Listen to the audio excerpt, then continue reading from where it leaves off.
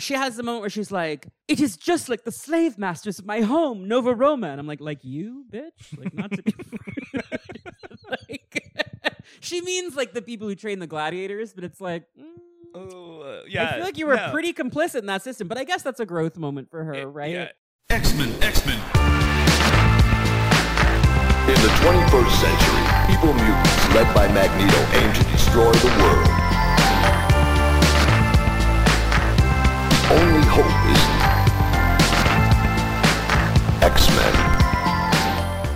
Welcome to Cerebro, the X-Men podcast where a homo and his friends dig deep into the history of Homo Superior. I'm your host, Connor Goldsmith, and with me once again is Alex Abad Santos, a fan favorite guest on the show. Alex, how are you today? I'm so happy to be back. I have told you, and I think you mentioned it on the podcast, that a Cerebro listener saw me at Horse Meat Disco, went up to me and was like, let's talk about Selene. That is really exciting to me personally. It was so nice. It was the sweetest thing. I had a little X-Men shirt on, and we were just gabbing, while a sea of steroidy zombie gays were just Yeah, for people who are not familiar, we should clarify. Horse Meat Disco is a circuit party. There's disco music. As circuit parties go, it's one that like Yes. you might want to go to. There are other circuit parties I would not go to. It's for fans of Dazzler. Yes, certainly. All Certainly, the Dazzler fans welcome. But like, it does a little bit have the vibe of like, are you a Dazzler fan who goes to Barry's boot camp and wants to take your shirt off? Which you are, and I am not always. So I'm not necessarily a Horse Meat Disco connoisseur myself that often. But look how big the podcast has become. We were doing an Emma Frost, and we were doing like, it was like back in like episode, what was it, like episode 3? That was episode 3. Right? And then now look at it. Like, it's like I'm getting spotted at a Dazzler party. I love that for you and for me. I love that for your podcast because I feel like it's pretty wild, Yeah. honestly. I'm very grateful. And congratulations on your essay. Oh, thank you. In the Marvel's Voices Pride trade. Yeah, Yeah. that was really cool. Go pick that up if you haven't, listeners. Yeah. I don't know if my essay is going to be on Marvel.com or if it's just going to be in the trade, but like Pride Month is over, so I'm not sure. If it hasn't popped up online by now, I think you may have to read it in the trade paperback. But the trade is cool. It features last year's Pride issue, which was really great. Features stories by my friends T. Howard, Anthony Alvera, Kieran Gillen, lots of other great creators. Josh Trujillo's gay Captain America story and other gay stories from last year sort of collected. It's a good little trade. Yeah. Marvel always does like a really good push when it comes to letting the fans of Dazzler have their own comic. Sure. Yeah. Yeah. Yeah, I thought this year's was great too. And I'm excited for Charlie Jane Anders' upcoming guest arc on New Mutants, which will spin out of that. Speaking of Anthony Oliveira, in the announcement schedule that I did some time ago, Pyro was going to be episode 82. That is not happening because Tony is really sick, or he was really sick, as he talked about on his Twitter account, and he lost his voice like entirely. So podcasting was not really in the cards. So please send him your finest healing well wishes. He appears to be on the mend, but I don't know when exactly he'll be like, yes, let's talk for 4 hours about Pyro, right? So I mean, I'm here about Magma. If she kills me, I am blaming you. We've skipped ahead to Magma, and hopefully the Pyro episode will be among the next few episodes, but I don't know exactly when, scheduling-wise, that's going to happen. It's just a little touch and go, and I appreciate your patience and your sympathy for Anthony in his time of need. But wait, now you have a fire theme going on. Well, I already had one. It was going to be Pyro, then Magma, and now it's maybe Magma, then Pyro, but I don't know if Tony will be well enough to record this coming week either. Okay. So we're going to see. I'm trying to think if there's any other fire-based. Oh, there's plenty. But I don't like to be too repetitive, right? Like you gotta change it up. In fact, I am slightly like, because I specifically put Pyro between Wolfsbane and Magma because I didn't want to do 2 New Mutants in a row, which I've done before. I did Cannonball and Sunspot in a row, but I like to shake it up if I can, just so that the stories we're talking about are a little more varied. But you know what? This is a little bit too much of how the sausage is made. Questions are closed for Pyro because we've got a ton of them already, so please don't send any more. But questions are now open for the next 4 characters to be featured on Cerebro. First, cartoonist Daryl Ayo joins me to talk about Maria Kaya Santos, a.k.a. Feral. Many of you have asked me, when is Ayo going to be on to talk about Feral? And the answer is, it has been planned for a very long time, but the moment needed to be right.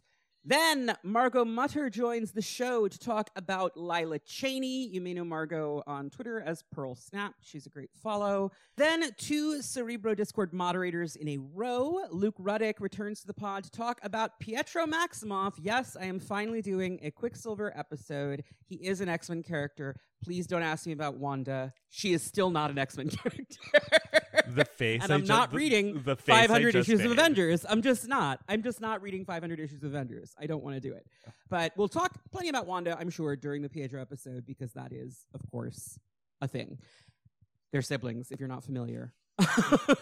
Are they still, depending on the retcon? No, they definitely, they still are. That remains consistent. It's everything else about their family that keeps getting changed up. And then Discord moderator Sam Guido joins the pod to talk about Colin McKay, Kylun, Hero of the People, currently appearing in Knights of X after a long hiatus from publication, but originally a member of Alan Davis's lineup on Excalibur. I am excited about all 4 of those episodes. If you have questions about Feral, Lila Cheney, Quicksilver, or Kylun, send those to cerebrocast@gmail.com. I can't promise every question will be read, but we will do our best. Alex, how have you been since the Celine episode, which was last October? I mean, I've been great.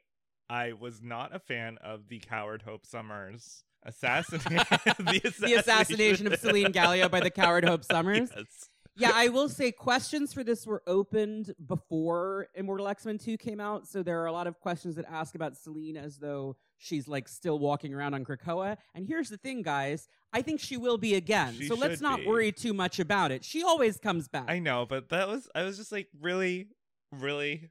I thought it was funny. Because here's the thing. As we went into in detail in the second longest episode of this podcast, Celine's plans never work. So it was very funny to just fully have her shut down when she's like, I have an incredible plan. And then it just didn't pan out. And it was like working really funny. well.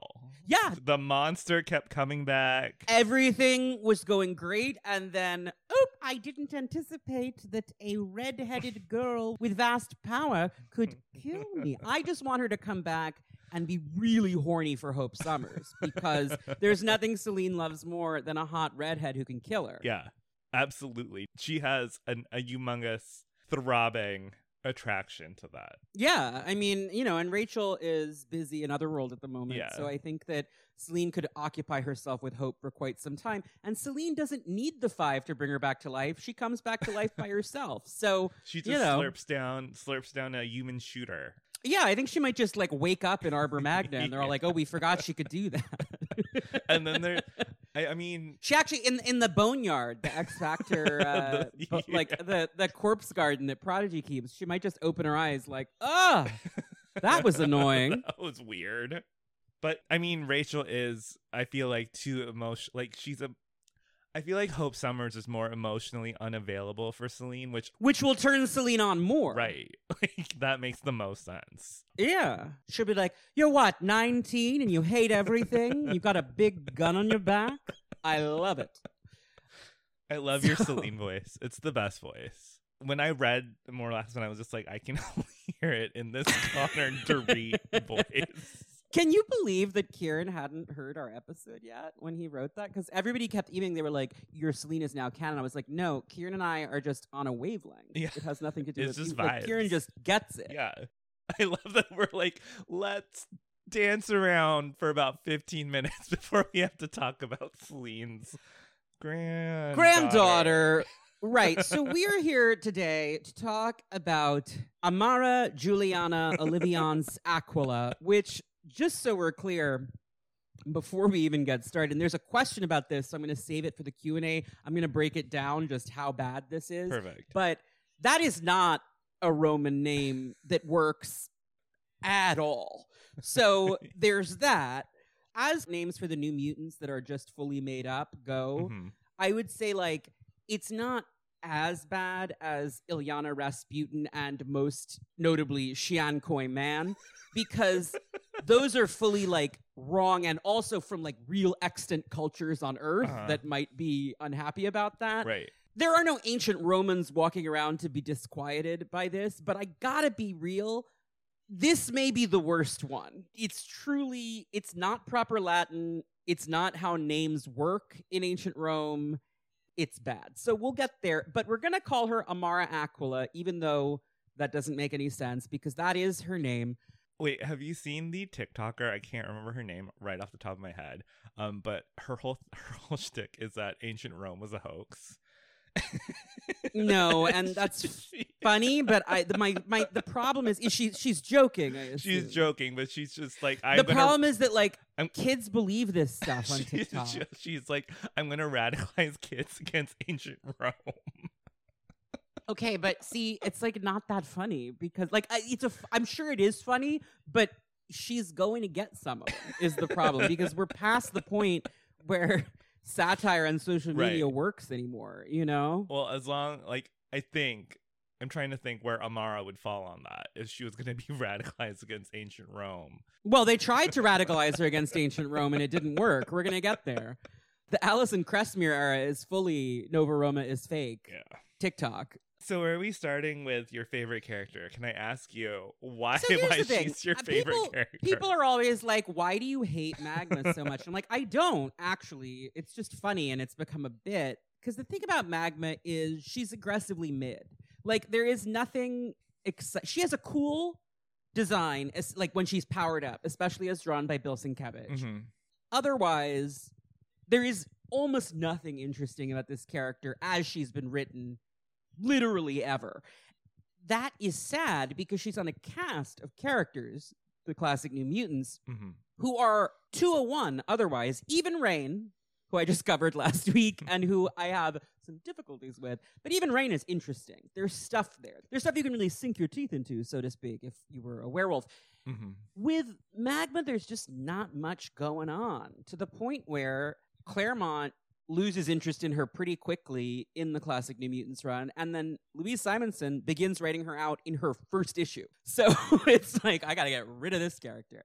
So that has evolved on this show to haterade for Magma. It's more just that she's disappointing by comparison to her cohort.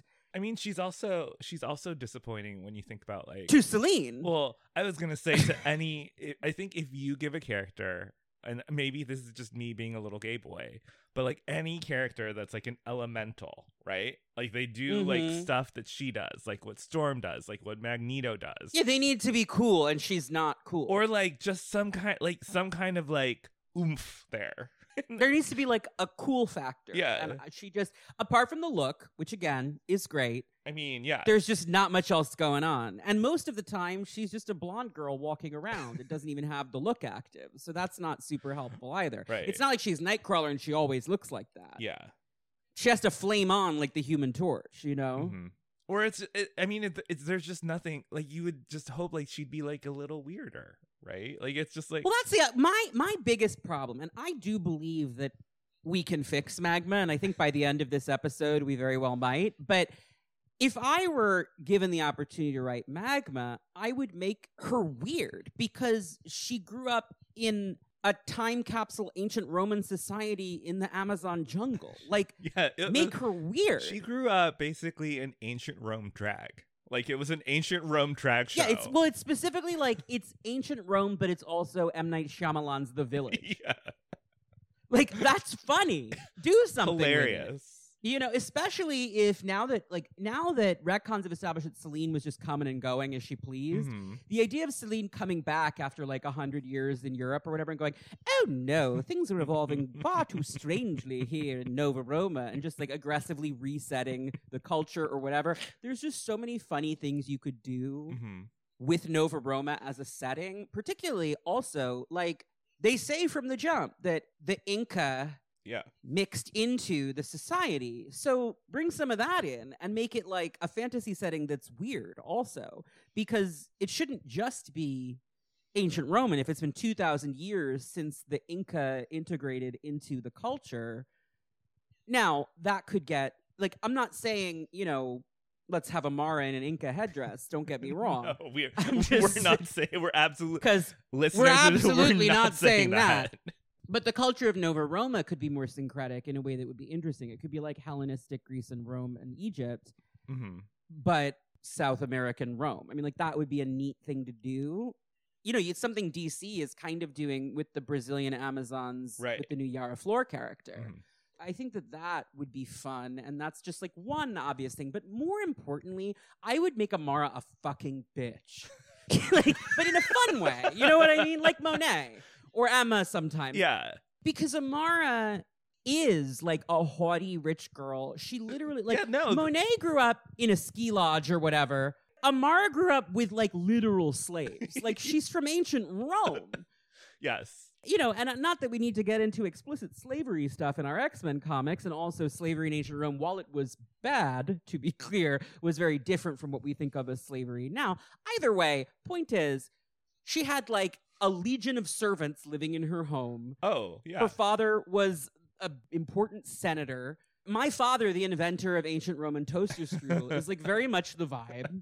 And I just think that, like, if you made her meaner, but in a funny way, that would help. There are just so many things, but she's boring is the problem. When she goes to try and catch Celine with Rachel, she's a little too happy when she gets to be like, we get to be slaves. That is her coolest issue, is the thing. Like, that one story. It is. That one story is her best story. The one where she gets like Rachel go after Celine. She gets bing bong, basically. Yeah. Oh, she gets completely owned, but it's her best story. And that's really tragic. It's like, first of all, it was almost 40 years ago. Second of all, she kind of just doesn't do much. It's more of a Rachel story than an Amara story, right? Yes, absolutely. And she just gets a little bit unconscious, like my favorite X-Men women do. Yeah. But yeah. I mean, so yeah, it's not that I actively dislike Amara. It's that I'm frustrated by the fact that a Chris Claremont woman created in the 80s who is part of the classic New Mutants cast is such a flop, because that shouldn't happen. No. Even Karma, who didn't have good stories either, was always a more interesting and distinctive character. I mean, all of them. I'm trying to think of like... Because all of them are. I'm just saying, like, if you look at it, like, Amara and Doug and Sean are probably the three of the 80s New Mutants who are the most difficult to get into plots. You know what I mean? Like, the ones that are in fewer issues collectively than their peers are of the book. With Doug, the link with Warlock and all of that stuff provides a lot of interest.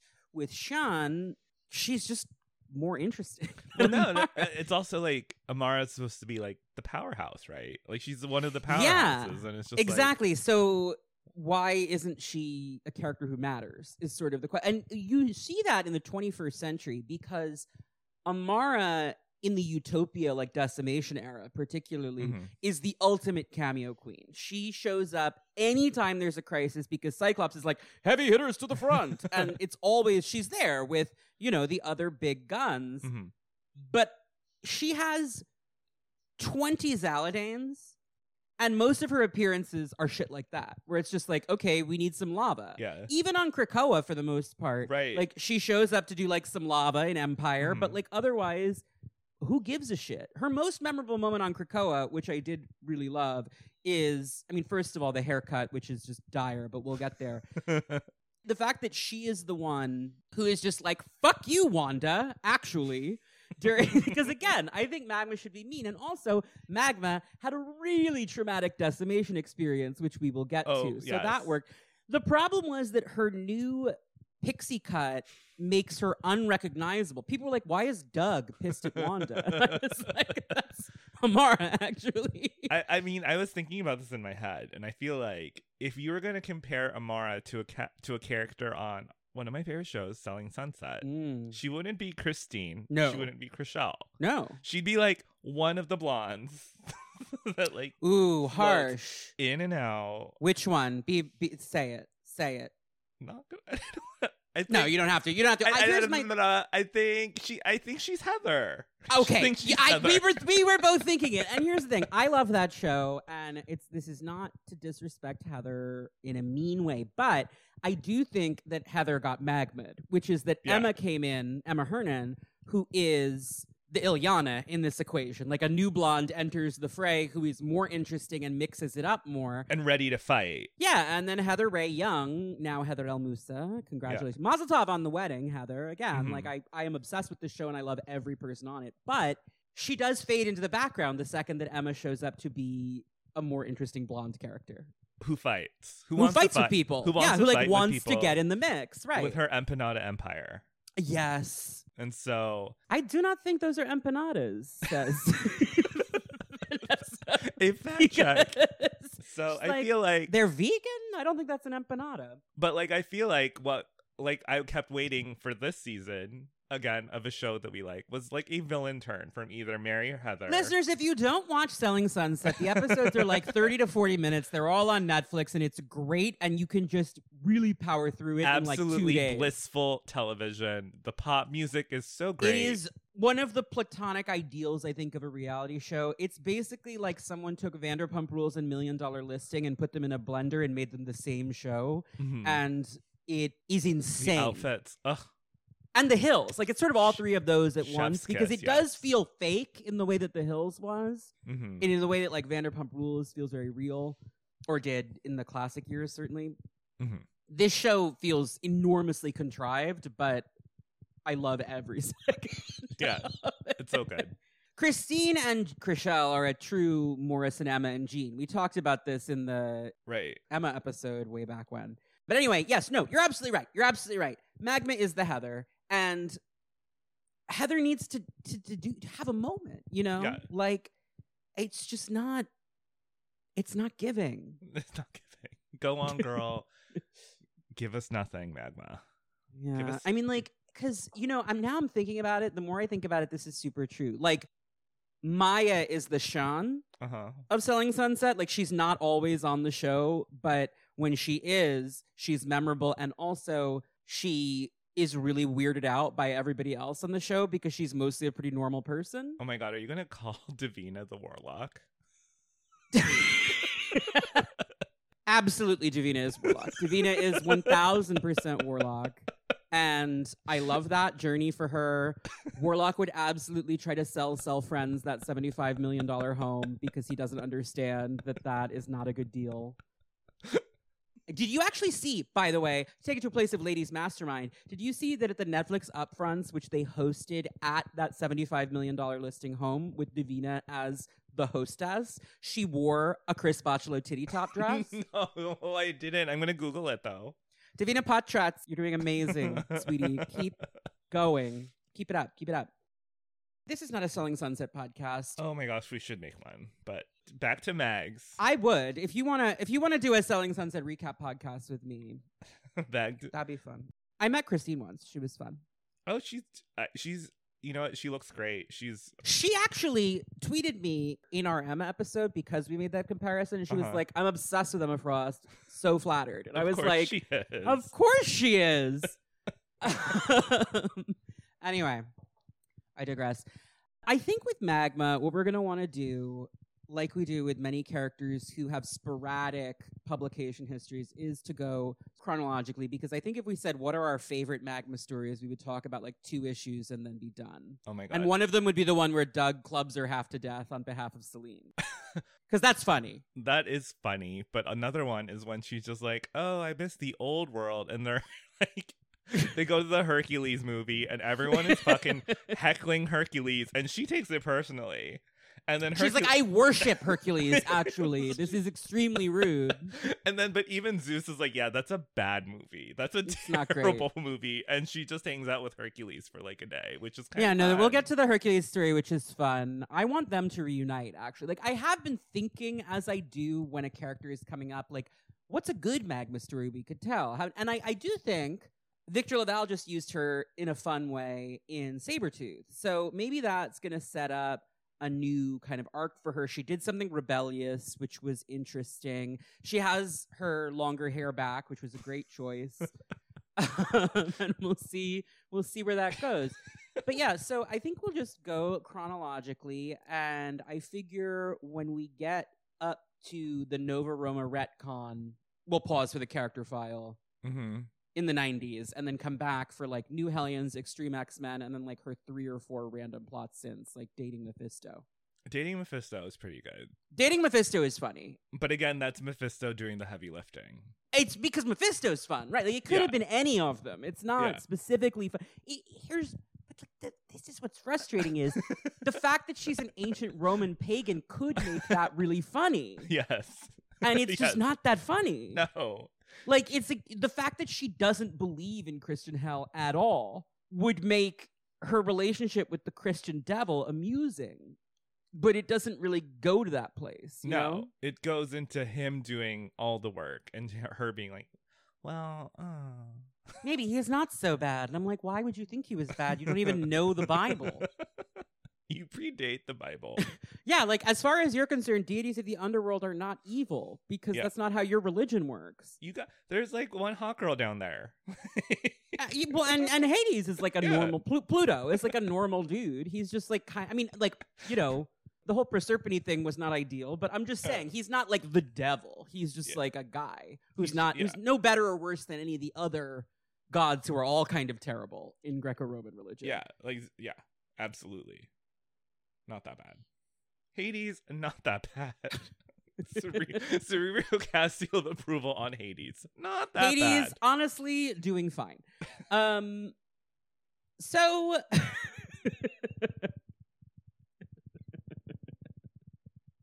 This is so stupid. We're so stupid. We're just love very it. Stupid. I love that about us. I think we're great. No, we are great. It just makes me laugh. Amara makes her debut in 1983 in New Mutants number 8 by Chris Claremont and Sal Buscema. This is the Nova Roma arc, which is kind of infamous. People really hate this arc. I think it's fun for Selene reasons, as we've discussed. Go back to the Selene episode 55, which is a real treat. Who are these people that say it's not good? Because we should fight them. Lots of people. We should fight them. It's like noted as the worst arc of New Mutants. And I'm always just like, I don't agree. Absolutely not. I'm like, first of all, Bird Brain is the worst arc of New Mutants. So don't get me started. Jesus fucking Christ, Bird Love Brain. Wheezy, but it's a no from me on Bird Brain. Yeah. Actually, also love Wheezy, but Return to Asgard when like Danny gets possessed by hell is actually that is the worst arc of New Mutants. It is so bad. But we won't get there because it doesn't matter to Amara, thank God. So don't worry about it. But anyway, to get back to what we were talking about. The thing about Nova Roma, and this is true, is that there's a lot of nonsense that doesn't matter. Like, we spend a lot of time with Lucius Antonius Aquila, Amara's father, who is a senator, and his rival, Marcus Domitius Gallio, who is also a senator. Domitius is married to Selene. Well, okay, he's called Gallio. This is, again, to get into Connor's so mad. If you had the video, if the said video, he's like turning so red and so mad right now. But honestly, I can accept that in 1980, when Karma was created, Vietnamese naming schemes were difficult to research in New York City. Mm-hmm.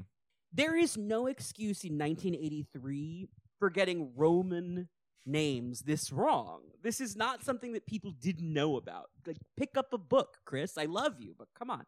And this wasn't even like the fake. Like, there was no end game to be like, oh yeah, it was all actually just fake. Like, right, was, and like this.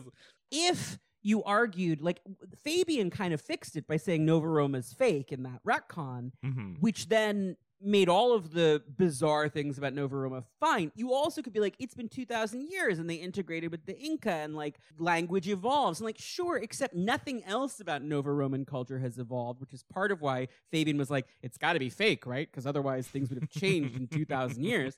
If everything else is like, here we are in the Roman Republic, it just doesn't scan for me, honestly.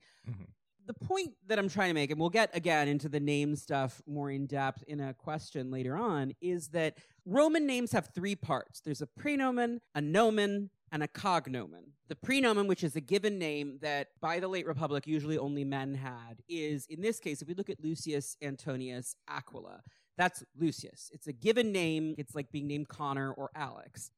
There are not that many of them. There are like a couple dozen that you can pick from if you're like in Roman society. And then the second name, Antonius, that's the family name. Mm-hmm. Antonius or Antonia would be the family name, except note that Amara doesn't have that anywhere in her name, which is a problem to begin with. Aquila, which is used as the last name here, is a cognomen, which is a title. First of all, it's spelled wrong. It should have one L. Aquila means eagle in Latin, and it would be a nickname or title given to Lucius Antonius because it would distinguish him from other people named Lucius Antonius. Oh, wait, that is where, sorry, you are much more smarter than this than I am. But like, that's where the aquiline nose comes from, right? Yes, no? It means a beak. Yeah, aquiline nose means beakish. It looks like an eagle. I love those noses. John Slattery. Oh, same. Yeah, no, I love an aquiline nose. They also call it the Roman nose. I just love a big schnozzle on a guy. Didn't we talk about John Bernthal last time? I feel like we did. John Slattery's nose, best nose ever. That's a great nose. Ever created. That's a great nose. Anyway. So the point is, Aquila is a cognomen, and you wouldn't call him Senator Aquila. Similarly, Gallio, which is derived from the word for cock or rooster, which I think is funny. We should have mentioned that in the Celine episode. Ooh. I think it is. Well, I'm kind of a himbo when it comes to this. You're I should have brought it up. You know what I mean? Bottom line is, Aquila and Gallio are not family names, and so it doesn't make sense that they're called the Aquilas or the Gallios. It also doesn't make sense that Celine would use Gallio, because if she was going to take her husband's cognomen, it would be Gallia, first of all. But also, you don't usually take your husband's cognomen.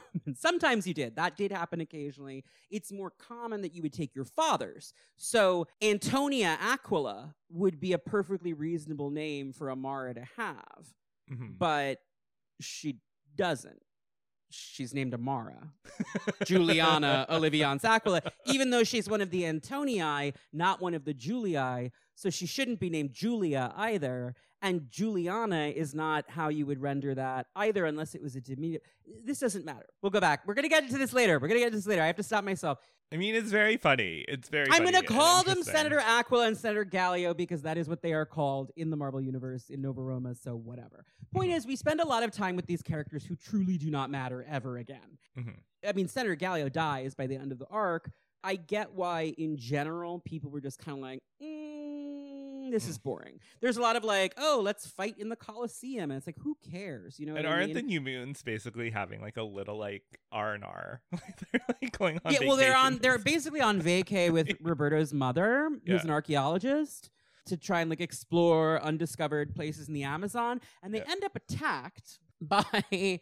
This is the other reason I think that people are not crazy about the Nova Roma arc, is how it begins for Amara, which is that they are attacked by a group of young women, indigenous women, with shields and spears, who are dark-skinned women with dark hair, who do not appear to speak English. The implication is basically that they are one of the uncontacted tribes in the Amazon, which is a real thing. Mm-hmm. And is the kind of thing that an archaeologist, anthropologist type scientist like Roberto's mother would be interested in studying. I mean, probably not contacting. You're not supposed to do the contact because that's not how it works. But they don't do this on purpose. Like the New Mutants do get attacked as intruders.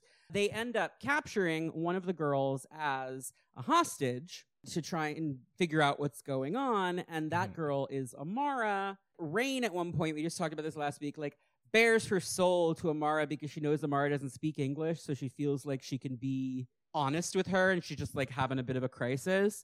But later, when they crash down a waterfall, Amara falls into the river, her hair dye and body paint wash away, and she is revealed as, Rain puts it, Glory! Her skin's white as my own, and her hair's blonde. She was in disguise. Amara, I cannot hold on much longer. You must help me. Grab the rock, kick with your legs, do something. I'm not strong enough by myself. If only you could understand me.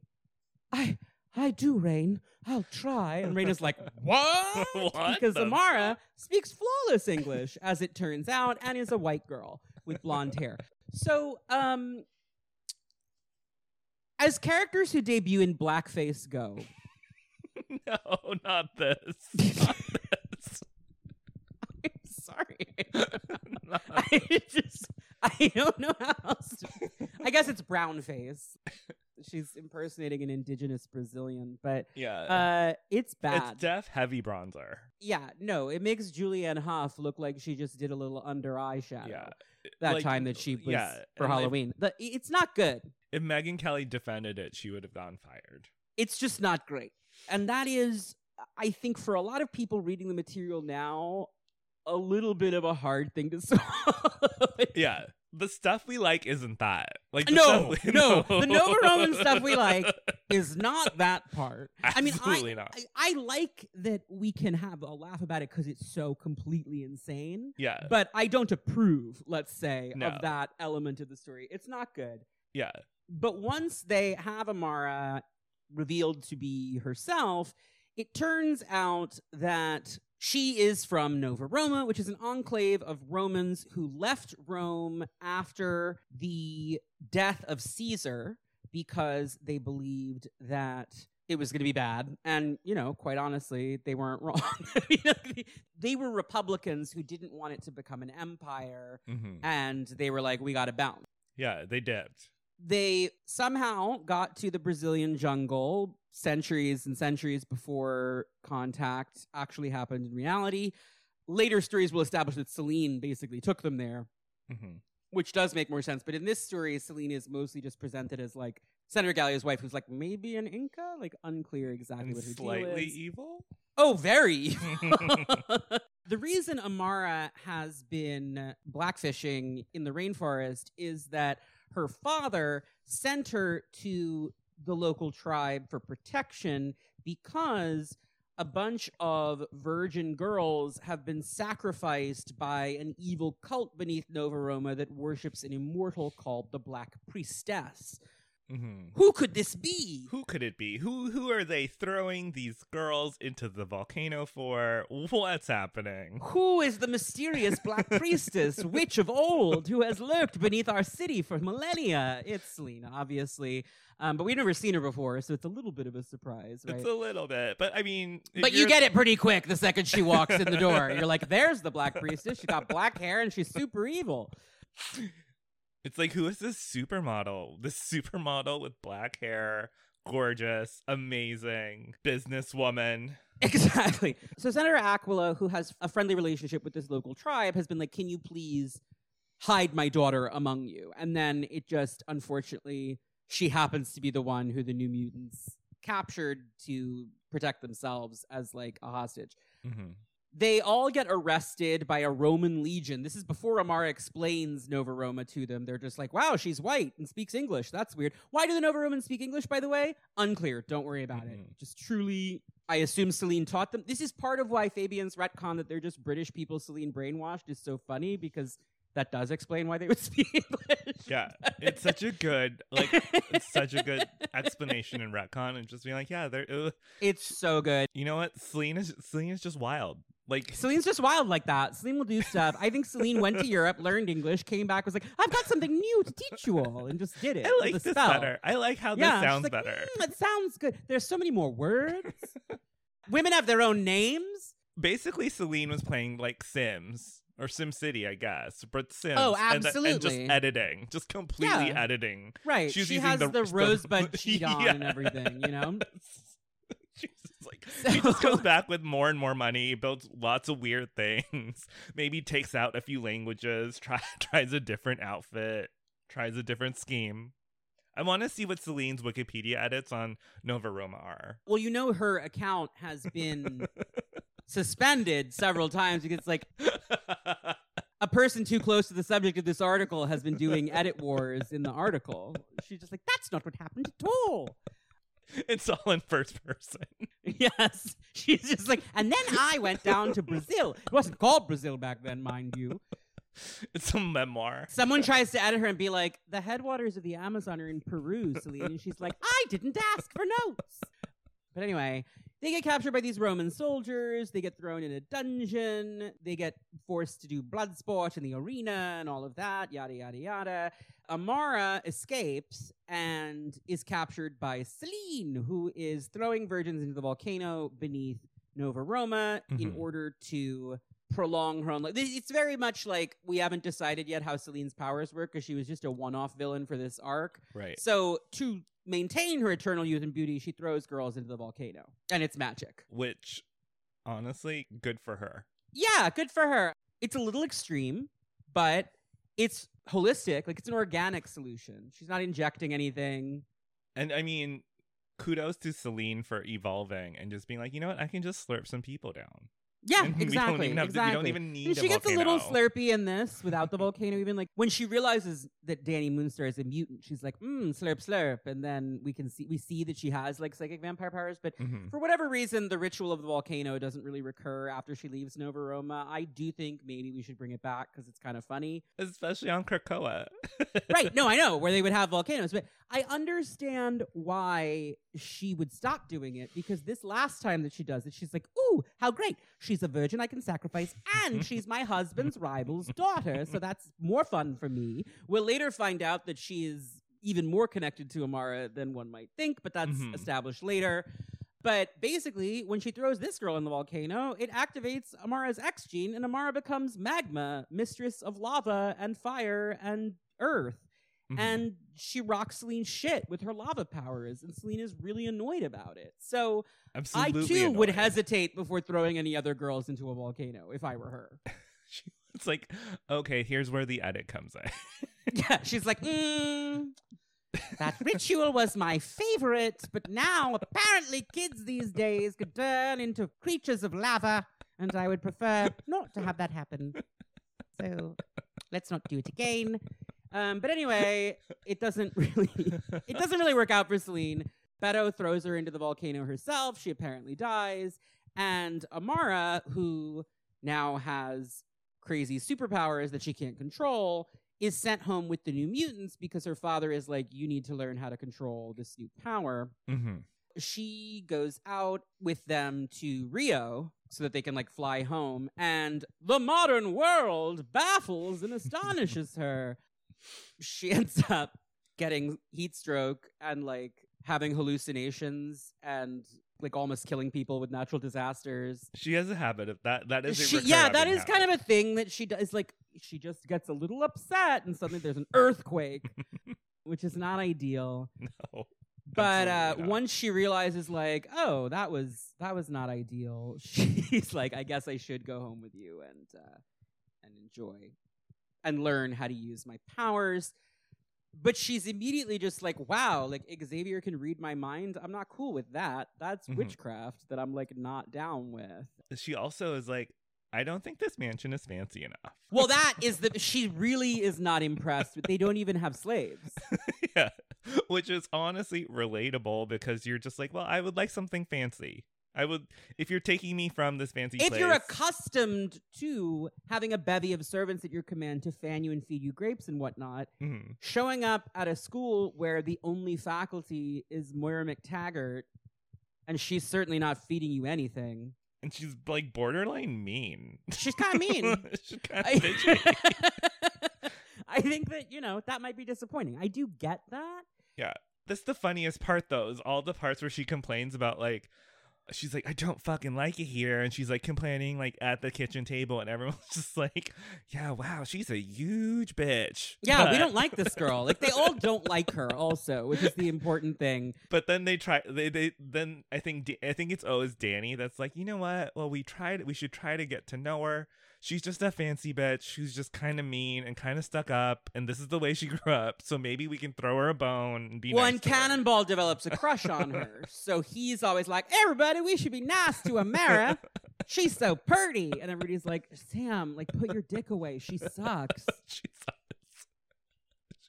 She sucks so much. Like, well, it's just like, I mean, if they leaned into that and tried to make her just like a not likable kind of Well, bitchy right, rich girl, but we're would be supposed to care is yeah. the problem, right? And also, like, again, I think that Monet is this character done more effectively in the Gen X generation, Mhm. where it's like she is the bitch, she is the mean girl, she is the wealthy one who's out of touch with regular people, Mhm. but she has moments of compassion, empathy, and whatnot that make you more interested. Amara is just kind of unpleasant to everyone all the time. And she also has the problem of, well, first, so she's going to go back to Nova Roma. She's like, I'm leaving. I don't like it here. Then she overhears Xavier talking to Lilandra, his bird woman alien slam piece, who is trying to win back the throne of the Shi'ar Empire. As she always does. Yeah, well, Lilandra is like always, in trouble. She's impressed. The thing is, of course, the Shi'ar, for reasons that have never been explained, I guess it's just that, like, when you translate their speech, our ears just hear like ancient Roman terms because that's what we're familiar with. But Mhm. the Imperatrix Lilandra is certainly in the Roman mold, and her talking about her duty to her people and whatnot makes Samara realize, okay, I do need to stay here and learn to control my power so that I don't endanger my home, and et cetera, et cetera. She also walks around the mansion for a while going like, what is this witchcraft about like computers? And I think that if they did more of that for a long time, it would be more fun, but she learns way too quick. So like after a couple issues, she's completely acclimated to modern technology, and you're just sort of like, oh, but there was fun stuff you could do with that. Well, that's like what makes or what made the first Wonder Woman and a lot of like, I think it's Wonder Woman Legends, so funny is that if you take someone out of like, again, it's like a fake ancient Rome, but like you place them out of like fish out of water and then make them a bit of a square, there's something funny and very interesting and likable there, versus I feel like a lot of the times they make Amara pathetic so that we're like, oh, we should take pity on her, right? Right, but I don't feel sorry for her ever. Which the is problem. not effective because it's just like, yeah, it doesn't work. yeah, like watching her get tossed around and you're just like, oh, she kind of just sucks, and you're just, but I get that what they're trying to do is like, oh, like she's like like maybe she isn't as strong as she seems. Well, her biggest struggle is that around this time, two characters are introduced who have a similar thing going on, but are more interesting than her. And that's Illyana and Rachel. And Illyana joins the team and is a blonde girl who's kind of a bitch who grew up outside of Earth culture and has to acclimate herself to it, but is more interesting, has more attachments to the rest of the cast already, and interacts with them in a way that's more fruitful. Rachel is from the future, just like Amara is from the past, and so is similarly out of touch with modern America, et cetera, and has similar struggles there. That is when we get the one really fun Amara story that I do like, which is in Uncanny 189, when she and Rachel just like go out on the town and see Manhattan together. Yeah. Celine, who has at this point become the Black Queen of the Hellfire Club, is around, and they're just like, you know what we should do? We should kill fucking Celine. kill her. Yeah. Yeah. It's like, psst. Hey, I have an idea. Why don't we sneak into the Hellfire Club dressed as sex maids and kill her? I fucking hate this bitch. Wait, you do too? Yeah, so they try to do that. This is when Rachel witnesses Celine's mannequin, iconic, the dress form beside her bed. Oh, the bikini. Celine overpowers them super quickly, in part by posing as Amara with an illusion, which she loves to do. But also just like overpowers and hypnotizes them, presents them to Shaw and Tessa as a present because Shaw and Tessa are perturbed by Celine. So Celine's like, I know what will smooth this over. Slaves. I'll give them slaves. She's like, that's how we do it in Nova Roma. Tessa's like, take the fucking slaves. Take the fucking slaves. Tessa's like, Shaw, take the slaves and use them to kill Celine. Because she can feel that Rachel is connected to a higher power of some kind. And she's just like, yeah, say yes, say thank you, and then turn them on her.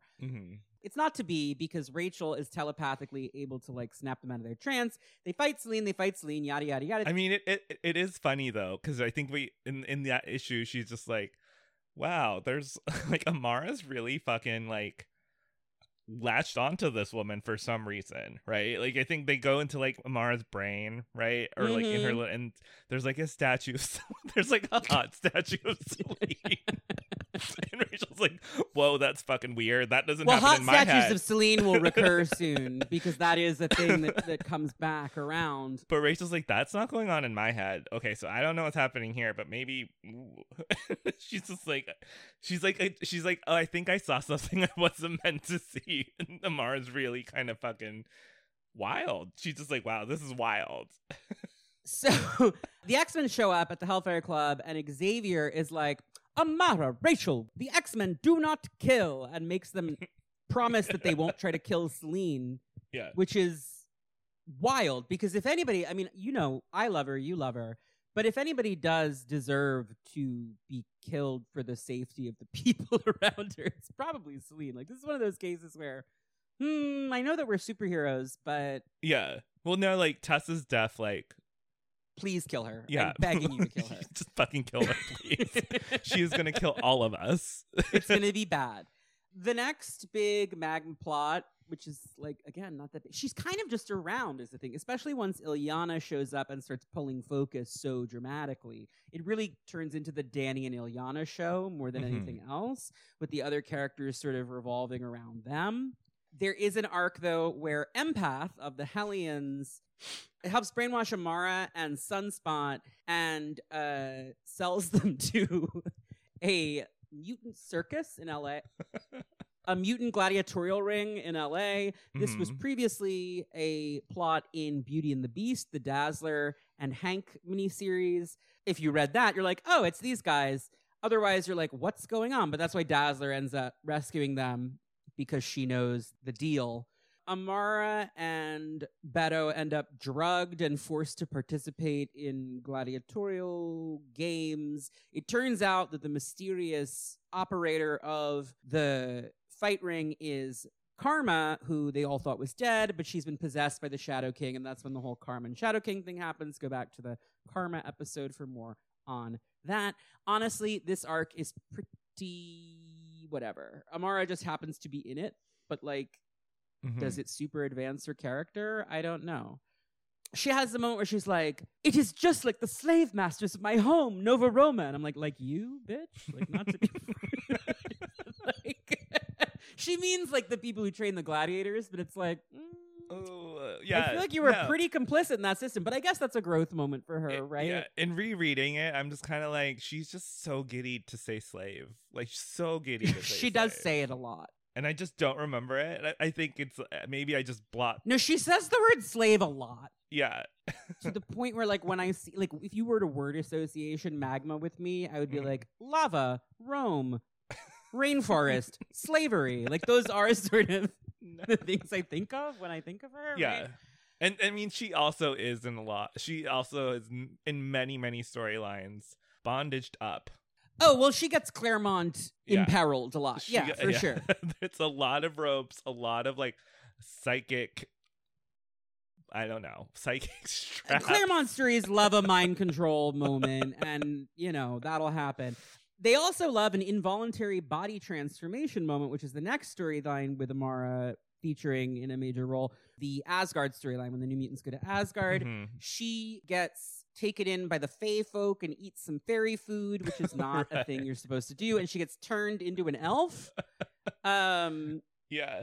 This is a weird, kinky sex plot that I just don't want to dig to. She turns into, like, a 3-foot-tall sex elf, and I don't support it. I don't want to think too much about it. By the end of the story, they are all sent home and it's fine, and she gets turned back to normal. So don't worry too much about it. It has never been mentioned again, as far as I can remember. Celine probably liked it. But she probably thought it was funny. Yeah, they made her into an elf. Then there's the whole arc where the Beyonder kills them, and they go to Emma's for a while because they're all catatonic from being killed and resurrected by the Beyonder. But she's just, you know, kind of in the background. Then, toward the end of the Claremont run on New Mutants, this is in 53, the Hellfire Club and the X-Men have been establishing a truce ever since Rachel and the Blood Scent and all of that stuff. Again, see the Celine episode. And actually, I got that wrong earlier when I said that the first time they're maids is when Rachel sees the mannequin. She sees the mannequin when she goes back. When she goes to kill her. Yeah, when she's like, I don't agree, Charles Xavier, and I'm going to go kill her, which is, after her encounter with the Beyonder. Anyway, it doesn't matter. The truce has been developed, and Rachel is now gone out of the narrative into the Mojo world with Spiral. Amara is with the New Mutants when they all go to like a gala at the Hellfire Club with Magneto. This is a pretty good This is a pretty good This issue. one's great. This is New Mutants 53. It's fun in general. There's a great bit where the gala is displaying a statue, this gorgeous ancient Roman looking statue. No, wait. Go back a little bit. Isn't there a part where Okay, first, one of the Hellfire Club, like, random humans is just like, wow, Celine, that girl seems to really hate you. Why is that? About Amara. And Celine looks at her and goes, oh, a small matter. I killed her mother. Amara is, which, like, what?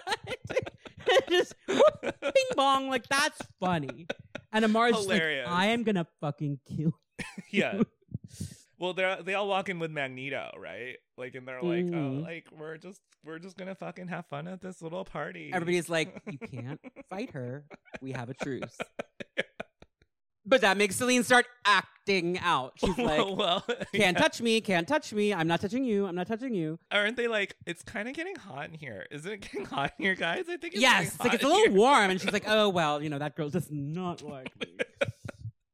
She fucking hates me.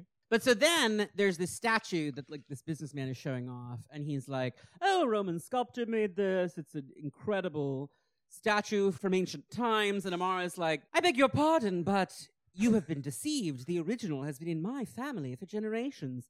It is the representation of my grandmother, many times removed.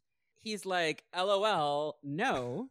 This is an image of the moon goddess, Celine. And he gestures at Celine and goes, who bears the same name and face as our revered Black Queen. And Celine has a great line. She goes, in a sense, you are both right. It is Celine and Amara's ancestor. Those women are one and the same. And Amara is like, fuck you, lady. Like, there is no way that is true. But it's not explored further, and it will never be in Claremont's run, is the thing. Like, it never really goes beyond that exchange. Zeb Wells brings it back in Necrotia, where they simplify it down to, like, she's her grandmother. But I like to think that she is, like, her grandmother and also her grandmother many generations removed. Like, Selina's just popped back in a couple times as, like, her own, Yeah. Well, no, doesn't descendant. Amara gets doesn't she stomp the statue? Well, it's actually, it's even better. Celine.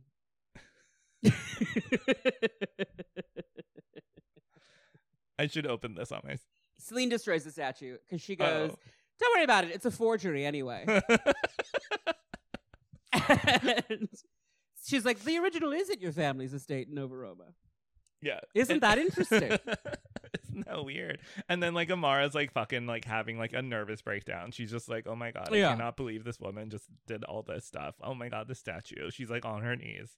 But that's Claremont's second to last issue on New Mutants. And in Louise Simonson's second issue on New Mutants, 56, she has Amara get a letter from her father. She's getting older, and it's time for her to come home and get married now that she's been training in her powers for a while. Mm-hmm. Which is a great way to write this character out if you wanted to write this character out. She doesn't want to go, but she gets very upset with the New Mutants because Danny... such a troll. Danny is trolling her friends and is like, what's your heart's desire? And just, like, makes them all pop into existence. And Amara is very embarrassed because she's her in heart's love with desire a twink. She's in love with a twink. Empath. Not just a twink, but a really bad, evil guy who they all really hate. The demon twink. The demon twink of the New Mutants. But he's straight, so he's not a twink. That, like, doesn't... He's, like, an aggressively straight character. Oh, but also a twink. You can be a straight twink. I don't think straight people can be twinks. Oh, really? I'm going to be, like, really firm on this. I don't Chalamet is not a twink? Nope, not to me. Huh. Interesting. I actually get annoyed when people say that because to Interesting. me it is specifically gay youth who are part of the culture in that way because they're like gay sex objects. Hmm. But Mine is a weight limit. well, that too, obviously. But I just like it feels wrong to me when anybody calls a straight man a twink. I'm just, especially when straight people do. I'm like, that's not. Okay, You guys well- need to stop. There was that like Age of the Twink article in the New York Times, and I was like, please shut the fuck up because this is not. Anyway, we're getting off topic. Point is, empath. A thin, mean straight man. Empath is a thin, hairless, mean little white boy. Manuel de la Rocha. He's from Spain. He's an asshole. But she throws herself like fitfully onto her bed and like looks at the letter from her father about finding a husband. But also, like, if you, because at first she's like, that's a lie.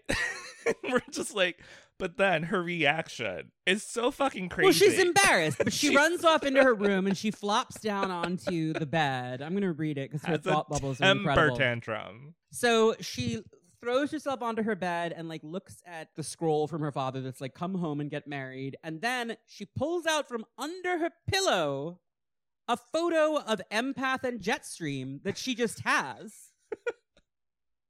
Maybe it's a drawing. Maybe she like sketched them.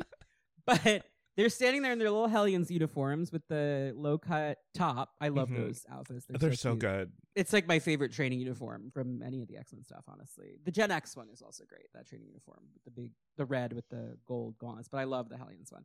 Anyway, she starts thinking, no, never, no matter what father thinks, I don't belong in Nova Rome anymore. And I don't belong here. I get so lonely sometimes. My power to transform into a fire being, to control heat, call lava from the earth, it frightened my father. He practically forced me to come here, used me to learn the ways of the other world. And then she pulls out the picture and she thinks, Miss Frost, Massachusetts Academy, where the Hellions go, with its servants and its luxury, is more like home. I felt comfortable there. And Empath, he's an aristocrat. Like me, he traces his family's lineage back to ancient Rome. I know he likes me. I can tell by the way he looks at me. And I'm like, he sold you into gladiatorial slavery like 20 issues ago. You know what? When you're horny for a fancy thin white boy, She's just like, oh, he's so European and aristocratic. And it's just like, oh, okay. and my you sweet, notice you're- she said servants. Oh, yeah, she did say servants. She's learning to say servants now at this point. Well, Oh, also, like, Emma Go doesn't have slaves. Emma's servants, to be clear. To be fair to Emma, they are paid, presumably. Yeah. So Magma, who's just fed up, decides, I'm going to quit Xavier's and transfers to the Massachusetts Academy to become one of the Hellions. And that's how Wheezy writes her out in issue 3 of her run. I mean, the reaction though is pretty funny too, because like all her friends, all her so-called friends are like, well, she is fancy. So I mean, that makes sense. This place is kind of a dump. It's sort of like the vibe. yeah, and they're like, Magneto's not that fancy and it's not that fun here, so well. I mean, okay, we get it, I guess. The interesting thing there is, like, when we see her again a handful of issues later with the Hellions, Empath seems to return her feelings because in training, when he is supposed to do what he always does, which is, like, use your power on your classmates, he can't bring himself to, like, torture Amara in the way that he does with the other Hellions. Oh, yeah, poor Taro. I know. Oh, Jesus. I will say, though, we should probably say something of it's very kind of telling that the New Mutants go after Birdbrain for many, many issues and don't even like send Amara like a little letter or don't even Don't give her spend that book. much time trying to convince Amara to come back home. They really don't. They really don't. Meanwhile, Magic is teleporting to SeaWorld, getting like all that food like that they feed the killer whales. We've got to convince Birdbrain to stay with us. It's like, who's Magma? We have in the first handful of issues, Simonson gets rid of Magma and Cypher so quick that it's like, blink and you miss him, babe. Yeah. So And it's the craziest, like, it's like, like Ileana is like going across the world. There's an obsession with like, if they can just illusion Birdbrain to stay and keep him hungry and fed, he will stay with them. But it's not Alex, really clear. This is not a Bird Brain episode, and the only New Mutant I dislike more than Magma and Wolfsbane is Bird Brain, and so we've got to move on. Okay, all I want to say is there's a lot more affection towards Bird Brain from her New Mutant. Who is unbearable. Bird Brain is the Jar Jar Binks of the X-Men, and all of the New Mutants are like, our new brother, Bird Brain, whereas Amara leaves after like being a bitch to them for the final time, and they're all just like, bye, have fun in Massachusetts. Bird Brain is so cool. They have more fun with Gossamer than they do with Amara. Sorry, I did not mean to turn this into the Bird Brain. No, it's okay. episode. I can't Bird Brain tangent any further. I simply refuse. Amara's with the Hellions. She gets another letter from her father who's like, you really must come home and get married and yada. I've arranged a marriage for you and all this stuff. Emma tells Empath to go with her to Nova Roma because she wants him to put the whammy on Senator Aquila so that the Hellfire Club can mine Nova Roma for natural resources, which is Smart. such a, like, it's like her Dr. Blight era. Like, it's a very Captain Planet moment from Emma. Just like, there are lots of minerals and things beneath Nova Roma. Let's see if there's any oil and like whatnot.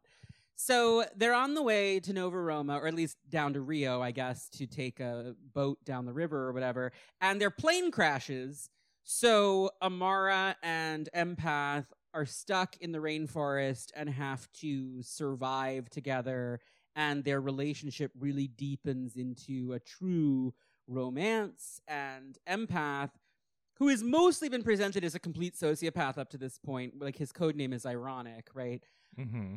Is actually like, wait, I care about this girl. Also, Amara, you shouldn't let your father marry you off to some random guy you've never met because I love you. Like, it's very that. And he's kind of the girlfriend in this arc. Well, also, though, like, the female character has an arranged marriage and the male character has to... This is basically exactly what happens with Dick Grayson and Starfire in New Teen Titans. Also, like, there are a couple of those where it's like, but my father has betrothed me to so-and-so. And, like, you have to... It is like a romance novel plot. But, yeah, he is very much, like, the supporting character in the story. And he's kind of the It's a soft nice little boy. moment for Magma. He's kind of the soft boy because he has to, like, survive the plane crash when obviously she's the powerhouse. She can just turn into a lava person, so, Yeah. like, she's fine. She's okay, but he's like, oh, I can only do feeling power. Yeah, this is like the one time Wheezy ever really gives a shit about Magma, and it's a fun issue. That's New Mutants 62. And then I guess also there's the annual, New Mutants Annual 4, where Senator Aquila is like, here's your betrothed, et cetera, and then the High Evolutionary shows up, which is never good, honestly. Unless Zaladane is there, I don't care to see the High Evolutionary generally. No, absolutely not. He's just not my vibe, if I'm being completely honest. The High Evolutionary kidnaps Magma. He wants to test his new device that removes mutant powers on her. So Senator Aquila calls up Emma, and Emma is like, okay, the Hellfire Club will rescue her. The New Mutants actually do end up rescuing her instead. And she's like, I'm not marrying who you tell me to, father. I am my own woman, and yada, yada, yada, yada. And then there's the plot with Hercules, which we were talking about. That story is all a flashback because Amara is explaining her religion to Empath. Right. It's a Chris Claremont fill-in during the Simonson period, but it takes place earlier, like during Claremont's run on New Mutants. When she meets Hercules, she is really upset because Hercules is a dumbass. Such a himbo. And she's just like, I worship you as a god, She was like, I've been telling my friends about you for so long. and you suck. She refuses to believe that he's the real Hercules because she's like, I've been to the Temple of Hercules and you, Sarah, no Hercules, basically. But then they save some kids from like a burning building, and she sees Hercules' gentle compassion with one of the kids. She kneels before him like, my lord, it is you. Forgive me, please. And he's like, please get up. It's fine. It's cool. No, like it's I think what I in that one, like it feels like like that should be an Amara story, but it kind of feels like it's just her co-starring, like she's the co-star to Hercules' big story. It's more of like a Hercules guest star issue that Amara Yeah. is in, right? But there is a nice moment there at the end where he's like, I do not wish to be worshipped, but let us be friends. And she's like, I suppose, Hercules, I will try, my, sir. And there's like fun stuff going on there with the whole idea of like, how does Hercules fit into a world full of superheroes who can do everything he does, which I think is kind of fun. And he tells her that he thinks that mortal superheroes are much more impressive and worthy of respect than he is because they're actually risking their lives in a way that he's not, which is an interesting idea now in the age of Krakoa when like Magma can't die, right? Because she can come back. That's what the Iraqis say also up on Arakko, is they're just like, what's the point of fighting if you can't die? Then you're not doing anything that matters, right? Like you're not actually risking anything or sticking your neck out for anything. Oh, and it's fun watching the New Mutants make fun of Hercules in the movie theater. Yes, it is. They're just heckling. They would be at the 34th Street, Chelsea, whatever, AMC or Regal there, throwing popcorn at the fucking bad Hercules movie. She and Empath decide to hang out in Nova Rome a bit, I guess so that like Senator Aquila can like get to know Empath, right? Because Amara's like, but Daddy, I love him, So that's sort of what's going on. That turns out to be super lucky for them because soon after this, Claremont and Simonson leave the franchise and the Hellions get absolutely blown to bits by Trevor Fitzroy's Sentinels in Uncanny 281, 282. The only survivors of the Hellions now are Amara and Empath and Warpath, who had quit, and Firestar, who also famously quit after she found out about the butter rum of it all. Mazel tov to Firestar, by the way, on her addition to the X-Men. Jerry made it funny, and I'm sure he will continue to make it funny, and I trust him implicitly. Congrats to the Firestar fans. You're insane, but I'm happy for you. Moving on. Are the Firestar fans the Barbs of the X-Men community? No, the Jean fans are the Barbs of the X-Men. Okay. I call them the Jarbs. Because they are, literally. Like, that is exactly... What are the Emmas? Emma stands and Storm stands are also like a lot to deal with, but they are not, it's not Barb behavior in quite the same way. The Wanda fans are also like Barbs, in my opinion. Like there is a Warbs contingent, but again, not an X-Men character. So if the X-Men fandom is what we're talking about, the Jean fans, they frighten me. They are powerful. Yes. They speak their mind a lot. And I wish them the best. But anyway, Fabian Nicieza has Firestar and Warpath head down to Nova Roma in New Warriors, because Firestar is a new warrior by that point, to tell Amara and Empath about the deaths of the Hellions. But while they're there, they're like, Nova Roma sure is weird, isn't it? And this is where the retcon happens. Empath confesses to Amara that he has learned the truth of Nova Roma somehow. He says, your name is Alison Crestmere. You're a mutant of British descent. You'd been living with your family in Rio when Celine kidnapped you. I know who all of you are, where you came from. I can help you. And he offers to unbrainwash the Nova Romans, who, according to him, are all British people who Celine kidnapped and placed in an ancient Roman theme park. And the reason that the technology and religion haven't evolved at all in 2,000 years is because Celine has kept it artificially stunted so that they would worship her as a goddess and continue to emulate the ancient Rome that she remembered and enjoyed. This is the best possible fix for Nova Roma. Unfortunately, it makes Magma even less interesting because now the ancient Roman hook is gone. But given that no one seemed particularly interested in using her, that's fine, right? She is really upset that Empath kept this from her. Basically, like, with Celine gone, the spells started to fade, which is why in Nova Roma people are starting to act weird. Their conditioning is starting to break. And he's like, I didn't tell you because for the first time in my life I'm happy and I didn't want to lose you and I didn't want to lose this place. And Allison, as she's now called, is like, well, then I suppose we shall stay here and help all of the Nova Romans remember their true selves and become modern people again. And like they continue to be written out. Fabian is also raiding X-Force by this point, so he brings them back in the Young Hunt when the upstarts are trying to kill all of the surviving New Mutants and Hellions as part of their game. Mm-hmm. Magma and Empath are specifically targeted by the Fenris twins. X-Force and the New Warriors team up. She's kind of a flop. She gets captured really quick. She sure does. And once she's been rescued, she's like, I think it's time, actually, for me to go to England and try to find my parents, because her parents were not kidnapped and brainwashed into Nova Romans. And so she'd like to go meet them, but she's scared. So she's like, will you come with me, and yada, yada. And she also dumps Empath because she says that their relationship was built on false pretenses and therefore is also a lie, which is pretty rough, actually. Like, I think that's, not to hand it to Empath, but that doesn't, I get that she's under a lot of stress at the time, but it's not really his fault that Selene brainwashed her. That's where we leave her for a good long time. And I think now is probably a good time to do the Cerebro character file on Amara Juliana Oliviance Aquila, a.k.a. Magma, a.k.a. Alison Cressmere, but not for long. That's in 1994. We will not see her again until, there's the New Mutants Truth or Death miniseries by Ben Robb in 1997, but that's like a time travel story. So we won't see her again in the present until 1999. So I think now is a good time to break, and we will return for more with Alex Abad Santos. We will tell you about the limited amount of stories that Magma has had since 1994, and then we will answer a lot of questions from listeners like you. Stay tuned. We'll be right back. X-Men.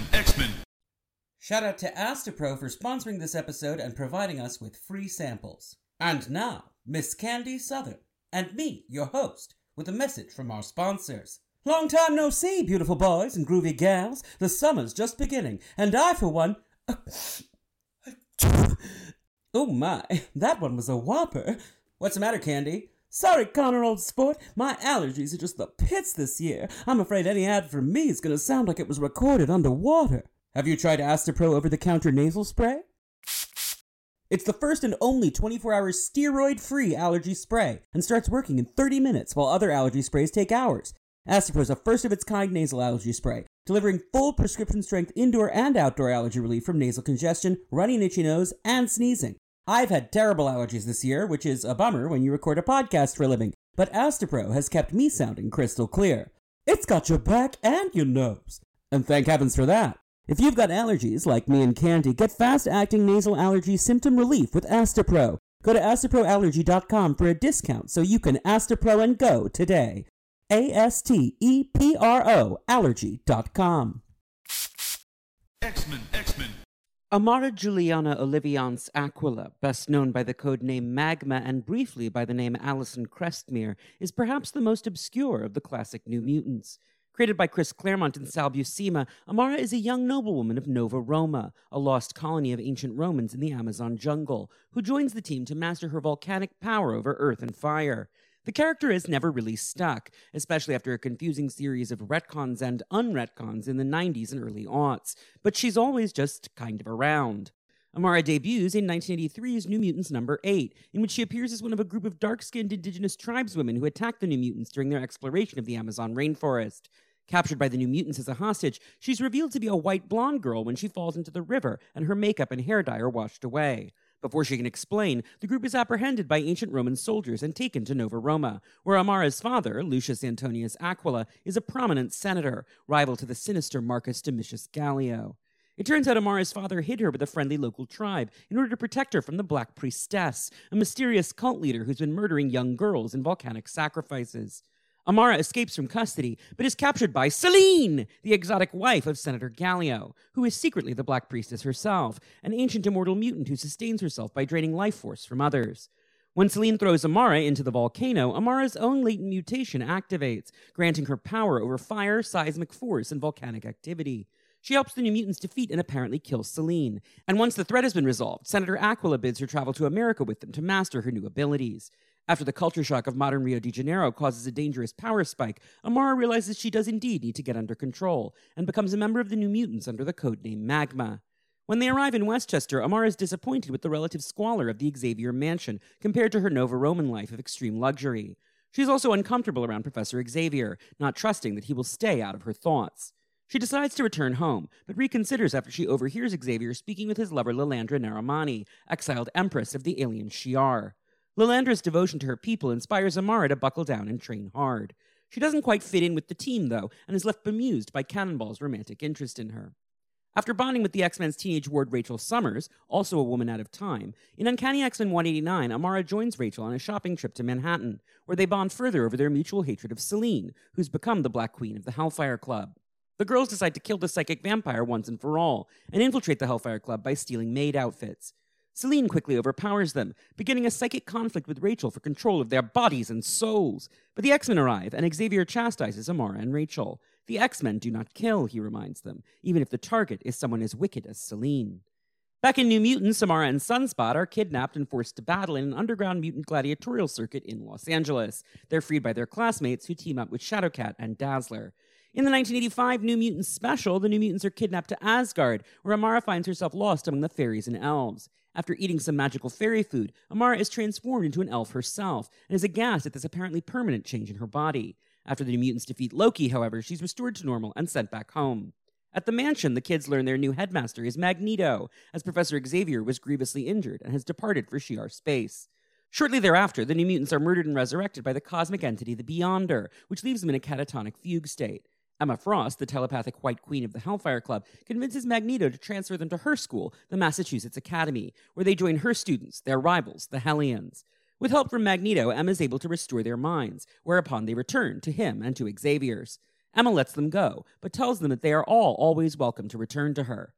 In New Mutants 53, one of Claremont's last issues on the title, the team accompanies Magneto to a gala at the Hellfire Club, with which he and the X-Men have established a truce. Amara is infuriated to be breathing the same air as Selene, especially when Selene casually reveals she long ago murdered Amara's mother.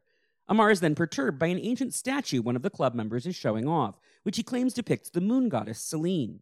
He notes its resemblance to the club's immortal Black Queen. Amara, however, recognizes the statue. It is a family heirloom depicting her great-great, however many greats, grandmother. Selene interrupts, explaining that all of these things are true. The statue depicts the goddess, the Black Queen of the Hellfire Club, and Amara's ancestor. All of these women are the same person. This horrifies Amara, who insists it must be a lie, but the matter is never resolved. Under new writer Louise Simonson, Amara is upset when classmate Danny Moonstar's power reveals to the team that Amara has a crush on Empath, Manuel de la Rocha, the most dreadful of their rival Hellions. Amara feels a kinship with Empath, who hails from European aristocracy and also claims descent from ancient Rome. Sulking in her room, Amara ruminates over a letter from her father, who wishes her to return to Nova Roma to be married. Unwilling to go home, but longing for the fancier accommodations of the Massachusetts Academy, Amara decides to transfer into the Hellions to explore her feelings for Empath. Several months later, in issue 62, we see that while Empath appears to return Amara's romantic interest, Amara hasn't acclimated easily to her new team. The other girls, particularly Marie-Ange Colbert, aka Taro, feel threatened by her, and Taro accuses Empath of being Amara's lover. This compels him to use his powers against her, and even though the two girls hadn't gotten along, Amara defends Taro. When another letter arrives from Nova Roma insisting on Amara's return, the White Queen instructs Empath to accompany Amara so that the Hellfire Club can exploit the lost civilization's resources. When their plane crashes in the Amazon, Amara and Empath must work together to survive in the wilderness, and they fall in love. When they arrive in Nova Roma, Empath encourages Amara to refuse the betrothal her father has arranged. She's then kidnapped by the High Evolutionary in New Mutants Annual number 4, but truly, do not worry about it. What matters is that after she's rescued, her father relents about the engagement, and she's free to begin a formal romantic relationship with Empath. The following year, in New Mutants 81, a fill-in issue by Chris Claremont, Amara relates a story to Empath about her time with the New Mutants. In this flashback story, Amara is stunned to meet the Avenger Hercules, whom she's worshipped all her life as a god. She's not impressed with the genuine article until they team up to save children from a burning building, and the two become friends. This story is cute. Amara doesn't return to publication until 4 years later, after Claremont and Simonson depart the franchise. When the other Hellions are slaughtered by Trevor Fitzroy, one of the mutant-hunting thrill-seekers called the Upstarts, Amara and Empath are visited in Nova Roma by Cannonball, Firestar, and Warpath in the pages of New Warriors by writer Fabian Nicieza. It's quickly evident that something in Nova Roma is off. And in a major retcon, it's revealed that the entire civilization of Nova Roma is an artificial simulation created by Selene through dark magic. Its denizens are actually modern people who've been kidnapped and brainwashed to believe themselves ancient Romans. And in Selene's prolonged absence, their programming is starting to break down. Empath reveals he figured this out some time ago, but maintained the fiction because Nova Roma is the first place he's ever been truly happy. He tells Amara that her real name is Alison Crestmere, and that she's the daughter of British diplomats who were living in Rio de Janeiro when she was kidnapped. Empath and Alison decide to stay in Nova Roma to help the citizens adjust to their new reality. The following year, in the crossover Child's Play, also by Nicieza, Alison and Empath are targeted by the Upstarts as part of the Young Hunt, in which the group attempts to eliminate all surviving New Mutants and Hellions. After X-Force and the New Warriors save them from the Fenris twins, Alison decides she can't continue her relationship with Empath, as it was founded on a falsehood, and decides to abandon both him and Nova Roma to seek out her real parents in England. 3 years later, a time-displaced version of Amara/Alison appears alongside her teammates in the miniseries New Mutants: Truth or Death by writer Ben Raab, but you don't have to worry about it. Her next appearance in the present is in 1999's X-Force 81 by writer John Francis Moore, in which she's described as a British exile and has joined up with the villainous King Bedlam and his new Hellions. When Bedlam's plans go too far, Alison betrays him and helps X-Force. She then flees before she can be taken into custody. Another 4 years go by before Alison turns up again, this time in the Chuck Austen run on Uncanny X-Men, as one of several mutants captured by the Anti-Mutant Church of Humanity and crucified on the lawn at the Xavier Mansion. Archangel's new secondary mutation, Healing Blood, is able to save Alison's life, but she remains in a coma. Some months later, in the DeFilippis and Weir New Mutants Volume 2, the young Omega-level healer Elixir is able to use his powers to shock Alison back to consciousness. Confused and frightened, Alison activates her powers and destroys a wing of the mansion, then runs away into the woods. She turns up in Los Angeles in Chris Claremont's Extreme X-Men, where she joins Sunspot's new branch of the outreach group X Corporation and abruptly begins calling herself Amara again and once more acting like she's from ancient Rome. She now expresses a deep distaste for Empath, who's been hired by Sunspot as his communications director. Amara and Sunspot later share a kiss while under the telepathic influence of the evil Elias Bogan, in a very upsetting scene. Anyway, Amara helps the Extreme X-Men fight Bogan, eventually finding a mysterious mannequin in his secret headquarters. The mannequin looks just like Amara, wears her mother's jewelry, and displays her father's sword. When the mannequin is animated through Bogan's power, the X-Men battle it on the astral plane. But Amara finds herself facing down Selene, who taunts her with knowledge of her mother's death. Selene says she's the genuine article, not one of Bogan's illusions, but this plot does not go anywhere, so don't worry about it. In the final issue of Extreme X-Men, Amara explains to Cannonball that when she was revived by Elixir, it gave her a clarity of thought that enabled her to discern Alison Crestmere had been the true lie, and Nova Roma was real after all. This is Chris Claremont casually undoing Fabian Nicieza's retcon, which he evidently did not like. In any event, they travel to New York to deal with the aftermath of Zorn Magneto's attack on the city, don't worry about it right now, and Amara decides to stick around the school, pivoting into Academy X as a teacher. She replaces Wolfsbane, who's left her teaching position after an inappropriate affair with student Elixir. Then comes the decimation, in which all but about 200 mutants worldwide are depowered. In the miniseries X-Men the 198 by David Hine and Jim Muniz, Amara is one of those to retain her gift, but at a terrible price. Her new boyfriend Antonio is burned to death before her eyes in a volcano when his own similar power is extinguished. This drives her crazy, and she's apprehended by the X-Men off the coast of Guatemala, where she's been causing natural disasters. Empath, who's also retained his mutant power over emotion, is able to use it to sedate her. Amara hangs around the camp for the 198 established by the Office of National Emergency on the grounds of the Xavier Institute, but finds herself growing more and more emotionally unstable. She blames this on Empath, but it's actually the mutant called Johnny D, who uses his so-called voodoo dolls to spark a riot. With the voodoo doll of Amara, he's able to control her into executing the messianic Omega-level mutant Absalon Mercator, aka Mr. M. Still erroneously blaming Empath, Amara leaves Xavier's to get away from him. 2 years later, in Young X-Men by Mark Guggenheim and Yannick Paquette, a group of former Xavier students are convinced by Donald Pierce, posing as Cyclops with an illusion, that the classic New Mutants have become supervillains. They attack Amara, who uses her powers to freeze one of them, Dust, into glass. Once everything's been more or less sorted out, she's able to melt Dust back down into sand and accompanies the kids to the New Mutant haven Utopia off the coast of San Francisco, where the real Cyclops tasks her with acting as one of the island's major defenders. She attempts to reconcile with Empath, who's been imprisoned after he was manipulated by the evil Red Queen into attacking the X-Men, but he rebukes her. Amara then becomes a regular cast member in New Mutants Volume 3 by writer Zeb Wells, where she joins a new squad of X-Men comprised of her old New Mutants teammates and led by Cannonball. Amara is perturbed by Magik, who claims to have advanced knowledge of Amara's death via time travel. It was allegedly a dying Amara who convinced Magik to go back in time and alter the timeline. In the franchise-wide event Necrotia, Selene uses a combination of dark sorcery and the techno-organic virus to resurrect dead mutants all around the world in a quest to become a true goddess. She tasks the resurrected Cypher with murdering his old friend Amara, here described definitively as Selene's granddaughter. Cypher is able to beat Amara nearly to death, but is stopped by the New Mutants. Amara is able to recover thanks to the X-Men's ally Dr. Nemesis, who uses an experimental serum to force her into magma form and begin healing herself. While she's recuperating, Selene and her forces are defeated. Amara reconciles with Cypher and is attended by Sunspot, who's developed romantic feelings for her. But they don't have time to explore it before they must accompany Magik to Limbo to battle the ancient elder gods there. Amara is willing to sacrifice herself to ensure Magik does travel back in time to save the world, but it turns out this isn't necessary, and Magik's master plan works. The elder gods are destroyed and erased from existence. Under new writers Dan Abnett and Andy Lanning, Amara continues to serve with the team after a roster shakeup, even assuming leadership briefly when Dani Moonstar is captured by the goddess Hela. The New Mutants attempt to travel to the Norse Hell, Hela's realm in Niflheim, but make a mistake in their spellcasting and accidentally travel to the Christian Hell, realm of the archdevil Mephisto. Mephisto's taken with Amara and offers to send the New Mutants to help Dani if Amara agrees to go on a date with him in the future.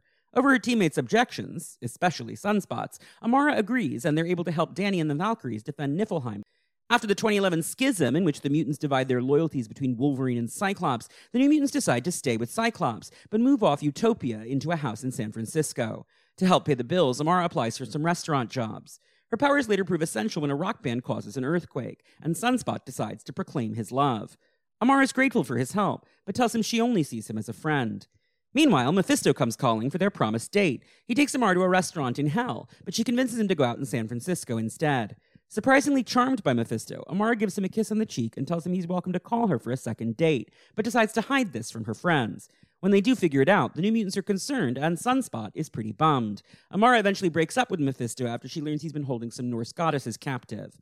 Following Avengers vs. X-Men and the end of Utopia, the New Mutants team disbands and Amara fades into the background of the franchise again. She makes only 2 appearances over the next 5 years, backing up Dani in an issue of Fearless Defenders and attending Sunspot's fake funeral in New Avengers. In 2017's X-Men Gold, written by Mark Guggenheim, Amara is brainwashed into joining a new incarnation of the Brotherhood of Evil Mutants by the hypnotic villain Mesmero. She's recovered by the X-Men and slowly regains her sanity, though she fails to get revenge on Mesmero when she attacks him some issues later. She then hangs out in the background of the book as part of a squad led by Iceman. In the 2019 soft reboot, House of X and Powers of 10 by writer Jonathan Hickman, Amara is one of countless mutants to join the new sovereign nation on the living island Krakoa. Amara is the only member of the classic New Mutants squad not to factor into Hickman and Rod Rice's relaunch of New Mutants, but she later recurs in Ed Brisson's run on the title. A letter from her father in Nova Roma tells of a mutant boy who's been harmed while trying to access a Krakoan gate. Amara and some of her comrades travel to Nova Roma, where they discover strange creatures terrorizing the populace. This plot remains unresolved following Brisson's departure from the title, and Amara was not picked up as a regular cast member for Vita Ayala's subsequent run.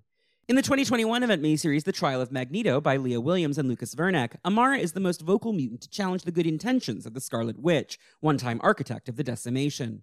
She next appears in the 2022 miniseries Sabretooth by Victor LaValle and Leonard Kirk, in which she's dismayed to learn about the horrors of the pit beneath Krakoa, where undesirables have been sentenced by Xavier and Magneto. At the urging of Mole the Morlock, who's acting on behalf of the prisoners, Amara uses her powers to cause a volcanic eruption on Krakoa that provides cover for a prison break. And, that's it. X-Men. You're always nervous. You thought the Selene episode hadn't gone well, and then it turned out to be the most popular episode of this show. Is it? Actually, you know what? I'm just going to leave that in. I'm going to leave this Is in it? right now. Is We're it? back. Oh, And no. we're back. Oh, Yes, we're no, back. it is. We're back. It is. Oh, you know my favorite thing about the Selene episode is and I think about this like maybe once a week is Lot's wife. Selene and Lot's wife. Oh, yeah, well, I mean, what the reason it's become the most listened to episode of this podcast is because of all those TikToks. Krakoa Welcomes Me, like, we did a whole week leading up to Immortal X-Men 2, which is know. why I read Kieran the Riot Act, but it was a fun bit, and now there are all these Gen Z Selene stans that we created, and I feel really good about that. Selene stands. I love you. I love you all. Oh, I love the Selene kids. Yeah. It's good. It's good. It's like everybody discovering Kate Bush now. Oh. You know? Yeah. It's like our gay icon is now their gay icon, and that excites me. Absolutely. I hope that. Do you think Selene likes Kate Bush? Oh, yeah. Of course. You think Selene talks about Lot's wife with Kate Bush? Celine, I don't think Celine's met Kate Bush, but I think Celine like definitely has the sensual world on vinyl. Oh yeah, Babushka. She loves Babushka. That's Never Forever. But yes, no, I mean I think Sorry, she has them no, all, no, no. I probably. meant like No, the it's fine. song. No, But- I know. I just that's Yeah. not. Oh, but I was like, I'm. This is not a Kate Bush podcast, and I could do a Kate Bush podcast. So let's. Oh, I We can't. can't. We can't start. I am a Kate Bush neophyte. I'm not even. Oh my! I mean, my Twitter username. The funniest thing is the kids suddenly get my Twitter username because it's a Kate Bush lyric, and they've all been listening to Hounds of Love now because of Running Up That Hill being on Stranger Things, and they're all like, "Oh, Dream of Oregon." I'm like, "Yes, it is from Cloud Busting. Great song. Check it out." When I saw Kate Bush do that live at the Before the Dawn show, I wept. It was the encore because she knows. She was like, "I'm gonna make you wait for Cloud Busting, bitch." Mhm. Of course. Well, because that's the one to end on with like tears streaming down your face. It was really good. God, that was Absolutely. good. That was an all-time experience. Anyway, we're here. We're back now talking about Magma, theoretically. I mean, the thing is, when I reached out to Alex and said, let's do Magma, it wasn't because either of us is enormously passionate about Magma. It was because it felt like a funny sequel to the Celine episode, which is such a celebrated fan favorite episode of this podcast. I mean, I want to know who the passionate Magma fans are. They're Like, who- out there.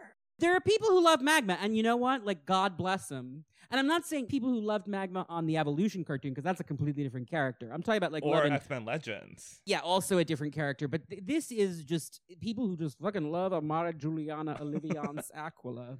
You deserve better. I hope we get better. I would like to think that if you have spent this many years standing Magma, Mm-hmm. just build higher standards for yourself. Because I want better for you. You know what I mean? That said, the look is great. And I hope that someone gives you the Magma story that you want and crave and desire. I just Oh, don't the think Magma anyone story has. that they deserve. If you've stuck it out with Magma If you for have, this long, it's true. It's kind of like I'm a big Sky Ferreira fan, and whenever Sky drops a single, I'm just like, yes, I have waited 1,000 years. But every 1,000 years, Sky Ferreira emerges from her cave and releases the banger of the century, and then is just like, I'm not doing any more music ever again, or am I? And just disappears back into the shadows. Mhm. I'm still waiting on that album, Sky, if you're listening. Also a Brazilian queen, actually, Sky Ferreira. Also a white blonde girl from Brazil. Point is, I get it. I see you. I understand, not the Magma of it all, but where you're coming from. And I hope, you know what I will say? I've been a Polaris fan my whole life, and there's never really been a great Polaris story until, now. Mhm. And it feels real good right now to be a Polaris Mhm. stan who has waited for her to have a tail. So, maybe Magnum will get there. I do think that the stuff in Sabretooth was a good start. Maybe we'll see more of that. Anyway, when last we left our heroine, she had gone off to meet her parents in 1994. She pops up again with the time-traveling New Mutants, like I said, in the 1997 miniseries Truth or Death, but that's a time-displaced version, and they forget everything at the end of the story, so it's not super consequential. In terms of her personal timeline, she shows up again in the John Francis Moore run on X-Force in the late 90s. This is issue 87 in 1999. Here she is one of the new Hellions, King Bedlam's group of Hellions. King Bedlam is a character you do not need to worry about. He is the brother of Jesse Bedlam, an X-Force character you also do not need to worry about. I don't have a problem with the Bedlam brothers. They're just not important, right? Mhm. King Bedlam's big thing that is cool as hell to me in this era is that he has used his powers, which are mysterious powers over the brain, to resurrect Taro, because the retcon is that he and Taro were in love back in the 80s when he didn't exist yet as a character. So Mhm. Taro's back, and he has created the New Hellions, which Taro is involved in, and two of the other members, actually one of them is Switch, who's doing a lot of stuff in Legion of X right now. Devin Alomar. That was such a pull. It was sure, that character. We haven't seen them in 20 years.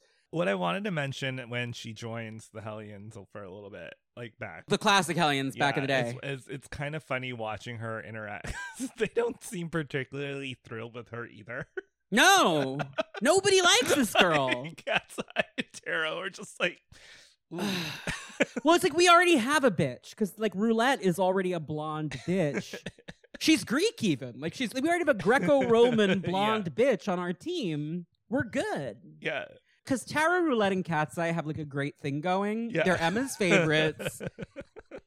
Having their little like mean girl club. I mean, Tara's nice. Like, and so is Cat's Eye, frankly. They're actually not mean. Only Roulette is mean. But they're doing their thing. They're like a little clique. And then Amara shows up and they're just kind of like, They're like, hi. ill. Like, they're just like, you're throwing off the vibe, basically. Yeah. It's like, could you be less weird? And then they're just like, why are you so trained so well? They're like, I think that's a lot of the things that happens with Amara in these arcs is like you said, she picks up technology really fast. She gets trained really fast. Everyone keeps saying like how well trained she is, but then she's Such a quick study, but then it's like, she's a flop. Then she flops. Yeah, then she right. flops. Yeah. I mean, I think also it's that, like, I do think they're intimidated by how powerful she is. Mm-hmm. Taro can do, like, cool stuff, but it's a limited power set. Cat's Eye is just a cat. And Roulette, who has a really scary power, like her luck manipulation, is pretty scary, but she's not really useful in a fight. She's the Cypher analog, really, on the Hellions because they both have to be protected by the rest of the team. Mm-hmm. But if she throws a luck disc at you and gives you bad luck, you're fucked, my guy. But like, but you could also just like shoot her with a gun and she'd be in trouble, right? Yeah. And Magma is just like loves to burn Taro's cards. She is horny to burn Taro's cards. Yeah, it's true. Given the opportunity, she's just like, you see those cards? I'm gonna burn them. Burn them. Okay, sorry, I distracted you. No, it's fine. We're back in the 90s now. We're in 1999. It's the new Hellions. Taro's been brought back from the dead mysteriously by King Bedlam. Her power has now evolved in a way that's cool, which is that when this is not a tarot episode, but like instead of just summoning the figures on the tarot cards, she can also like become them. So she uses the death card and like suddenly has like a cool cloak and a big scythe that she can fight with. And that's like pretty neat. Mm-hmm. The other members of the team that are relevant are two former friends of X-Force, Feral and Magma. This is the arc where Feral slits Siren's throat. For more on that, come back either next week or the week after for the Feral episode. But Magma is the one who really like, everybody's like, Magma? You're evil now?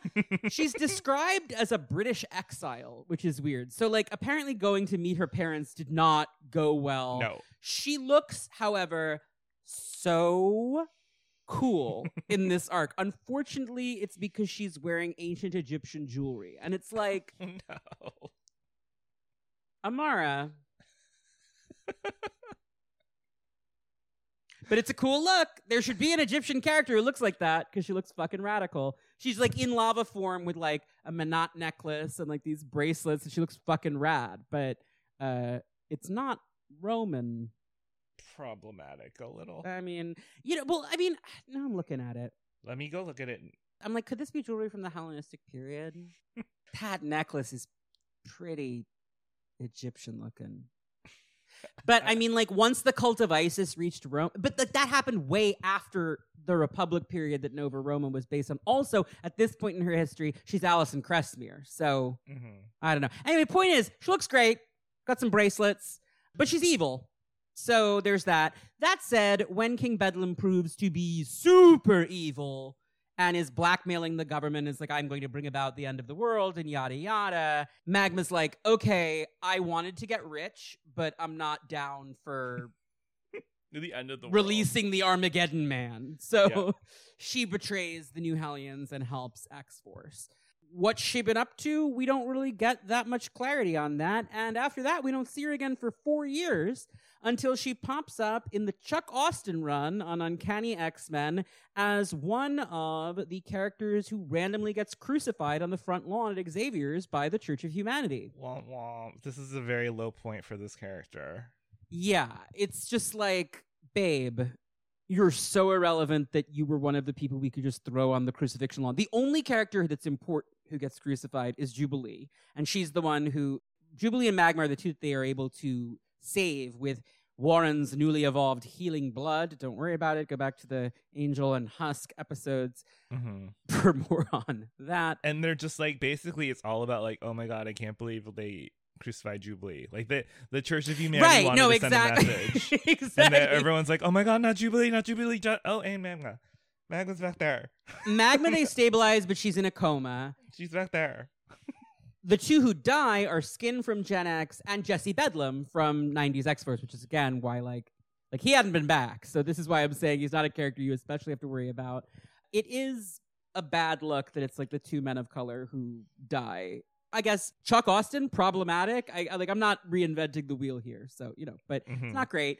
Jubilee gets better. Amara does not get better and is in a coma, but we see her popping up a couple times in her coma in the infirmary in the Weir and DeFilippis New Mutants Volume 2, the first Academy X book. This is when Rain is running amok with Elixir, but Elixir and Hellion... This is Julian Keller, Hellion, who names himself Hellion after the dead Hellions, but is not. He's a new character. They are like, I bet we could wake Magma up with your powers, Elixir, and save the day. Boys will be boys, I guess. So Josh is like, let's sneak into the infirmary, and he touches Magma and does wake her up, but she panics and explodes like half the mansion and runs away. Yeah.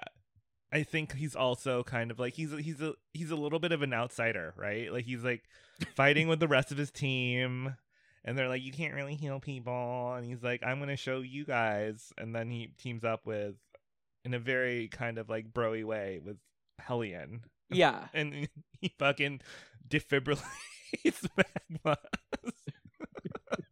Clear. But she's so freaked out that she does just like blow up the wing of the mansion and flee into the night. So it's like, great work, boys. And then they were like, oh, no one will know it was us. Like, that's just Magma's at it again, Like, what are you gonna...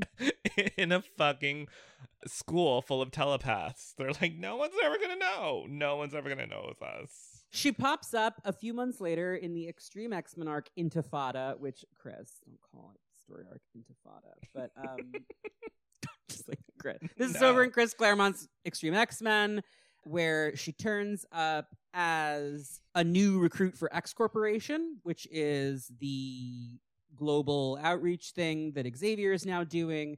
She is recruited to the LA branch, but apparently she's like calmed down at this point.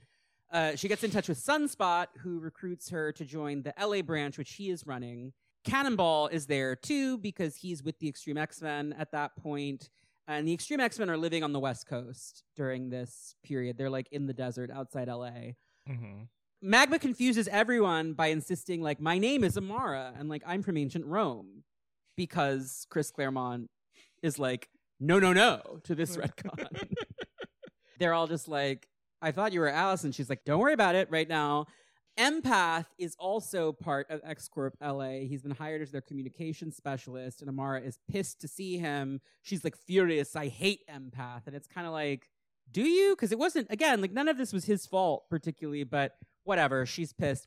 Well, I guess she's now really pissed because she's discovered that the Allison Crestamere thing was the actual lie, and he's the one who told her. I mean, this is never really cleared up. No, so absolutely don't worry about it. There's a really creepy scene in this arc where Elias Bogan, don't worry about Elias Bogan. Elias Bogan, who's like the evil telepath that Claremont invents for Extreme X-Men because the Shadow King had been killed off, and it's very much just like Claremont doing the Shadow King again. Mm-hmm.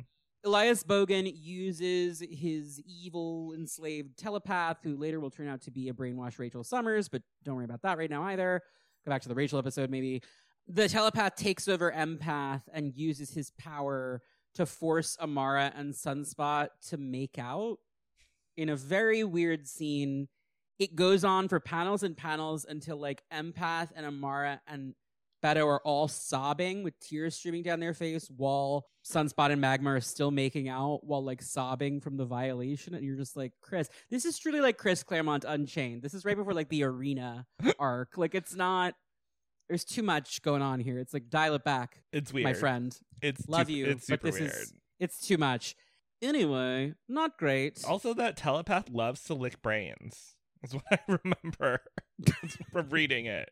There's a lot of like weird stuff that happens with Bishop in that arc. And it's just like, yeah. And like the telepath's like kissing his fucking brain and shit. And you're just like, wow, this is, what am I reading? It's a lot going on. Anyway, after the weird scene, Bogan's pet telepath, Rachel, erases everyone's memories so they don't remember what happened, and also gets Empath hooked on Kick, which is pretty funny because the Kick arc is like presently happening in New X-Men. Like a handful of issues later, still in Extreme, Amara shows back up. She has a cool new costume now. She's still with X-Corp LA. She has a cool new costume now that has like Roman elements to it, which I think is a good direction for the character. Like if you're going to bring back the ancient Rome thing, which I get because it is more interesting than her just being this girl named Allison, but like the retcon was so funny that it is a shame to lose it, right? Yeah. I do think it's probably better for the character long term to be ancient Roman. This would all be so much easier if she was just a time traveler. There was really no reason for Nova Roma to be like a contemporary civilization that has remained unchanged in the jungle for 2,000 years. That's really the part that's a problem. But anyway, doesn't super matter. They're still fighting Elias Bogan. Elias Bogan is like the overall big bad of Extreme X-Men. He is just not a compelling character, so don't worry about it too much. But there is a great scene where they are in the like catacombs beneath Bogan's mansion, and Amara comes across a mannequin. A mannequin that looks just like her and is wearing her mother's clothes. She like recognizes the clothes as belonging to her dead mother, and her father's sword is sitting beneath the mannequin. Elias Bogan uses the mannequin to like psychically torture all of the X-Men. He like animates it, but when it turns to Amara, it becomes Selene. And we know Selene loves a mannequin. That woman loves a dress form. She loves a mannequin, and there's this really great little fight scene between them. Amara grabs her father's sword and starts swinging it. It's like a short sword, like a Roman, like gladius. The mannequin, like unlike the other scenes where it's just like, this is telepathic weirdness, the Selene-possessed mannequin insists like, oh no, this is real. And this plot never goes anywhere, but she's like, this isn't just Bogan. Like, I'm here, bitch. Guess what? Knock, knock. Bogan is tied to the Hellfire Club, so it's not out of like the realm of possibility. It's just like, this is a plot. This is very close to the end of Extreme X-Men, and it's just never really addressed. But there's a great bit where Selene, through the mannequin, says, your mother chose to defy me. Be careful not to make the same mistake. And Magma says, you killed her! And swings the sword. You are so like your father. He defended your mother with that same gladius. So that's all we've ever really gotten about the death of Amara's mother, which is a point of interest that I am definitely intrigued by. That's when Extreme X-Men ends. In the final issue of Extreme X-Men, which is 46, she explains to Sam that after the shock to her system of Elixir waking her up from like the crucifixion coma, it just like basically realigned some shit in her brain, and she was able to determine that Nova Roma was real and Alison Cressmere was actually the lie, and that it was something someone created to turn her against her family. It's not explained. Chris Claremont basically just says to you, do not worry about it. From the end of Extreme, she pivots over to Academy X because two things have happened. One is that Zorn has blown up the X-Mansion, so they're trying to, like, you know, get everything back together. The other is that Rain has been removed from her position as a teacher. So someone needs to head up the Paragon Squad, and Danny convinces Amara to come be a teacher at the school. That doesn't last very long, though, because only a year later, she is caught up in the decimation in the miniseries X-Men the 198. Amara is not decimated, but we see her on vacation in Guadeloupe, where she has met a boy named Antonio, who she has fallen in love with because he also has lava powers, and they're really vibing. Oh my god, he makes her the cutest little lava heart. It's really sweet, and they are frolicking together in a volcano. Yep. She's like, Antonio, stay with me, right? And it's like, we can just do volcanology together. Yeah, and they decide to like hang out in volcanoes and be cool volcano pals.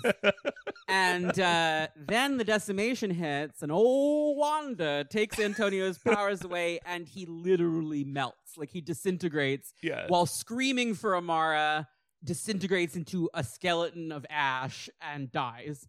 I know it smells crazy in there. In there. Disgusting. Amara has a psychotic break from witnessing this, which, like, I'm not mad about it. Like, of all the, like, flop Amara moments, I'd be pretty crazy, too, if this happened to me, right? So she's just, like, completely has a psychotic episode. She starts, like, racing across the ocean, doing volcano things, ends up in Guatemala, where, like, the tectonic plates all around her are, like, erupting and destroying shit. There's earthquakes happening. The ONE send the X-Men with Empath to try and, like, calm her down. Mm-hmm. Empath, who also still has his powers, is able to use them to, like, sedate her. And Emma's like, she's freaking out. Emma's like, she is absolutely wild and unhinged right now. So she ends up at the little concentration camp that the ONE has set up at Xavier's for the 198, not Val Cooper's best era. Go back to the Val Cooper episode.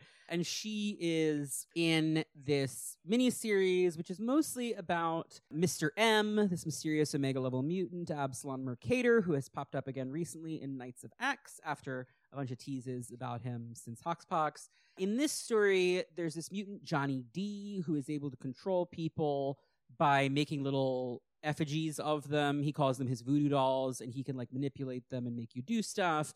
He tempts Amara and is, like, trying to seduce her. She feels herself acting weird, and she assumes that Empath is manipulating her emotions, but it's actually Johnny D who is manipulating her using one of his voodoo dolls. He ends up starting a riot at the camp, and Mr. M is killed by Magma. Like, Johnny D makes her kill him. The Messiah mutant guy who's, like, here to save everyone. Oops. Magma just lights him up, and, you know, there you go. So, you know, cool. She still doesn't know Johnny D did it, and she's just like, Empath must have made me do it, which is just, you know. It's a fraught relationship, those two. Their have. relationship is, let's say, complicado. Mm-hmm. I don't know how you'd say that in Portuguese, but he's Spanish, so that's fine. A couple years later, she turns up in Young X-Men. We talked about this in the Dust episode. This is after Messiah Complex, when Cyclops has disbanded the X-Men and the school. So the young kids who were students there are just kind of fending for themselves. And a fake Cyclops, who's actually Donald Pierce, convinces them all that the original New Mutants have become a new brotherhood and are evil and must be stopped. And they attack Magma, and Magma kicks the shit out of them and gives Dust sand cancer. Oh, the sand cancer. Not the sand. That's when she turns to glass, right? She turns Dust into glass, and then she's able to undo it by, like, melting the glass down. But it turns out as the arc proceeds that now Dust has sand cancer and is turning into glass slowly, and it's terminal. Mm-hmm. So way to go, Amara. Amara knows these kids, by the way, because she did teach at the school in Academy X. So the fact that she just shoots to kill instantly. Woof. She's just a wild character, honestly. It's just like, Magma, calm yourself. I mean, I guess that her, like, erupting a lot makes sense. Like, if that were the character trait that they're trying to go with, that she's explosive. Yeah. But in the classic material, she wasn't really like that. So it mostly just comes across as like, Amara's a wacko now, I guess. Like, you know, not much to be done. A fancy wacko who loves nice sheets. Yeah, but she helps them all fight Donald Pierce. She doesn't talk like herself in this arc either. At one point, there's a moment where she says playin' with, like, an apostrophe on the end. And I'm like, even if she was Alison Cressmere, I feel like that's not the right accent. But whatever.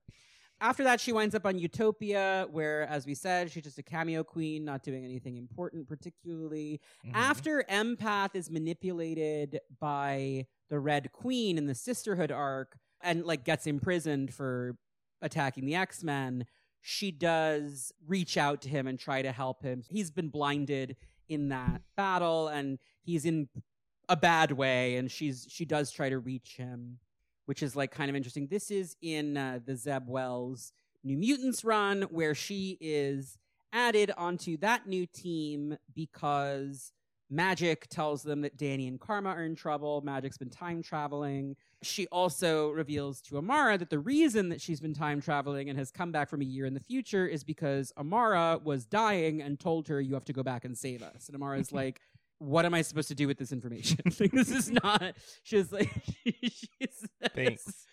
How do you know Sean and Danny are in trouble, Ilyana?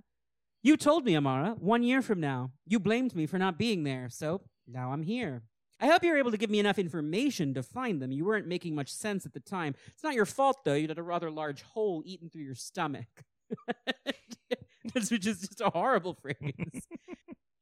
Amara doesn't initially believe her, but like her predictions do start coming to pass. The Zebos New Mutants run is great. You should just read it, honestly. Magma helps them defeat Legion and take him into custody. And this new squad, made up of the classic New Mutants, begins operating as like an independent X-Men team out of Utopia at Cyclops' direction, led by Cannonball, because Danny doesn't have her powers, and Danny feels some type of way about that. Mm-hmm. That's when Necrotia happens, and Amara's major role in that is to get the absolute shit beaten out of her with a lead pipe by Doug, who Selene resurrects and sends specifically to kill her. Yes. Not even like by herself. She's just like, I'm going to send Doug to do it because that'll be funny. Yeah. Well, she loves a grudge. She loves a theme and a twist. And her granddaughter is enormously disappointing. So, yes. Well, might as well. I mean, she remembered what happened when she threw her in the volcano. Well, so like Selene has not interacted with this girl, to be clear, since that party in New Mutants 53. Where she was like, here's a mind fuck. Like, the statue is me, and I'm your great-great-grandmother, and also, fuck you. But they haven't been on panel together since. And I'm out. It's almost like someone reminded her, you have that granddaughter. She's like, oh, yeah. That's a loose end I should tie up. Let's send her friend to kill her. That'd be funny. She also sends Feral to kill her, which is like, because they were New Hellions friends together, I guess. It is kind of funny that Selene was trying to like basically turn into the gigantic blue big BBL goddess, right? Mm-hmm. But she also had time. She had the time, as the kids say. Her only other goal was to kill Amara, which is funny. Yes.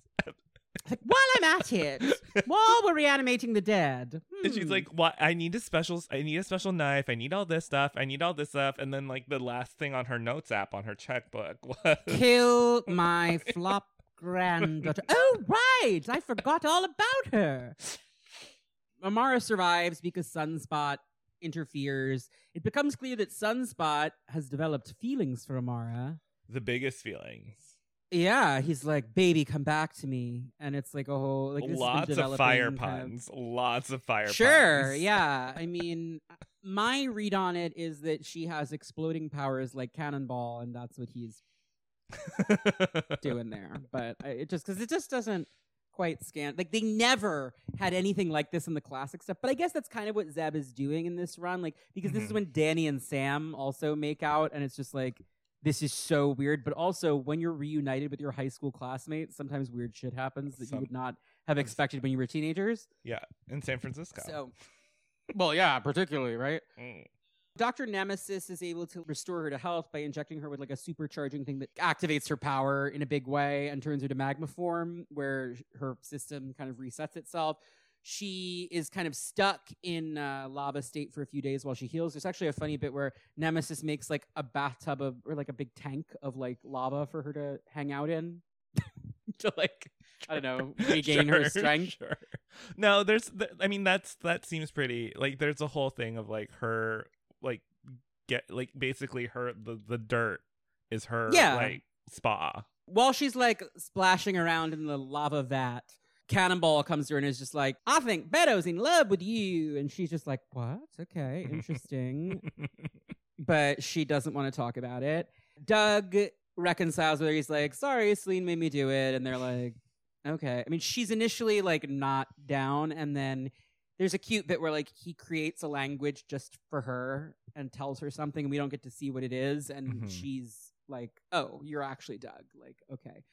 That's when the time travel magic plot really pops off. This is sort of the conclusion of the Zeb Wells run. They all go to Limbo. They fight the Inferno babies. Go back to a million other episodes where I talk about this. We're not doing the Inferno babies again right now. But the big thing is that Amara realizes that a version of Ilyana that runs past them is the version that she needs to tell to travel back in time. She hasn't had a hole eaten in her stomach, but events have already changed because of time travel. So she's like, well, I'm not dead yet. Roberto is like, Ilyana told me about this. You are destined to die right now, and I'm not going to let you die. And Amara is like, look, the world's ending. The elder gods of Limbo are about to arrive on Earth. This is a good Magma moment. Like, she has like kind of a heroic sacrifice kind of thing, goes to make sure that Magic gets the message and goes back in time. But Magic's master plan comes into play. She uses Legion to destroy the elder gods, and Amara ends up being fine. So it's fine. And she and Sunspot are together, and maybe something is developing, and yada, yada, yada. But that's where Zeb Wells' run ends.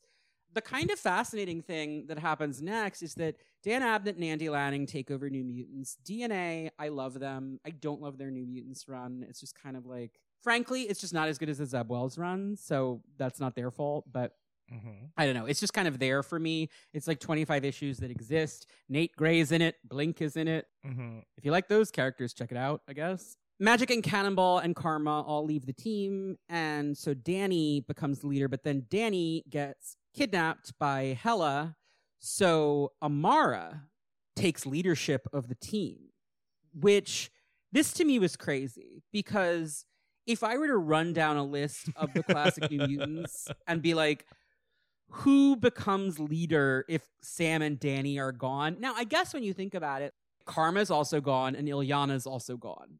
So Sunspot, at this point in his character trajectory, he's not really like a leadership kind of character. He's very horny. Yeah. Very horny, very rich. And like, Doug is still pretty crazy from being resurrected with the TO virus and all of that. Warlock is Warlock. Like, I get why I guess Amara steps up. I just don't think of her as a leader. Anyway. I can't believe you made me read Fear Itself. I am sorry. Do you have anything to say about Fear Itself? Beautiful gowns. Beautiful gowns. So, Kurth attacks. Jesus Christ. You know what's cool? Here's what I'll say. The whole thing about the hammers coming down and all those bad guys and good guys. Like they become the worthy and all that. Yeah. I mostly remember this because I was addicted to that Marvel Avengers Alliance Facebook game, and they did a whole event about Fear Itself. It's kind of it's like some of the concepts are kind of cool. I'm not gonna lie. And but a lot of it is beautiful gowns. Scott sends Danny to meet with Hela in Las Vegas because Ragnarok happened and Hela's in Las Vegas now. Don't worry about it. But and she has like that special like death connection because she's a little bit Valkyrie-ish. Well, yeah, because Danny was one of Hela's Valkyries, so it's like after the arc at the end of the Simon's. Again, this is not. Go back to the Danny Moonster episode. We talk about this. That's episode 7, another early episode of the pod. But Danny disappears because obviously like Hela does something nefarious. That's when Amara takes over the team. Ilyana is in the brig because of all the evil shit she did at the end of the Zeb Wells run. Amara goes to her and is like, what do we do about all of this weird magic stuff? And like about the fact that Danny has disappeared on this quest to visit the gods or whatever. Ilyana explains how to do a spell to teleport to Hell, Hel. Yes, not Hell. The mystical realm in Niflheim ruled by Hela, but Doug fucks up the spell and takes them to Hell with 2 L's. Yeah. The Christian Hell, where they are met by Mephisto. Mephisto, this is not a Mephisto podcast. What is there to say about Mephisto? Mephisto is more of an Avengers and Doctor Strange adjacent character than an X-Men adjacent character. His son Blackheart has popped up more often in X-Men stuff. But Mephisto is basically just, he's the devil. There are a couple characters who are the devil in the Marvel Universe. Marduk Kyrios, the father of Hellstrom and Satana, is one of them. Mephisto is the other big one. Eventually they sort of get codified as like a set of Hell Lords. Anyway, this is Mephisto's Hell, and he's basically like, well, I'll send you to Niflheim Hell if you give me what I want. And everybody's like, what do you want? And he's like, I want to go on a date with Magma. Well, he gets very turned on when she turns on her power. He's like, that looks I mean, like she lava. is like made of hell, yeah, right? She is Hot Girl Summer. She is yeah, so he's Summer. like, she's hot. I want you to go on a date with me. And all of the New Mutants are like, Amara, you cannot go on a date with the devil. And Amara's like, look, I don't see any other options right now, honestly. So sure, fine. but they're also like deep down, they're like, Amara, you're not smart enough. He's gonna catch you in a deal. He's gonna take your soul. Like they do not trust Amara to outsmart the devil. Like they're No! like, this is a devil. Famously, the devil is really smart. He's gonna have her selling. I mean, she doesn't have a marriage to sell like Spider-Man. But he's gonna have her selling something real quick. Right. They're just like, no, we're not keen on this setup. But Amara's like, nope, I'm gonna do it. Sorry, and agrees. Mm-hmm. She's like, deal, and he's like, I'll call you, which is funny to me. But they end up rescuing Danny, and Hela is like, I just summoned her actually because she's a Valkyrie and I needed help. Mm-hmm. I didn't kidnap her. She's a Valkyrie. That's her job.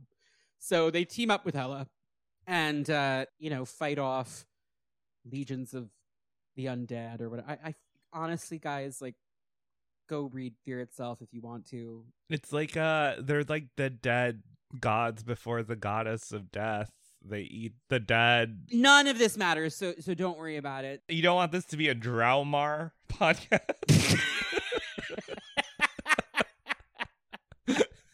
about them Draumars. The Draumar. I actually just Googled Draumar Marvel because I'm going to be real. I did not reread Fear Itself. Wait, I read Fear Itself and you... Yeah, I trusted you. I read the scene with Magma and Mephisto, but I'm not rereading all of Fear Itself. I simply was not going to do that. So according to the Marvel Wiki, because I just Googled it, the Draumar were the soldiers of the Serpent and his worthy. They were buried in Hell, Hel, eons ago, and their hatred and rage mutated them into monsters while they were redacted from Asgard's myth. When Serpent returned during the events of the Fear Itself, the Draumar woke... The grammar on this is a little shaky. When Serpent returned during the events of the Fear Itself, the Draumar woke up and attacked Hela and then Danny Moonstar when she came to rescue Hela. Members: Bone Grinder, Threadcutter, Breathtaker, Heartbreaker, and Bloodletter. 4 appearances of Draumar. 1 minor appearance of Draumar. Okay. I love that for those them. 4 sound like an Olivia Rodrigo song. Yeah, I know. Breathtaker, well, like Heartbreaker, like it's very Pat Benatar, right? But Breathtaker here is written, and it doesn't say team members, by the way, it says representatives, which is something that the Marvel Wiki does, and that made me laugh. I'm like, representative Heartbreaker. Breathtaker has no A in it, and I don't remember if that's in the comic or if it's a typo in the Marvel Wiki. But if you're a Marvel Wiki editor, feel free to edit the Draumar page. Anyway, so they go back to Earth, and Cyclops is like, for your next task, New Mutants, go and find Blink. Because Blink had been resurrected-ish. Like, it turned out she wasn't really dead, but Selene had corrupted Blink into one of her inner circle during Necrotia. Mm-hmm. So they go and find Blink. There's a whole weird plot they get tied up in where, like, a rock band is causing earthquakes. And natural disasters, and Blink is saving all the people. Yeah. But some of them are like, is this Blink doing this, or is this something else? And Blink Yeah, is- and it turns out it's this rock band that's doing it, and Amara uses her earthquake powers to yeah, basically save the city. I forget where they're having the concert, but apparently there's a lot of tectonic plates there. Amara's like showing I think it's in off. San Francisco, where like because there's a fault line. Yeah, Amara right is there. showing off. She's having like her little moment. She's like, these tectonic plate, like basically she's like, I can't move, like I can't do this on my own. And Beto's like, but I love you, you rock. Yeah, and he confesses his love to her. And he says, and it's like, oh, why did you say you rock? Just because she's a lava lady? And it's just like, ooh. And so she stops the earthquake and gives Beto a hug, but then she's like, by the way, I only see you as a friend. Yeah. And I'm gonna go fuck the devil. And I'm gonna go fuck the devil. Honestly, if she said that, if she was just like, you know what, I'm just gonna fuck the devil. If that was the line, I would stand. But the thing about Amara is she never goes there. Right? She's like, honestly, Bobby, you're so lovely, but I'm not really feeling it, and I'm going to go shag the devil. I would have been like, yes, because I support women's wrongs. But instead, Yeah. she's just like, I really just see you as a friend, which like that's her right. But like, just admit you want to fuck the devil. Like, you just want to try it. You want to Yeah. try the devil dick. It is the devil deck. Here's the thing about Amara. I, too, would be interested in maybe fucking the devil if my first storyline was my grandmother trying to use me as a virgin sacrifice. Because, like, once the devil's fucked you, you're definitely not a candidate for virgin volcano sacrifice. I would Also, say. once you fuck the devil, how is Celine gonna one up that? Right, like, you won. Honestly, like, Celine would love that. Celine would be like, oh my goodness, she shagged the devil. And it would be like, she's like, I've tried to kill you so many times, but now I'm proud of you, darling, and I am so thrilled that you rode that satanic cock for all it was worth. And, like, you know, they would be like really thrilled about that with each other. Absolutely. That would be the ultimate, like, game respects game, right? There is a line where Beto, he's like, you say you don't love me and you'd rather date the devil, and that makes me want to kill myself. Like, he says something like, I could not live if I believed that was true, so I think that you're lying. Which, like, you know, no means no, Beto. But also, I do get why they're all like, please don't actually go on a date with the devil.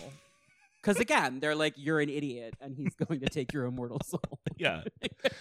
It's like you're gonna sign away the mortgage, you're not even gonna sign a prenup, it's like everything wrong is gonna happen. So Mephisto shows up for his date with Amara, and It's so cute. I think this is really like so this cute. issue.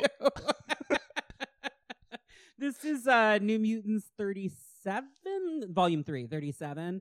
He takes her to hell and is like, I've set up a restaurant in hell for He us has to a have a cute date. little outfit. He slicks back his He's hair. wearing a little suit, and Side he's like, part. he's hiding his horns and everything. I mean, I Yeah. guess Mephisto doesn't usually have horns, but it depends. But, like, he's just like, he kind of who does he look like here? Let me go look. I have to pull him up. I'm trying to. He looked. I felt like he looked like, especially the part where she kisses him on the cheek. Yeah. Because she's like, "Thank you for not stealing my soul" at the end of the date. Uh-huh. He looks like a famous person, but I can't think of who. It might be like Steve Carell. I'm kind of into that. I hate that. Hold on. He has kind of like a Steve Carell vibe. I'm going to go look at it. I'm going to pull it up on my computer right now. I mean, he's red. Yeah. If you're not familiar with Mephisto, but it's something about he does this like kind of underbite grimace of surprise that is very like Steve Carell on The Office. Mm-hmm. Just Oh, like, you're "Yeah," right. You're right. You know, I see it. It's a little Steve Carell-ish. There's maybe like a little like Jeremy Irons to it. sure, yeah. I could see that. I mean, it's a good, like, if the devil's gonna be kind of cute, Yeah. it works for me, yeah. But so anyway, she's like, you brought me to hell, you're here to steal my soul, and I won't be having it. And he's just like, no, literally, actually, like, he's like, I get why you would think that. It is what I do. However, I just think you're hot, and I would like to have dinner with you. And I'm taking you to Gluttony. He takes her to the Yeah, he takes her. He takes her to the gluttony circle of hell, which is where really he set up a thoughtful. restaurant. It's I so know. fucking thoughtful. I know. He's like, they've got the best stuff here. You know, if you're gonna have a feast, might as well come here, right? Yeah. Amara's like, okay, I believe that you don't want my soul, but I'm not really into this like hell dining experience. So she takes him to San Francisco, where they just like go out to dinner. Where she had her little dumb interview where Amara the idiot she was like, I want to experience the real world, and she was just like, let me take this minimum wage job. I'm really good That's at right. frying Yeah, things." she does a job interview to like learn more about. And then she leaves in the middle of it. But Yeah. then goes back with the devil at the restaurant. But then returns to that restaurant with the devil. She's like, it was a nice restaurant. They chat about like his job. This is a funny issue. I would recommend the DNA of New Mutants Volume 3 run is like not, again, it's just like not my favorite, but this plot is actually pretty funny. I said that the one good Magma issue was that one where they dress up as maids and infiltrate the Hellfire Club. This is like the other one good Magma issue. I do. Well, enjoy this it's so issue. good because like, okay, so the conceit is like, she's just like, wait, why do you want to like, he basically reveals to her that he's been prolonging people's lives, like he's helping them Right. live longer, and she's like, what the fuck, I don't get that at all. Why do you want to do that? I'm not she's like, I can't put that together. And he's like, actually, if you make people get old, they can do a lot of bad decisions. Yeah, they got more time to sin. Yeah. And he's like, innocent people die young, so they all go to heaven. And it's just like, if I can keep That people doesn't help me alive- out. The longer I keep people alive, the more likely they are to damn themselves. And she's like, huh.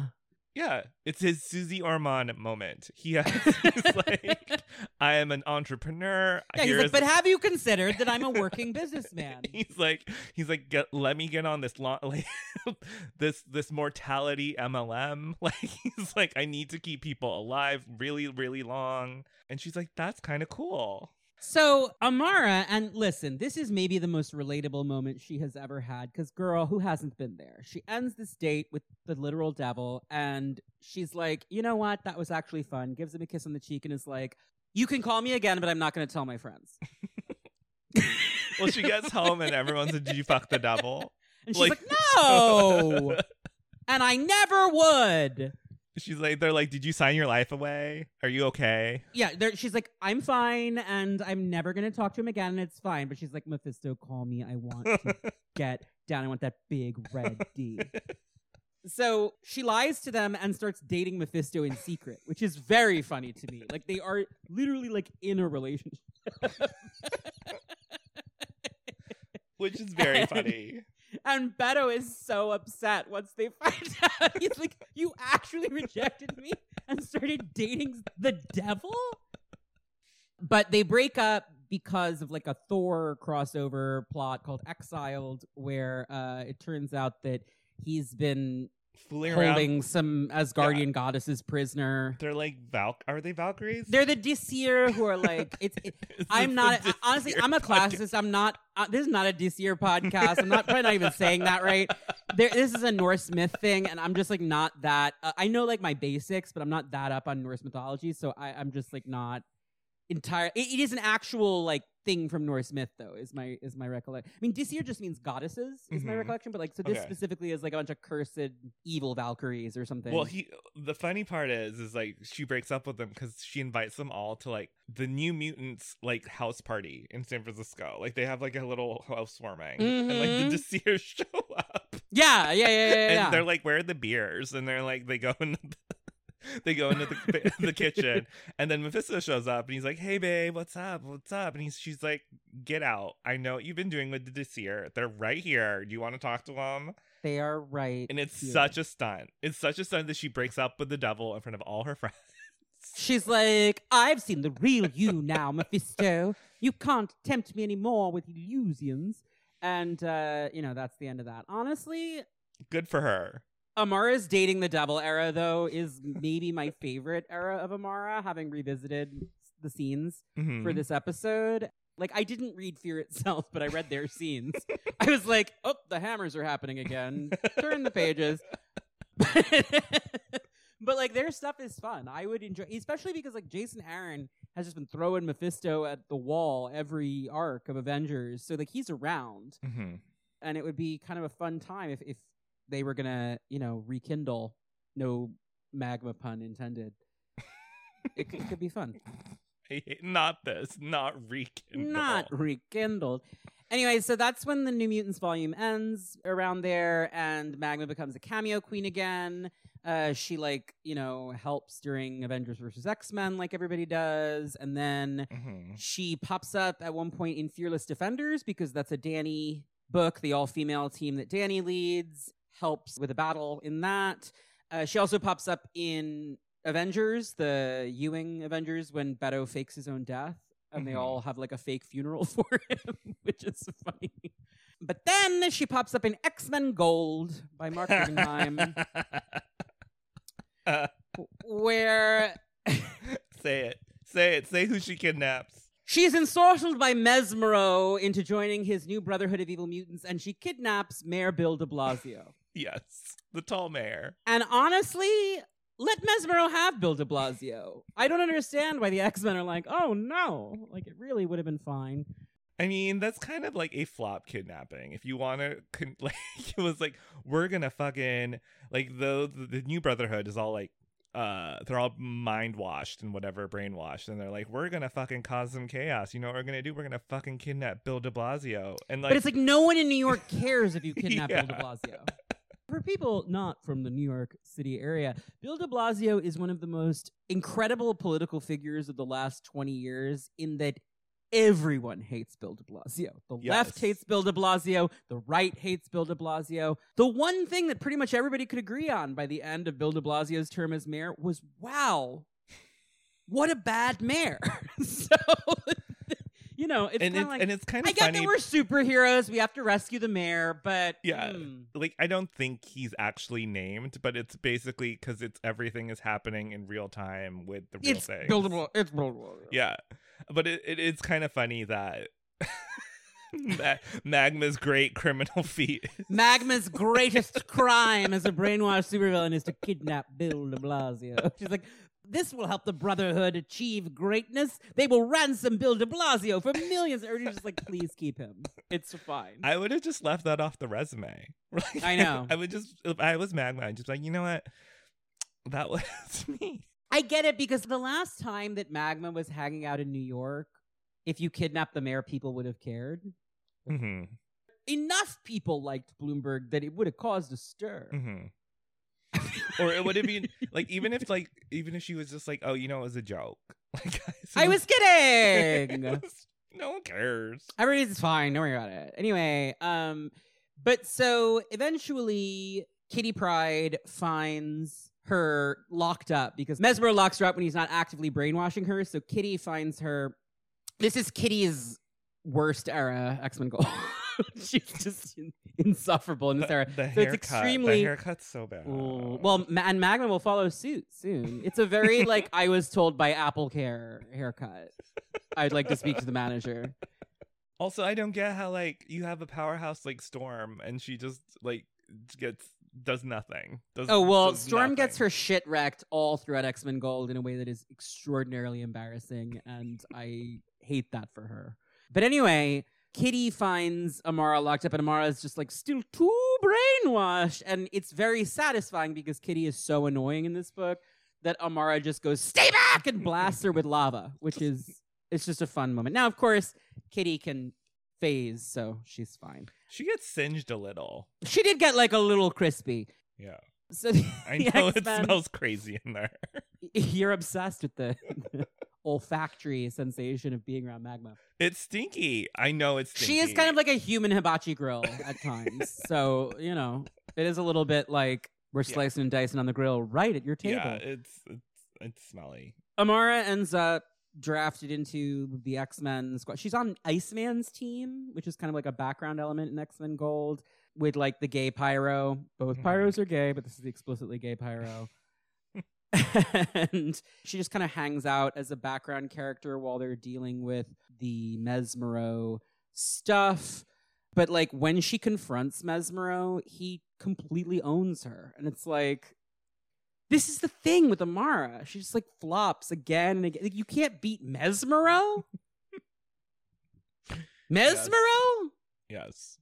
I mean, Not the most impressive dude. to be fair, that whole they can't really in X-Men Gold. I feel like his powers vary wildly. That's true. Like sometimes he's just so powerful. Yeah. So, you know, whatever. It's like I guess like it's like, oh, like he like took Rachel down for a little bit. I would maybe give Amara like a rogue level intelligence with side blockers. Like she's floating on that rogue level, you know. Oof. She is a brute force. I wouldn't ask Magma to make a plan ever. So I guess like a telepath overpowering or even like a weird hypnotic, not real, like full telepath makes sense. But it's just kind of like, Amara, come on now. She's used for like character development with that second Pyro, but he will probably never appear again. So that doesn't super matter. I mean, honestly, if you brought him back with a new code name and were like, this is just like a gay fire guy with a new code name, I bet he would have stands because Yeah, absolutely. as the Anole people have proven, it's truly that easy. Flamer. Call him Flamer. Yeah. Oh, I like that. I don't know if that would get through standards and practices, but I like it. Oh. Anyway, she pops up again a year later, again, like cameo queen for Age of X-Man. In the Age of X-Man reality warp, she works at Mastermind Studios as a stunt coordinator. So maybe she remembers working for Reagan Wingard. That could be a fun crossover. She comes back on Krakoa, and now she has a haircut that is truly just awful. Hickman pointedly does not take her for his New Mutants arc, which uses all of the other classic New Mutants. Mm-hmm. But it's like Magma can stay home. She has that little thing in Empire, right? Like she's but she's in the Ed Brisson arc, like because like Hickman and Brisson alternated New Mutants issues, and she is in the Brisson New Mutants. There's this arc where they go to Nova Roma because like monsters are slaughtering the Nova Romans, but it doesn't go anywhere because the Brisson run ends like abruptly, kind of, when Vita Ayala is given the book, and this plot has not been revisited. The crazy scientist lady who made the creatures that attacked Nova Roma popped up in Children of the Atom, where she's now leading John Sublime's U-Men, but I don't think she's been seen since that. So she's just percolating. Like, she's a character who could pop up again, but... Not percolating. The funniest thing, though, is that in the first issue of X-Corp, we see Nova Roma because they're in Brazil. And so, like, one of the montage shots of, like, the, you know, energy thing happening over Brazil is from Nova Roma. And Nova Roma is fine. So I don't think it's a plot that we need to that we're, like, especially going to revisit. She's then in the Cosmar arc, which is like the end of the Brisson run. And then she's really pissed at Wanda in Trial of Magneto because, again, her boyfriend did disintegrate into bubbling flesh and an ash skeleton before her eyes on M-Day. So I get it. Because they were skinny dipping in the volcano. They were clothed. They should have been skinny dipped. If it was real, they would not have been wearing clothes, but they are. Yeah. Okay, well. It doesn't matter. The point is, she's pissed at Wanda.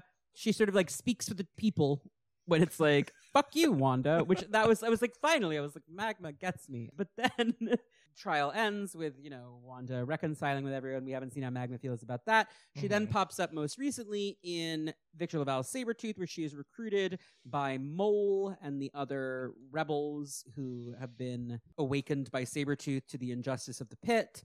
And she uses her volcanic power to create an eruption under Krakoa that forces Krakoa to suck in energy from all the mutants around the explosion to heal itself, which knocks everybody unconscious, which enables Sabretooth to escape.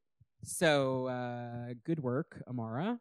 She didn't mean to do that, by the way. She just like did as she was told. And caused her big Amara's... she meant to help. She meant to help, but she didn't mean to knock out everybody on the island. And the thing that's interesting now is like, that's not very respectful to the sacred land. So... who knows what that will mean? Are you telling... So how does Amara feel about prison reform? That was my question. I was like, I mean, I guess to her, she's an interesting character to use for that, because I think to Amara, prison reform would be like, we don't sell them into gladiatorial slavery anymore. Right. But I get that the volcano power was useful for that. Yeah. So it was cool. I just think, you know, after Selene got in trouble for disrespecting the sacred land, finally... Magma will be of use, because Selene can be like, Amara did it. You're not throwing her in the pit. So that'll be helpful. And that's it. So that's the whole story of Magma. Whew. How much of that does anyone remember now? I think that was the worst. I think that was the thing I kept running into, was like, I just wish it was more memorable. I think you texted me like, this girl is the most forgettable character of all time, or something like that. Yeah, it's just like, I was just like, well, cool. Like, it just very fades into the background, and I think I just want more from her. Like, I wish there was more. I want her to bring it.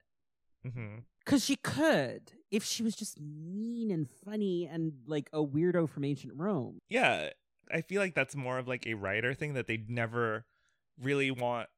No one has ever decided, like, let's make her the element, like a Magneto or a Storm, and give her like this gravitas of like oomph, right? And they've also never made her weird enough. Like, she could be like Hercules or Thor and be comic relief in that way with like, I don't understand you modern humans and your ways. Right. But like, she doesn't do that either. You know? It's not that. It's also not like a young girl, like a young, like perky weirdo, like a weird, like, I don't know. It's not even that. Or it's like, not even a bitchy person. It's just kind of someone that it's kind of feels like someone that's written that you're supposed to like, right? But I never do, except when she's fucking the devil, because that's fine. Yeah, you never it's like someone you're supposed to like, and so like you're never really like, oh, I would ride or die for this one. But she never reaches a Monet place where it's like, even when she's being a fucking bitch, you're like, yes, you're so funny. I love you. Like, she Yes. doesn't even bring us that. You know what I mean? No. So like, No. she's neither likable as a person nor likable as a social antagonist. She's neither. Yeah. Well, I told you this. In our DMs, I said she got crucified and no one cared. Not a soul. Not No a one soul. says anything about it even. It's not until like the ending 4 pages where it's like, oh, and Magma was Oh, there. and Magma. She's alive, by the way. We've managed to stabilize her. Anyway, Jubilee, it's so great to have you back. Like, it really is kind of astounding. And I love that the religious zealots that were just like, it'll make the X-Men pay attention is let's crucify Magma. Magma, Skin, and Jesse Bedlam. That'll really get them talking. They could have just crucified Jubilee and made their point. Frankly. It would have been a lot easier, probably. Yeah, that's a lot less work. I mean, I guess Skin was Jubilee's roommate, so like you might as well if you're already there. But where'd they go get Magma from? That's a lot of work.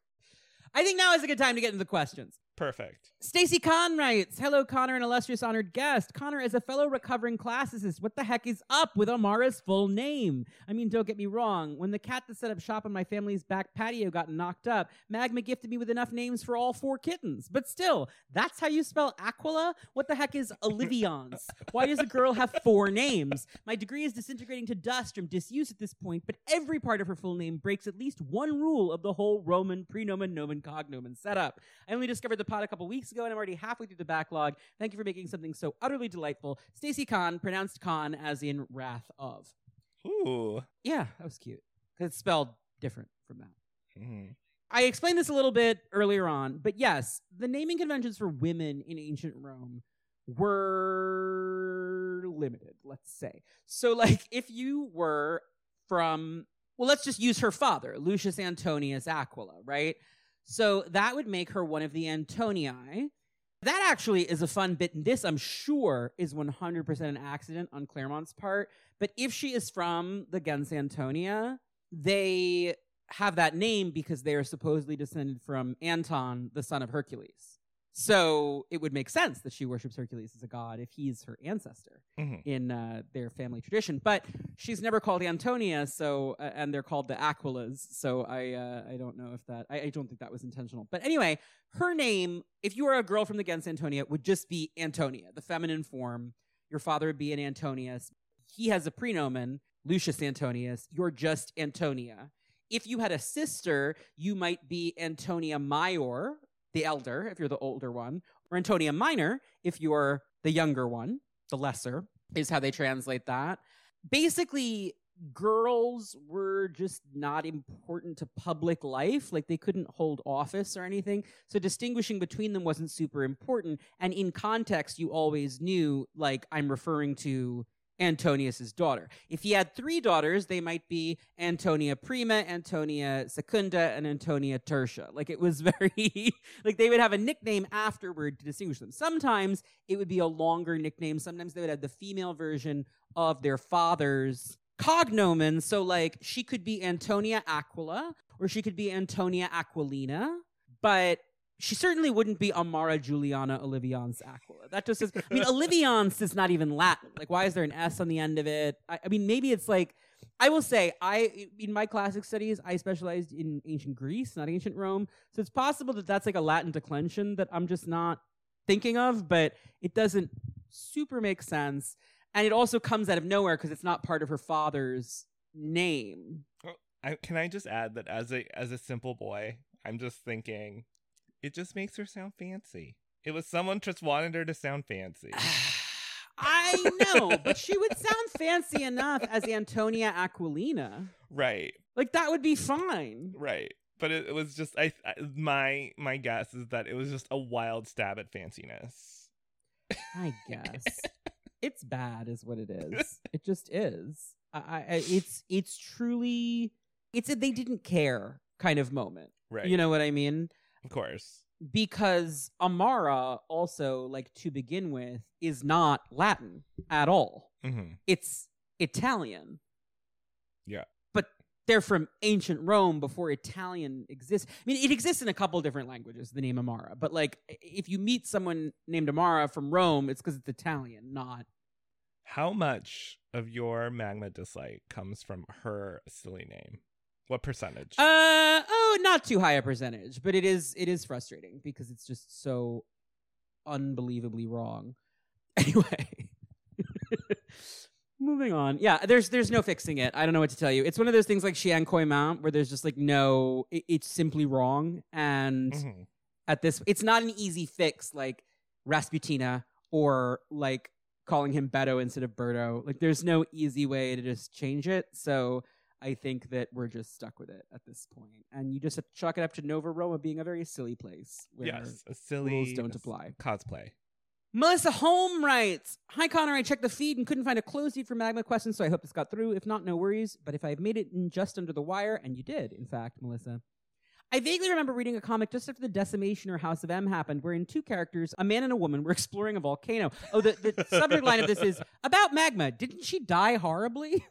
I vaguely remember reading a comic just after the Decimation in House of M happened, wherein two characters, a man and a woman, were exploring a volcano. They were both mutants, and I think it was Magma because, well, volcano. Anyway, the Decimation hit, and they were depowered, and she fell into the lava and died horribly because she was depowered. So my question is, was that Magma? Did it happen to someone other than Magma? Was it the other person who died and Magma had to watch? Was it all a fever dream caused by studying for finals while TAing an intro to Greek mythology class of over 700 students? I'm hoping you or your esteemed guest will know the answer because I really don't want to go digging for the issue on my own because I can't even recall which line of books I was reading when I read it. The Decimation was a dark time for all of us." So, Melissa, that was Antonio, her new boyfriend. She did just have to watch. But that question made me laugh. The subject line, "Didn't she die horribly?" was very funny to me because no, somehow Amara has never died horribly. She has just been a flop.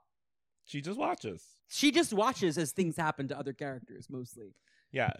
Serb writes, "Dear Connor and esteemed guest, Serb here. Wanted to say thanks for all the amazing podcast episodes and for curating a nice place to talk about the comic books that we all love. It's nice to have an area where people take this stuff seriously and also take queer rights seriously, and feel free to do a central New York accent." Oh my God. It's the same as a normal New York accent, except if you say upstate, we scream. That's funny and true. "I have many, many questions about Amara. She's led a very interesting and confusing life, but going to try to be concise and ask only one of them. What do you think her thoughts on faith are? She seems like a really interesting character through which to examine how the very obvious proof of theological beings affects a person who holds to a belief, in a similar way they've sometimes done with Nightcrawler to not great effect. One of my top 10 New Mutant stories is the one where she meets Hercules, instantly loses her faith upon realizing how much of a himbo he is, and then he's forced to gain it back. I realize saying that's in the top 10 of my New Mutant stories might be blasphemy, but I like what I like." No, that issue's funny. "Also, she dated the literal devil in a surprisingly cute moment. Do you think she's still worshipping the Greek gods on Krakoa? Does that cause tension? Will an influx of ancient mutants, thanks to Wanda expanding Cerebro, lead to a resurgence in a variety of faith on the island?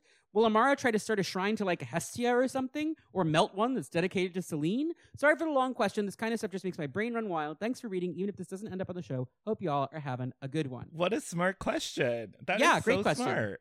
Well, it's like I think it's so unexplored because, like, I think we were mentioning, like, the Hercules arc is really funny to me, but it's also like writers don't really explore it, but it's just like in this whole wrinkle of immortality that they now have, how does that fuck with her, right? Like, if this is a person. What does it mean to now be a god yourself in Yeah. that sense? Because the big thing in ancient Greek poetry, at least, is the gods are called deathless. That's the big word that defines them, the deathless gods. Right. Athanatoi. Because they are not mortal. That's the thing about them. So what does it mean to Amara to now no longer be mortal herself? Yeah, it could be a very rich story, I think. It's I mean, especially if she feels differently about it from how Selene obviously relishes being immortal. Or it could just be just like, how does that work? Like in your in calculus? your religion. Like yeah, what happens to like... Aphrodite and all these people that you left? Right. What do you think about them now? No, I would be interested to see that. I think that the big thing is like she's never been portrayed as an especially religious character, except for the Hercules story. So it would be interesting to see more of that. I mean, she's interacted with Asgardian gods and stuff. Part of it is that the Greek gods are not a huge part of the Marvel universe, typically, in part because their role is taken on often by the Eternals. But they exist at the same time as the Eternals, which is like because the Eternals wasn't originally supposed to be set in the Marvel universe when Kirby created it, so it doesn't quite jive with like the cosmology. So, you know, it's complicated. And if I'm wrong about that, this is not an Eternals podcast, but that's my understanding. Not Bird Brain, not Draumar. But it's weird to have like Thena the Eternal and Athena the goddess existing both in the Marvel universe. And like Circe the Eternal is definitely Kirke, the ancient Greek goddess. That's been like established that there's only that one character. So anyway, I don't know, but it would be interesting, and I would love to see her grappling particularly more with Selene and like all of that and what it means. Like, because Selene is a mutant who became a god and was worshipped without actually like being divine. Like, she was just a mutant who was immortal. So now if you're a mutant who's immortal, are you a god? What does that mean? How does Amara feel about it? That would be an interesting place to take the character. They just have never really explored that aspect of her. Harini Marchati writes, hello, Connor and Alex. I'm greatly looking forward to another episode. I'm sure will make me laugh embarrassingly loudly in public. My question goes back to Alex's most recent Cerebro appearance on the Selene episode. In that episode, you two referred to Magma as Selene's flop granddaughter. Oh, Jesus. My question is about Magma's flophood in universe. Do you think the other New Mutants think of Magma as the flop? Did they include her in the group chat out of obligation? Thanks, Harini Marchati. Yeah. Danny probably is like, she's a flop, but she doesn't say it. Oh, well, she would never say it. But I mean, I have to. Their reaction to her leaving for the Massachusetts Academy kind of says it all, right? Like, yeah. Versus, again, they fought to keep Bird Brain. This is not a Bird Brain podcast, I was told. But they fought to keep Bird Brain, and they didn't fight very hard to keep Magma. No, they absolutely did not. They sure didn't. I think I'm trying to think about like why Selene thinks she's such a flop, and I think like when I think of like a nepotism baby, right? Mm-hmm. And think of like if like it's just like if Dakota Johnson was. I was literally gonna say you want her to be Dakota Johnson, right? And she got a Brooklyn Beckham, and it's like cool, great.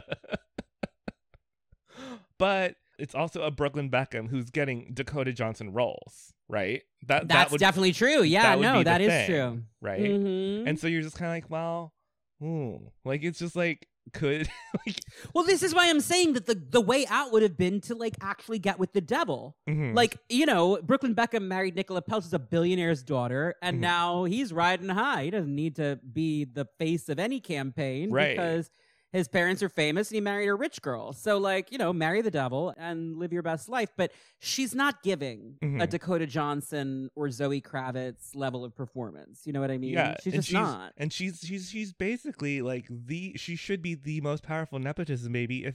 Right. And Selene spent thousands of years cultivating her bloodline. It's like, this is what I get? Yeah.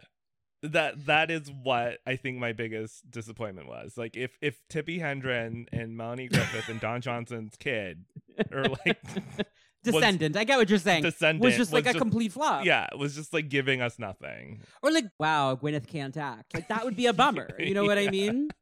Like luckily Gwyneth can act. Right. She's not even giving Drew Barrymore. Sure isn't. It isn't. Absolutely not. No. But yeah. What do you think? Who do you think? She's not giving Martha Plimpton.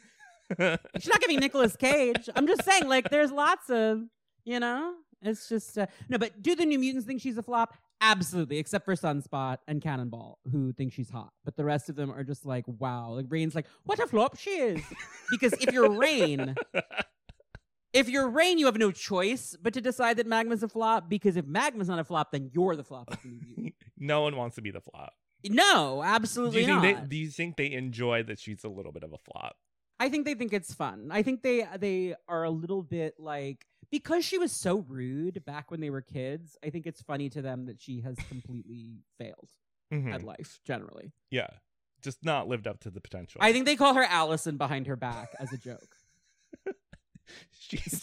She's in their phones as Allison. Yeah, they're like, we changed it back when she thought she was Allison, and she is just such a fucking Allison. Oh my god, you know what it is? In Danny's phone, it's maybe Allison question. It's Allison question mark? Maybe Allison. Maybe? Siri suggestion. She's not even saved. It's just maybe Rachel Allison. called her Amy back in the 80s. That's kind of cute. But like, it's not the same vowel as Amara. It's one of those very weird Claremont nicknames that's like not logical at all. Amara to Amy? It's not Amara. But, you know, what are you going to do? Gabe Kawagule writes, hi, Connor and Alex, longtime listener, first-time caller, etc. I hate Magma, but felt like I had to get a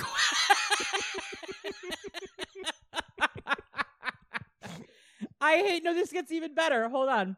I hate Magma, but felt like I had to go to question in because Alex told me y'all were doing this episode when he shouted it in my ear at Horse Meat Disco. Thank you for writing in, Gabe. I hope you had a great time at Horse Meat. I actually saw Gabe at 2 horse meets in a row.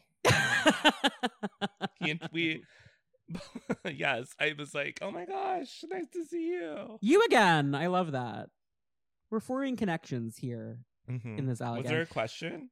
Yeah, what kind of deal did Amara strike to get out of S.H.I.E.L.D. custody after she was in Mesmero's fake brotherhood, since the rest of that team all got arrested even though they were under mind control? Does she have dirt on Maria Hill? Maybe because they go to the same hairdresser to get the same cunty little pixie cut? Jesus.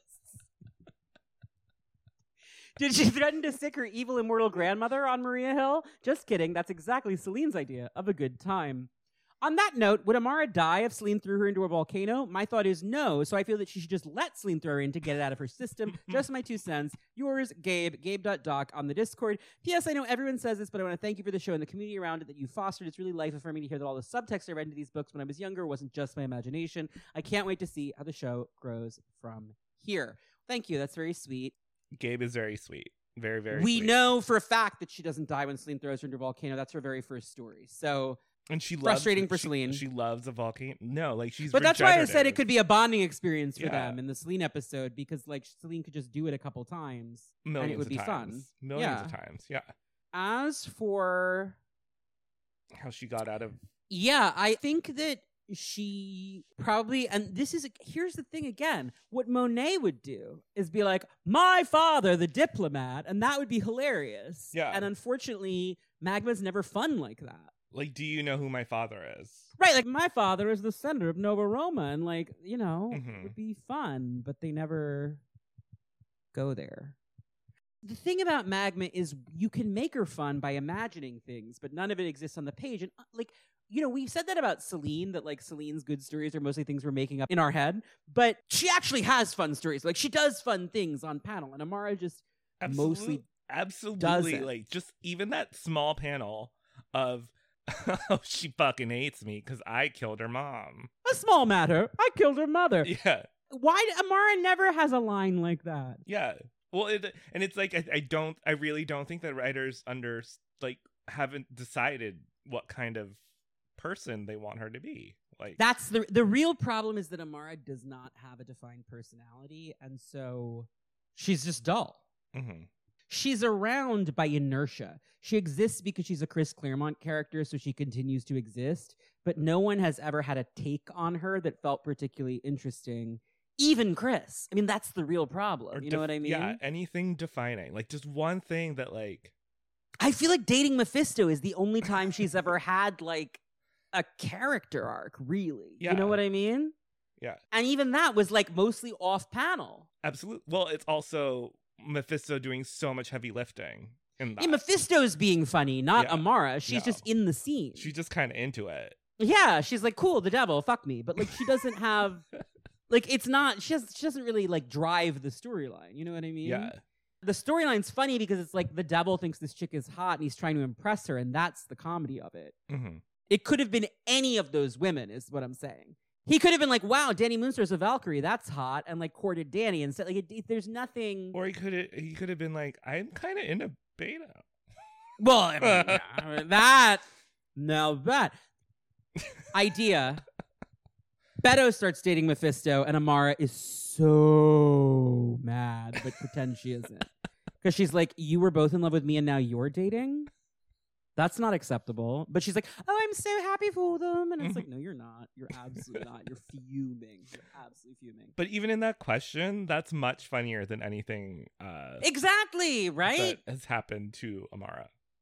Marco Serna writes, Dear Connor and Alex, I've been loving the podcast since episode 1, but I reserve extra excitement for whenever Alex is a guest. Oh my gosh, thank you. I'd listen to you to read a phone book, but I'd rather listen to you read Magma instead. Oh. First, as a point of national... well, not pride exactly. I need to stress that despite whatever Chris Claremont may say, Nova Roma and thus Selene and Magma are located in Peru, not Brazil. New Mutants issue 8 explicitly says that Nova Roma is hidden in the Andes near the headwaters of the Amazon, and this is restated in later issues. The Amazon River flows for several hundred miles through the Peruvian Amazon rainforest before crossing into Brazil, and the Andes Mountains are entirely within the Peruvian side of the border. Similarly, the inhabitants of Nova Roma are said to be at least partly descendant from Inca. How they're thus the whitest of white folks is something we'll ignore, which again links them to Peru, not Brazil. I know it's extremely odd to be claiming Nova Roma of all things so forcefully, but like many, I have a deep need to see myself represented in the stories I love, and as a Peruvian comic book fan, I've got woefully few opportunities to claim anyone for my people.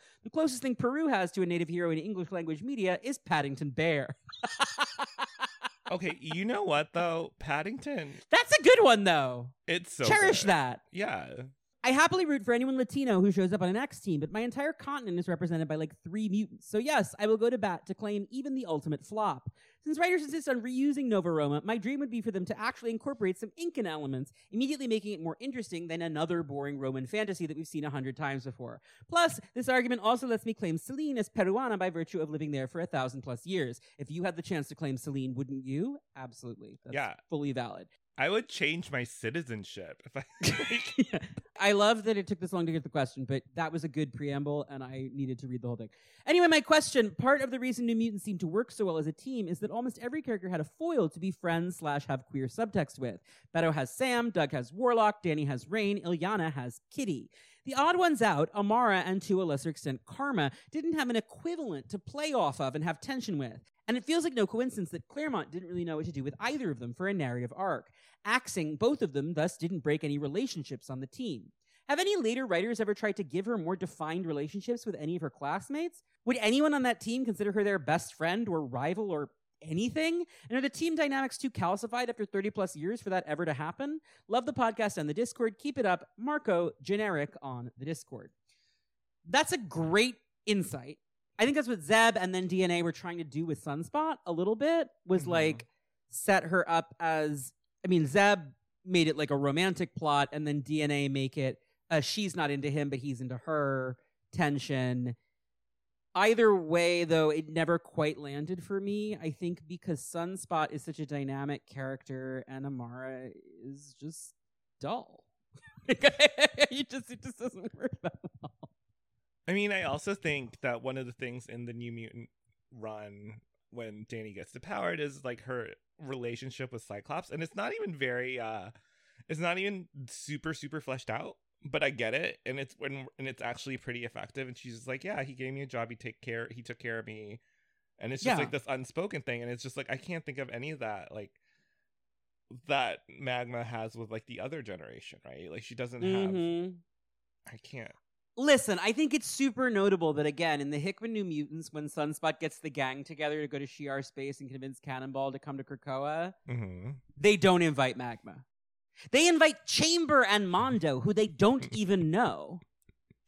Chamber. And they don't invite Magma. Yes. The two that they leave out, apart from Richter, who's busy with Excalibur at the time, the two, like, classic New Mutants, well, and Rusty and Skids, but, like, who's checking for Rusty and Skids? They're not. But the only other, like, classic New Mutants, if you want to count the Exterminators as classic New Mutants who they don't invite, are Magma and Boom Boom. And that's because Boom Boom's a fucking drunk who they're all, like, she's like a loose cannon. Yeah. And Magma is Magma. Especially, like, Magma with the pixie cut, they're like, no. She's going through something right now, and we're not involving ourselves. Boom Boom's still fun, though. Boom Boom's super fun. Boom Boom has so many stands. Boom Boom is hanging out with Dazzler and Jubilee right now. The previews dropped today. So, like, she's doing fine. She doesn't need them. No. Amara needs them, and they don't want her. And that's sort of Amara's tragedy at the end of the day. Who would you write as her mentor? Or, like, as someone that's, like, the older brother or sister or sibling? That's a good question. I mean, ideally, I would, like, have her and Selene, like, I would have her, like, reconcile with Selene. I mean, but, you know, that seems unlikely. Yeah.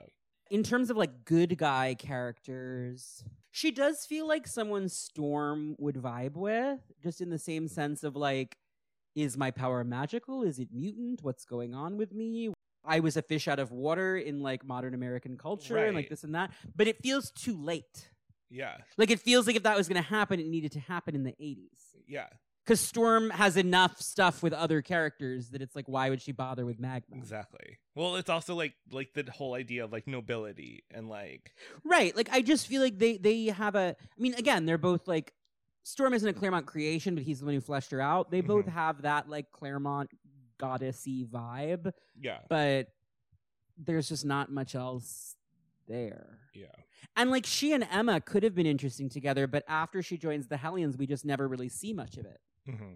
I don't think it's too late because I think in Ten of Swords, Magic and Doug, Oh yeah, that was fun. when she teaches him how to fight and she actually cares about him, I don't think I ever realized that bond that they had. Oh, see, no, they did. Back in the 80s, it was them and Kitty. Right, but I was like, oh, she's like this. But they reestablished it, which was Yeah. fun. You could reestablish now, oh, Amara and Rain have always been friends. Or whatever. Even if Yeah. it's not super true, like you could just establish it. Well, you gotta stick them in a competition to the death with the whole world watching. That's always helpful. Yes.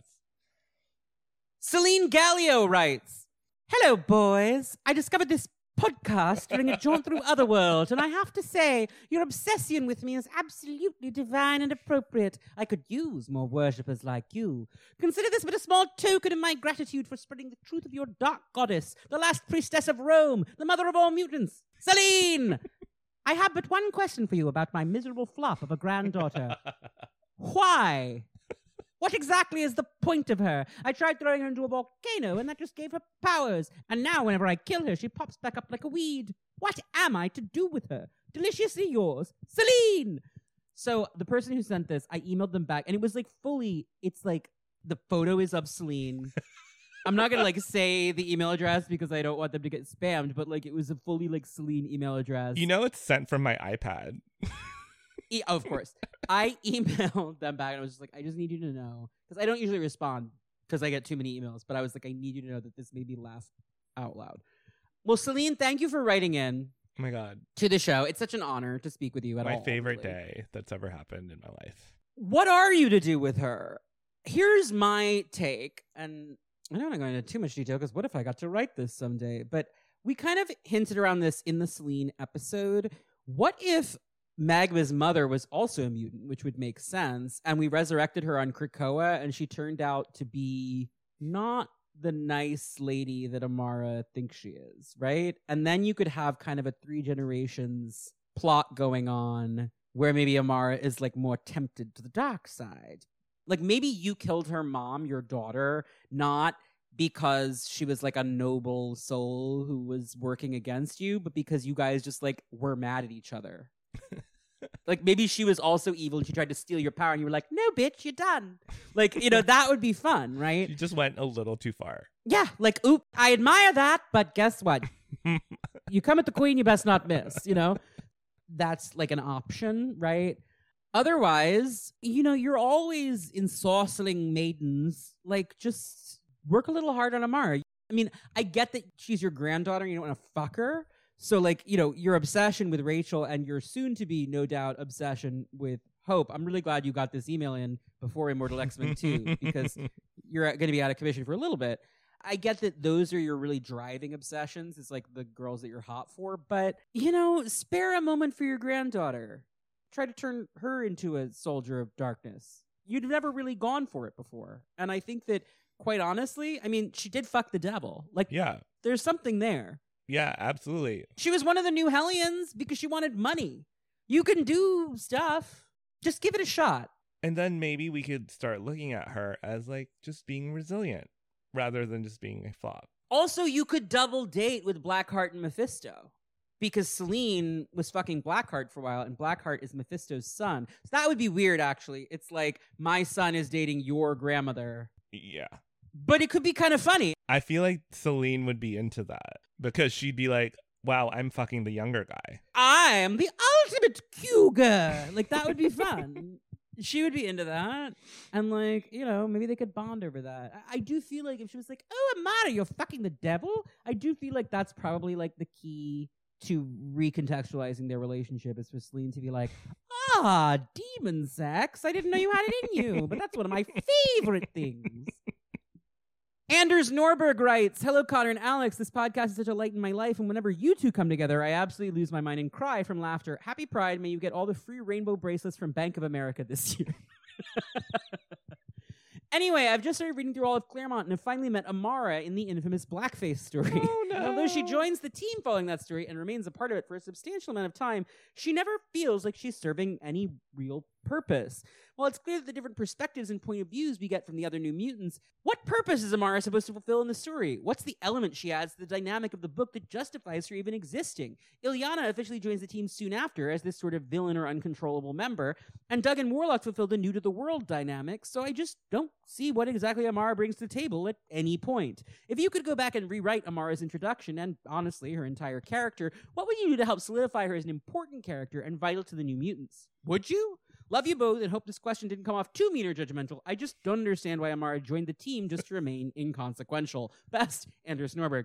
So the first thing you do is you make her half Inca. Like, you make her actually a brown Brazilian character, and then she's visually distinct from the Peruvian. 5,000 other... Maybe Or Peruvian, let's Peruvian. say. Peruvian. We got to honor the Peruvian perspective that was brought to us in that earlier question. I just think, like, if she was actually indigenous and Latina... I mean, there's a reason the evolution version of the character was popular, right? Mm-hmm. Because, like our Peruvian friend just pointed out, there are not that many Latino mutants. So there would be something there, and it just isn't, unfortunately. But the other thing I would do is, again, like, I think that the role she needed to fill on the team is the role that Lobdell identified for Monet. Because Ilyana is difficult and prickly, but she's also Kitty's best friend, and she's genuinely, like, here to help and this and that, and she has a desire to prove she's a good person and all of this other stuff. And, like, Amara has none of that. Amara's just a fucking bitch.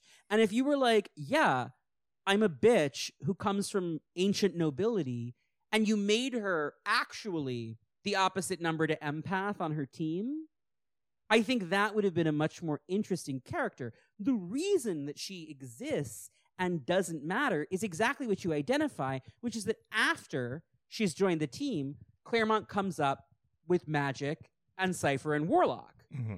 Those characters aren't on the team when Magma joins the team, but once they do join the team, she's entirely superfluous. Agreed. And he could have just gotten rid of her, like with Karma, but instead he was like, I'll make this work somehow, and then it just never works. Yeah, just make her like a bitchy powerhouse. Just do that. Just let her be a rich, bitchy powerhouse, bossing people around, and then people getting mad at her, and then her being like, this is what I know. This is what I do. This is Magma. You know? Yeah.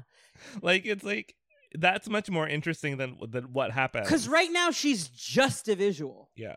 And the visual's cool, but it's not enough. It's so cool, especially when she has long hair. And it's like flying around in the air because she's Yeah. like a magma person. That's neat. But like, that's all she's got.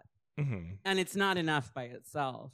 I think Simonson realized that real quick because, again, she is out of that team in 2 issues. Like, what kind of music does Magma like? What kind of TV does Magma like, other than the Hercules show?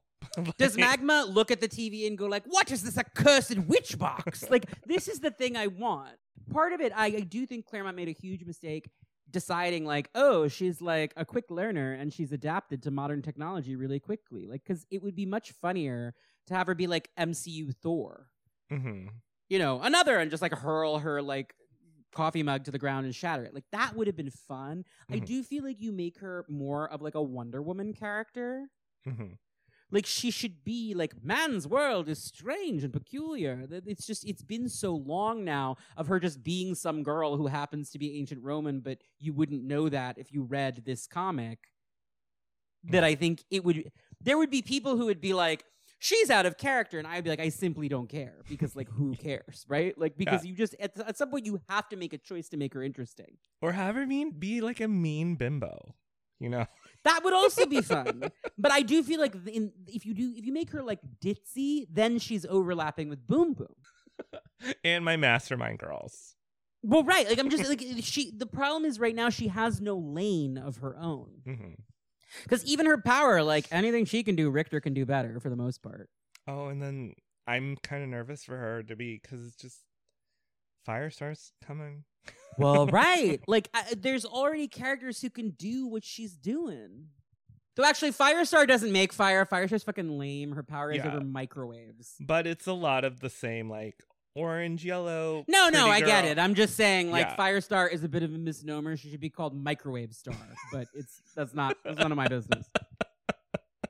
Anyway, if you have Richter and Sunfire, you don't need Magma. Mm-hmm. And I guess it's like, well, she only needs one seatbelt in your car. But, like, otherwise, what's she bringing to the table? Not a ton. And Sunfire can fly, so he didn't even need to sit in the car. Magma can fly too sometimes, but I think that's a continuity error. She's supposed to have to be, like, attached to the ground. That's her whole... She drives her power from the tectonic plates. She shouldn't be flying. That's just a Utopia era mistake, and people should put a stop to it. She's not the Human fucking Torch. She's Magma. Her power comes from the earth. There's even a flame on joke when she's on the little volcano date with her boyfriend. Mm-hmm. And then he sure does flame on, I'll tell you what. Oh, I feel sad for her. I feel like there's like I'm trying to think of like a space for her. This is one of the first episodes of this podcast where it's like, what would you do to make her great? And I'm like, change her completely into a different character. But I think that's the only real solution. I do think you could lean into like the Magma who dated the devil. Like if you lean into that and establish that as much as she thinks of herself as better than Selene, she's actually a lot like Selene. Yeah. She is power hungry. She is superior. She is amoral. I think that's the most interesting direction to take the character because that would also distinguish her from Monet. Monet is a fucking bitch, but Monet is one of the most moral characters in the franchise. She has a very firm sense of right and wrong. Mm-hmm. I think that if Amara was a little more flexible, let's say, then they wouldn't be too similar because the thing you don't want to do is just make her like Monet, but not as cool as Monet. Mm-hmm. Right. The other thing is like Polaris is kind of like princessy bitch. Yeah. The way that Duggan has been writing her, which has been incredible. Polaris also can do tectonic plate stuff with fucking magnetism. So like again, Magma found dead.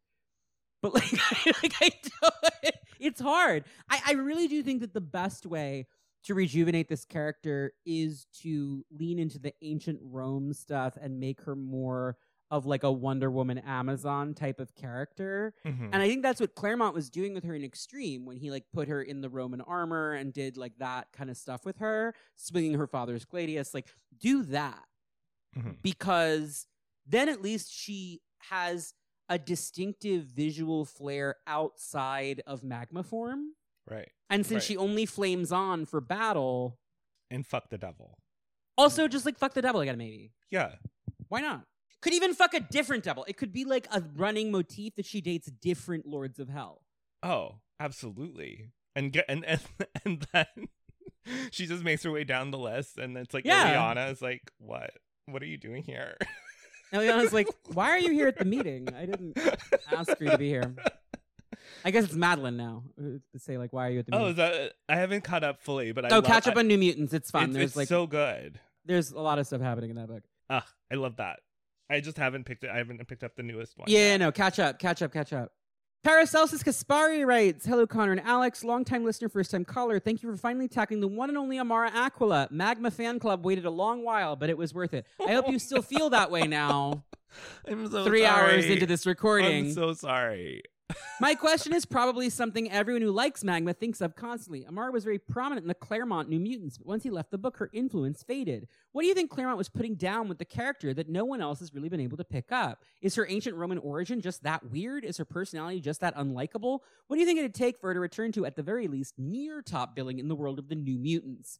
I like to think that all the retcons and romances have been writers attempting to bring her back into the fold in a meaningful or lasting way, but it's never worked for me. She has a very useful and visually striking power, she's one of the most unique origins I've ever seen, and she's also one of the few young mutants whose personal struggles had nothing to do with accepting her mutation, but all to do with being in a new environment and being homesick, something I related to as an international student. And that sticks out in the sea of more typical puberty metaphor changing body young mutant stories. I always thought this uniqueness would help her stand out more, but it seemed to have the opposite effect as time has gone on. Is there truly no hope for Magma? Can anything short of a full character reboot save her in the eyes of fans and editors? Thanks as always and love the show. Best regards, Para from Discord and Twitter.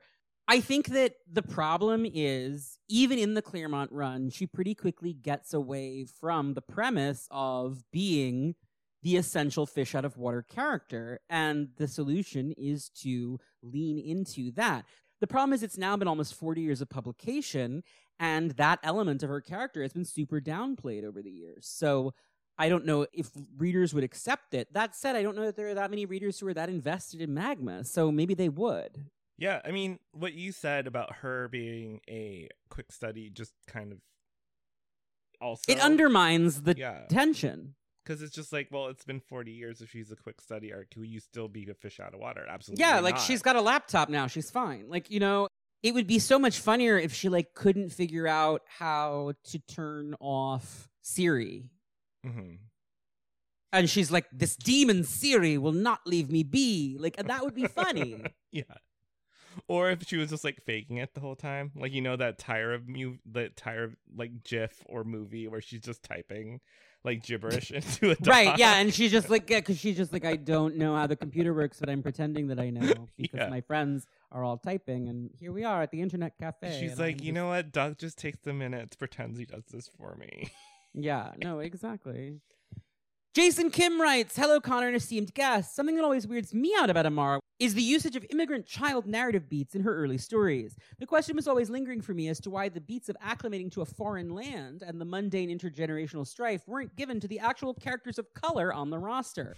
I've had a theory in mind that using Amara was an easy way to do those tropes without stepping on marginalized readers' toes, but I'd be interested to hear your thoughts on how off-base I am if that theory is nonsense. Thanks for the time. Sincerely, Jason Kim. I think that theory is nonsense because I don't think Chris Claremont cared that much about stepping on toes, if I'm being 100% Well, honest. as you pointed out, like with the names, he obviously Yeah, was like he money. just, I don't think that was really front of mind for him, was like, uh-oh, I might offend somebody. I think Yeah. that he was just like, I'm going to do my best and I don't care if you hate it. You know what I mean? Mhm. I do think that the thing about Amara is it's much easier because it requires less research, because we don't know any ancient Roman people. So like her culture shock is something you can write very easily. It's time travel. Mhm. Whereas how does Karma feel as a Vietnamese person in America is a more complicated topic, right? Mhm. And with Sunspot, I do think that the intergenerational tension stuff is very, very present in his storyline. With Danny, it's more that her family was killed off. Like her grandfather's killed off in the first story, and then her parents are like part of the Demon Bear. She's kind of been on her own, so she doesn't really have that struggle. I do think that the primary thing is that it's easier to do an I'm from 2,000 years ago, wow, what is this magical box about the television storyline? But even then, he didn't seem that interested in it for very long, Mhm. honestly.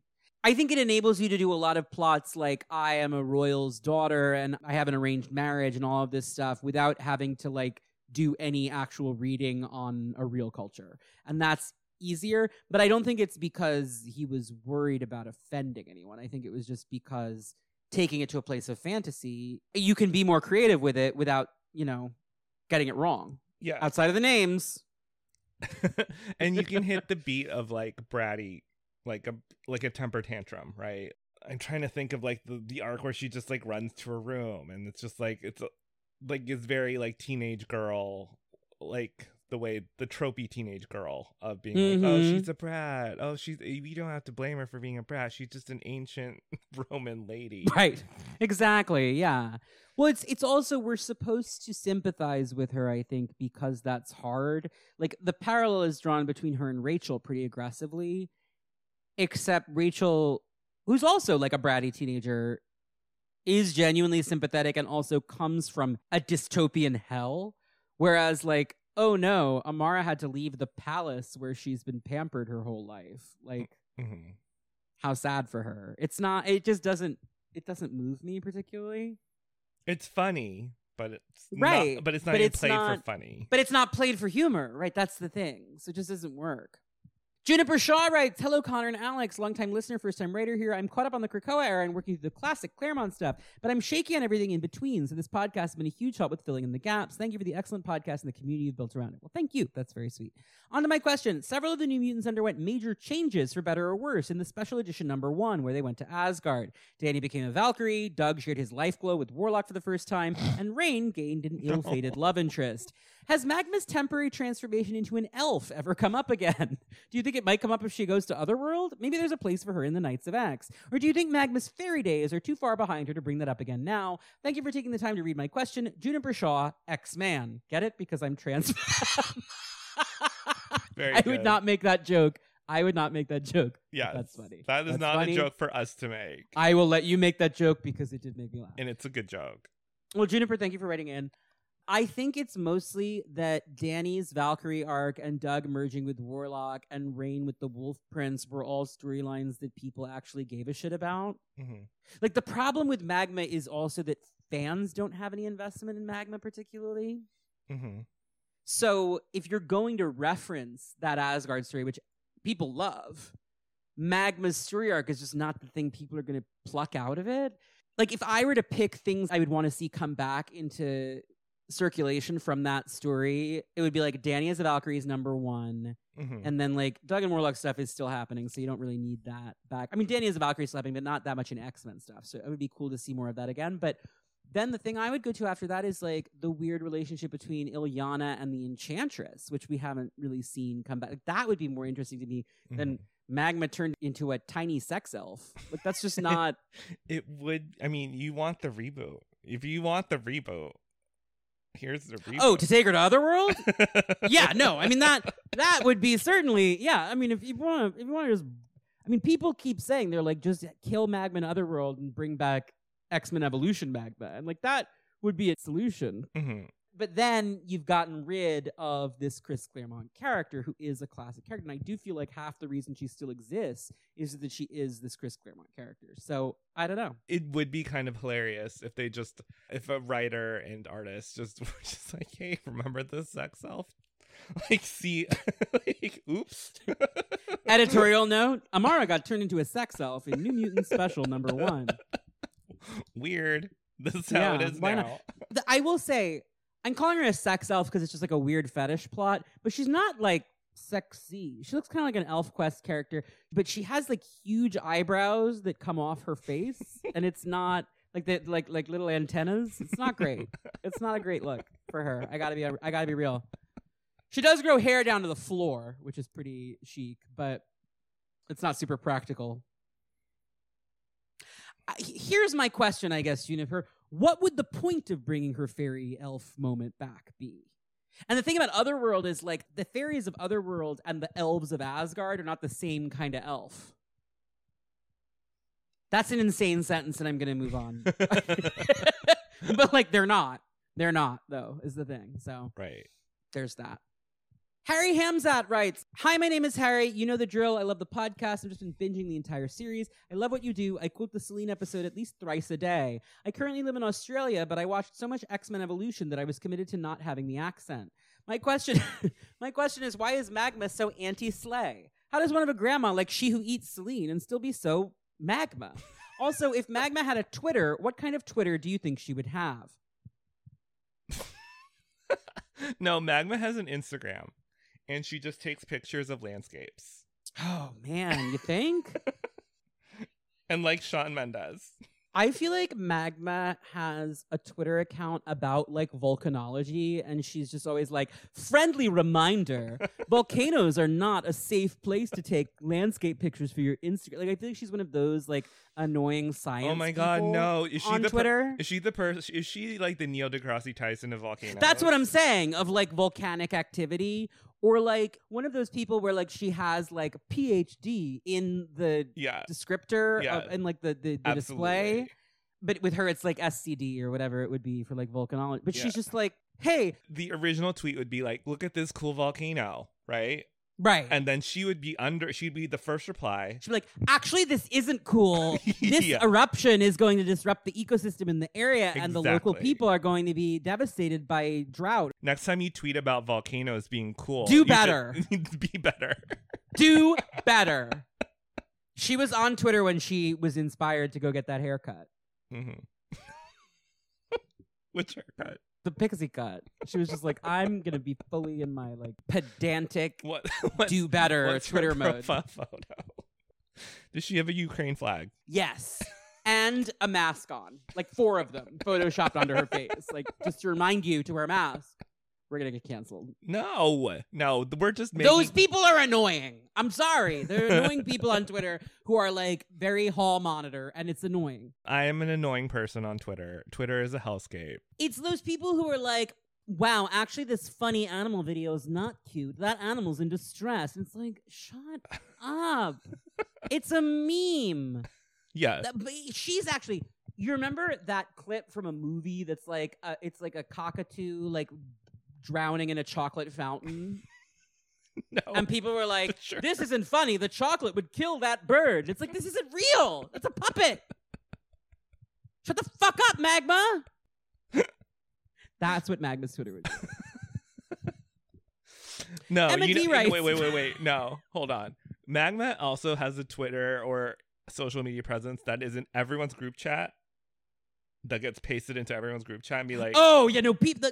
The New Mutants have a separate. To go back to Harini's question, the New Mutants have a separate group chat, Saw Magma, where it's like all of them except Magma. Yeah. And they are constantly screen capping things Magma says and putting them into that group chat. Like, can you fucking believe Magma? with the eye roll emoji. Yes. Like, ugh. God, I know she's our friend, but she drives me fucking crazy.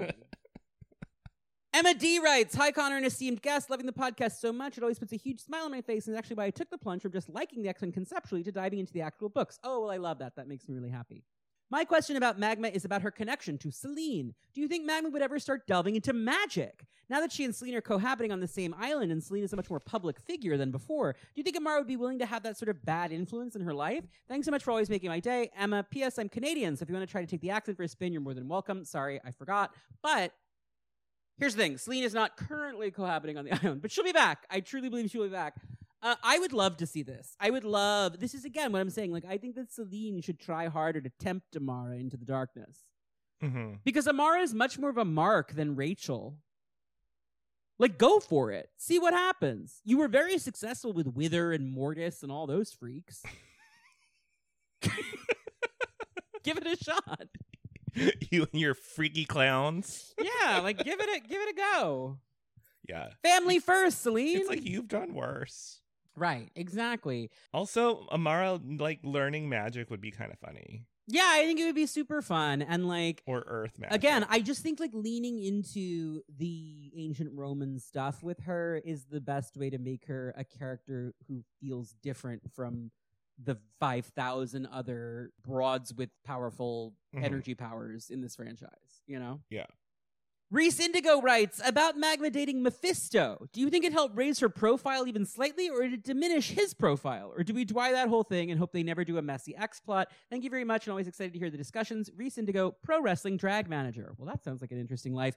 I think that we should absolutely just always be... Whenever Magma is on panel, people should be asking, where's Mephisto? Yeah, absolutely. As far as I'm concerned.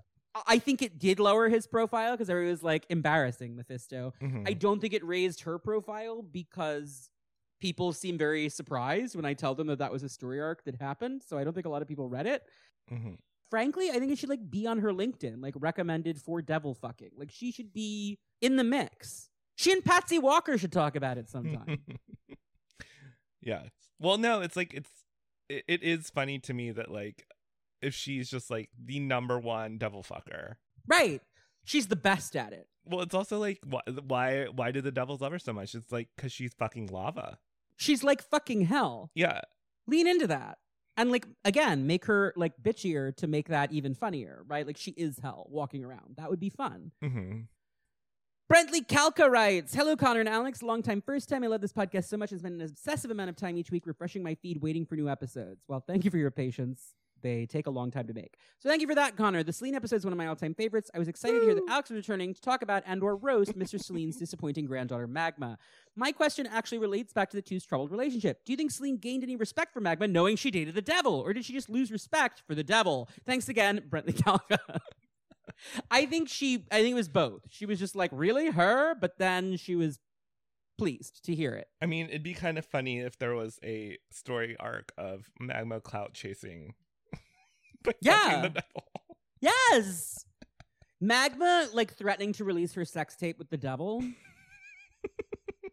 Yes. on her annoying Twitter. Magma being like, do you want to see the devil's nudes? Yeah, I have the devil's nudes. And everyone's like, Amara, you can't revenge porn the devil, even if he's the devil.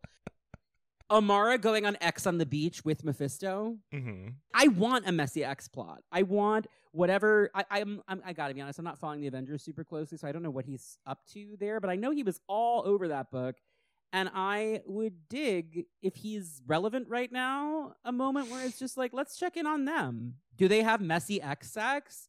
Do they like still DM and it's awkward, but it's like when they're drunk? Yeah. Like, that would be funny. They definitely text when they're drunk. Yeah. And then, like, the next day, she's like, I fucking texted the devil again. And he's like, yes, she loves me still. And it's like, no, dude, she just drank too much. She's in Nova Roma, like, drowning in really bad wine that they, like, make truly through, like, fermentation, yeah, like, old school style. absolutely disgusting fermented stuff. Foul. Yeah. Vitor dos Santos writes, hey, Connor and dear guest, X-Men Evolution was a huge hit here in Brazil, mainly because the show was on broadcast television 5 days a week for decades. My first time seeing the character Magma was on the cartoon, and I always imagined her as that cool, shy brown girl who was best friends with Boom Boom. That visual was really cool and made a lot more sense since she's from the Brazilian Amazon, and people from northern Brazil aren't usually blonde with fair skin. I was very taken aback when I went from the cartoon Magma to the comics Magma, because the blonde Magma was from the Amazon, but Greek, but would still go out dressed as an indigenous woman. I would love a brown Magma like the one from the cartoon in the 616 universe. Do you think Magma suffered from being just another generic blonde chick within an X-Men cast always full of blonde women? Should Magma get a new friend or maybe a relative that's brown or black to follow her legacy as the lava controller? Yara Flor is a big hit at DC, and a new indigenous Magma would be great. I think an X-Men Evolution lookalike in the 616 universe would definitely be a hit in Brazil. Sorry for the long rant on Magma, but a complicated character like her makes me want to go off, especially since she's technically a Brazilian like me, but looks nothing like we do, LOL. So, yeah, I think the fact that she's not super visually distinct has absolutely hurt her. I do think that if they introduced a character closer to the Evolution Magma, that she would be a popular character. The problem is just, what do you do then with regular Magma? And regular Magma has the legacy of being an 80s Claremont character. So I just don't know that she's ever going to be functionally replaced. But you could give her like a mentee who has similar powers, who is from Rio or something. Like, you could do that. I don't know that there's an easy fix. I think that the version of the character from that cartoon is more appealing in a lot of ways. Oh, but if you're friends with Boom Boom, of course you're going to be appealing. But like, I don't, at this point, it's also, frankly, it's been a long time now since X-Men Evolution. It's been like 20 years almost. Oh, Jesus. I know. We're old, babe. Oh. So I just am not sure that if you did that, people would necessarily get it, even at this point. Love that character, though. She was fun. I love when they did the little girls trip. They Yeah, had the little yeah. girls bottleneck episode, and they were That episode's fun. yeah, so fun. Need more of that. Caleb Wade writes, how do you esteem Connor and Alex? Why do you think Amara hasn't had a major role in any media since X-Men Legends and Evolution? Is it because she's ultimately a flop? Is it because barring Evolution, she's just another blonde white lady with powers? A lot of you are hitting similar notes, I just want to point out. Is it because she gave Soraya sand cancer that one time? We haven't mentioned that yet very much, and that is true. She did give Soraya sand cancer. We brought it up earlier, but I do feel the need to stress that was not good mentoring of the younger generation of students, in my Bad. opinion. Not great. Also, what do you think Amara would sing on a karaoke night? Part of me thinks she tried Since You've Been Gone by Kelly Clarkson, but couldn't hit the high note, disappointing Celine further. Thank you both for everything you do, and make mine Cerebro. Caleb, what do you think Amara would sing on a karaoke night? I like that question. Oh my gosh. I feel like Amara is deeply into Eurovision. Amara has, this is the thing also, like, again, if you made her like Euro trashy, like Empath, that could be fun too. You know what I mean? It would be really funny if her and Empath were together, and every time they're together, Dazzler's like, not more Euro trash. God, I deal with this on my world tours all the time. They're just no. If you made her like very much an Italian girl, that could be funny too. You know what I mean? Not like Italian American. I mean like, you know, like if you made her just like very European in her sensibility. Because she's like, Empath, just like me, traces his lineage back to ancient Rome, but he's just like Spanish. He's from like Madrid. So you could absolutely similarly have her just be like, I've spent some years in Naples and now I'm very European, and that could be funny too. I just think the most important thing is to distinguish her from her peers in the New Mutants. Like, you need to, because here's the problem. If you're going to do that, I'd rather do it with Taro, Right. who's French, because that would be funny. Yeah. Taro would show up and do Christine and the Queens at karaoke, or like she would do Yell, like Je veux te voir, or however you say it. Like, Mm-hmm. that would be great. Favorite. Like, you remember that? Yes. It was college, Yes. But, like, or like Uffy, Pop the Glock. But yeah, I think that Amara, I would want to lean into that. Like, maybe at karaoke she does like ABBA. But bad at it. Yeah, or actually, maybe she's gotten super into like Brazilian music. And you just make it funny. Like, you make it funny that she's doing bossa nova. The girl from Nova Roma goes walking, and when she passes, each boy she passes goes, ah. Like, Oh no. that would be This funny. is gonna be an anime. I can see that being anime. That would be fun. You could do that. You're saying Kriko is going to jump on it. Yeah. I mean, that I can't think of any, but I'm gonna see that and it's gonna be in my head. The girl from Nova Roma. Anthony Broderick writes, salutations, Connor, you sweet thing, and illustrious guest Alex. What a sexy thing. Ooh, Look at you. That's what your Instagram gets you. sweet. One guy named Alex on Instagram if you love Barry's boot camp and shirtless pics at the gym. Oh, Just letting you okay. know. Just doing promo for you Sometimes. right now. Thanks. Thank you. After all the shade you've been throwing at Magma the last few seasons, I couldn't be more excited to hear this episode. My first exposure to her was in the X-Men Legends video game, where she was the young POV character for the audience and voiced by the always wonderful Cree Summer. Oh, that's also true. And that threw me in that game because it was like, why is Magma Susie from Rugrats? That was peculiar to me. She was very down to earth and lovable in that game compared to the comics, where she's more conceited and a bit monotone. Anyway, my question is, in this day and age in the entertainment business and social media, dirt on celebrities doing blackface of the past is being dug up and presented for all to find out. Usually, no matter what the situation, these celebrities are put in a position where they have to send a tape or write a formal apology with an explanation for their past actions. Should Amara be held to the same standard? What if one of the Gen Z mutants on Krakoa find past evidence of her dressing up and painting herself as a dark-skinned tribal warrior?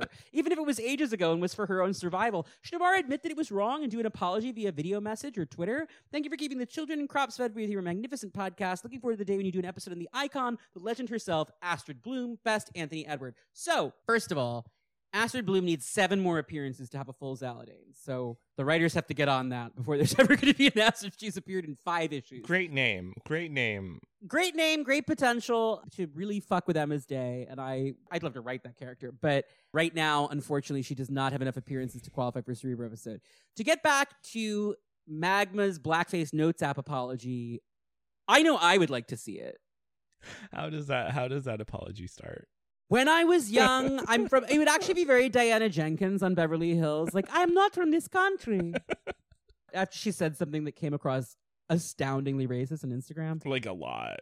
That woman is out of pocket. She's just Out of pocket, out of her mind. she's a saga, that one. I am fascinated by her. I need her. Did you read the part where on her Instagram where she claimed that the sex trafficking rumors about her are a psyop by the Serbian government to try and undercut her charity work in Bosnia and Herzegovina? Because I truly need a Real Housewife versus the Serbian government security apparatus to be a recurring plot now on Beverly Hills if she's going to stick around.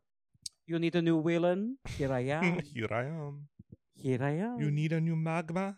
Here You I need am. a new Magma? Here I am. Make Magma Diana Jenkins. Have her marry the devil and become his trophy wife, actually. Oh and my she's God. like, I am doing so much charity work in Nova Roma. I use this money so philanthropically. Well, no, and then it's part of his MLM where he just makes people live long, so they made all the bad choices. Honestly, X Corp might be into that because they're like doing the The medicines, lifespan right? prolonging Right. medicines. So she should actually, honestly, she would be a funny friend for Monet. Mm-hmm. If you wanted to give Monet a Eurotrash nouveau riche friend group, Yeah. because Monet is pretty classy, but like she's not old money. You know, I Mm-mm. mean, her Algerian side is, but I mean, like the French Monegasque.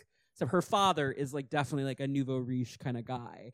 And you could have her and Magma and Taro and Sugar Cane. Have Stacey X and Sugar Cane show up. They're always fun. The ladies' mastermind. Bring them in. The ladies' mastermind. I do think Monet would like them. And she knows their dad now. So there's Mhm. no... I mean, I think Monet would like them in the sense that she would just be like, you are intolerable, but it's very funny. And she likes a mess. She's Bessie the Siren, who, like, God love her, but what a mess. But yeah, I mean, I just think that Magma needs friends and doesn't have any right now. And needs to apologize for the brown face. And maybe that would be a way to start. Maybe Monet is like, listen, we can hang out, but like I don't want to get shit on social media about this, so you need to get ahead of this like indigenous that would be such, cosplay that would be thing. Such a cute little, just a little a little side plot of just being like, oh wow, you're actually not as bad as I heard. Yeah, but you do need to publicly apologize for that if we're going to be photographed together by paparazzi. Yeah. I don't want to deal with that. Yeah. She'd be like, my dad did it. I was hiding from the evil cult. It's like, don't care. Got to address it. Put it in the notes app. Put it in the notes app. Also, then we'll move on. If Monet and Magma just laugh at, like, clown Firestar. Well, Monet clowning Firestar for taking her seat on the X-Men is really all I want for the next year of comics storytelling. Yeah, and obviously you're gonna commiserate with the fucking Lava Girl, right? Yeah. Yeah, because she just like, wow, Firestar just ate my fucking lunch. Yeah. Monet's like, tell me about it, bitch. She's like, not even, she's like, not even a real X-Men. Not even a real Yeah. X-Men. Well, she is now. She's a cop. It's our cross to bear. She's a cop. She's choosing to be less copish, and I appreciate that. It's growth. We'll see. Jerry will. I do have faith that Jerry will say, but it would be very fun to see like Monet and Magma kind of mean girl her a little bit. I would enjoy that, and like the Firestar fans would live and die for that because they love to paint her as this tragic victim, and all of the mean girls are so mean to poor Firestar. It's like, give me a fucking break. We all got bullied in high school. Move on. Love you if you're listening, Firestar fans. Love Firestar fans. This is not a Firestar podcast, though. It sure isn't. Mike Chu writes, what sort of eulogy would Celine give at the funeral of her flop granddaughter Amara, assuming that Celine was not found responsible for her murder? Oh, that's a good question. It's so mean. It speaks for itself. I don't even think we need to answer it, but it would be funny. It would be like a tight 10, like stand-up routine, and everyone would be like, Celine, she's dead. Oh, live a little. It's funny. You know what would be funny? It would be it would happen during the Immortal Protocol, like the Resurrection Protocols. Like that would still happen, but Celine would be like, she'd be like, okay, I know she's gonna come back, but let me do this. The tight 10. Let me have this. And she would act like she was actually really dead. I also think it would be really funny if she died and Celine pretended that they were super close and gave this eulogy about, like, my granddaughter, the last of my line, it cut down in the bloom of life. I'm so sad. And everybody's just like, didn't you hate each other? And she's just like, it's just so terrible to see the young ones gone far too early. Like, that could be fun also. 2, does Amara know about Hercules and Novar? Does she have any strong opinions on the matter? And do you think any of the 3 of them know what it means to be versatile? I think Novar does, but Hercules is not down. And I think Amara doesn't have a strong opinion on it because, like, Hercules does have male lovers in mythology, and she would just be like, yeah, that's normal. Mm-hmm. Obviously, like, this 20-year-old twink would be someone he would want to fuck. It's our culture. You might not get it, but that is what we do. I don't think she knows yet, but she should find out. That's one thing is, like, I do think that Amara and Hercules teaming up again would be cute. That would be, like, a fun thing to revisit. Mm-hmm. And also, like, what does it do if you take Magma to space? Like, do her powers work in space? Oh, you want to turn it to, what is it, Araco? Well, because Hercules and Novar, well, maybe Araco, but I'm just saying, like, Hercules and Novar are doing space stuff because they were, like, you know, they were in Guardians together. Mm-hmm. Novar's a space character. Can Amara even flame on if she's not, like, in contact with the Earth? Apart from continuity error panels where she's flying, but she's not supposed to be able to fly? So. It's a seatbelt. That aside. Get her in a seatbelt. DG writes, hello, Connor and Alex. I always gravitate towards C-list characters, and my favorite series of all time is the original New Mutants. For years, I was a Karma stan, but now that she's finally gotten some development and polish, I find myself simping for fucking Magma. I didn't choose this for myself, but here we are. I feel like Emma and Amara might have gotten along well when Magma was a Hellion. Are you telling me Emma groomed a microwave tween up to and including murdering a horse to use as a weapon against Selene? And then when a volcano lady showed up who already hated Selene, they didn't hatch a plot? X-Men Legends arc now. That is a great point. And I would love to see that. I imagine Emma also showing Amara how the upper class lives in Boston, up to and including the wonders of a discreet bump in the ladies. What's your take on their relationship? I think that she probably did like Magma and would have enjoyed Magma. I would like to see that, actually. I think that would be fun.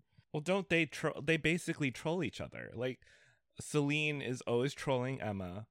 Emma would always troll back. Right, and so being like, this is my new prize pupil, your flop granddaughter, I think would really be funny. Like, that is a story I would like to read, and it would be a fun flashback story. And then, if you did the flashback story, you could revisit them in the present. Mm-hmm. That would be fun. I think the thing with Firestar is that, like, she's always, for Emma, going to be the one that got away. Mm-hmm. And that's why she's like a little obsessed with Firestar in a way she's not with her other former Hellions. Right. Who survived, like Magma and Empath and Warpath. But I don't know. I think that would be fun. I would like to see that, especially if Magma and Empath were like circling each other again, because Emma and Empath are always fun. And they had some really interesting stuff in Hellions recently. Mm-hmm. In Magma's pinup page in the original run, Charles suggests that she's likely a genius. My question is, Connor, why is this so funny? If I recall correctly, he also suggested Cat's Eye is a genius. This man should never have been allowed to be an educator. Cat's Eye is a genius. Cat's Eye has a photographic memory and learned English in like 2 months. So don't come for Cat's Eye. I will fucking end you. Is she a genius, though? Cat's Eye? Yes! She was raised by cats, and she acclimates to human culture in like a month. Magma is not a genius. Like, Magma is not, though. No. Let's be very clear. Absolutely not. Magma is not a genius, and Charles was wrong for that. We have never seen Magma demonstrate any, like, to the point where they were all like, we can't leave you alone with the devil because you will lose your soul. Yeah. Absolutely. Because you're not that bright, babe. Not. No. It's giving Rogue again. Yeah.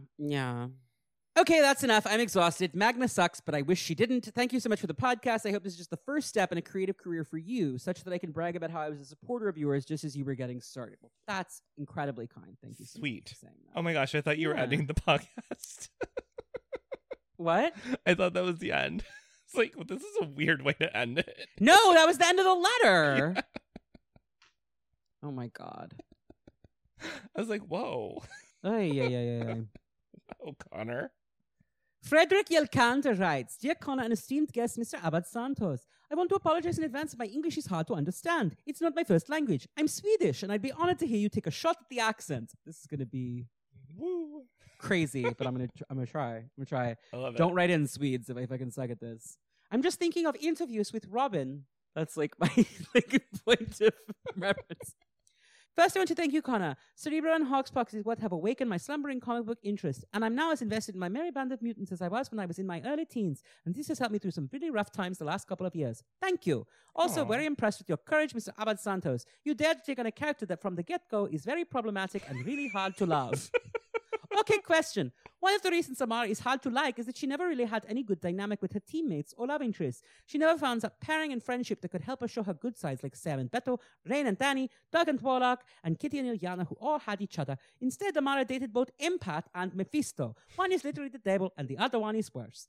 But who would be a good partner for Amara? Who could help her grow and through the relationship make her showcase some more likable traits? Best regard, Sneaked and Tweeps, and Sneaked on Twitter.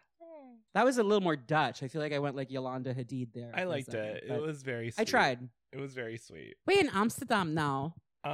You know what? I'm getting a theme and a vibe from all the questions is a lot of people feel the same way. Even big Amara fans feel the same way. Who would you like? But I do think that it is like, of all her, she doesn't have that many identifiable character traits, but one of them is terrible taste in men. Who should she date next? Oh, who's terrible? I'm thinking of the worst people. Like the like Sinister, Corgan. Right, like I'm like Fenris, both of them. No, but like they hunted her in the Young Hunt though. But yes. You know what? Like Empath sent her the gladiator ring before she started dating Empath. Maybe she likes that. Don't date Fenris though, Amara. That's a bridge too far. No, that's not. But I'm just trying to think of like who sucks. Who sucks? Actually, you know who like she could date Shinobi Shaw. Yeah. That would be funny. She also could date. Wait. No, I don't want to be mean. Fabian Cortez. Yes. Fabian Cortez. That would be fun. I'm just going through the upstarts now. I had Trevor Fitzroy, and he killed all the Hellions. She wouldn't like that. What if she dated like someone that's like Havoc? Like Alex No, I Summers? wouldn't do that. I wouldn't do that to Havoc. And she's not, quite honestly, she's not pussy enough to date Havoc. Havoc likes Polaris and Madeline Pryor. He's not into Magma. It's just not going to happen. But no, so here's actually, now the more I'm thinking about it, the more I'm like Fabian Cortez 100%, because his whole deal is that he's obsessed with being Spanish aristocracy, which is why she was initially drawn to Empath. And he's a fucking dick. And he's a power booster whose touch is addictive. She would love that. Perfect. That is a man that she should date. Terrible taste in men. Ryan West writes, "Hi, Connor and Alex. Say 3 nice things about Magma." Love the look.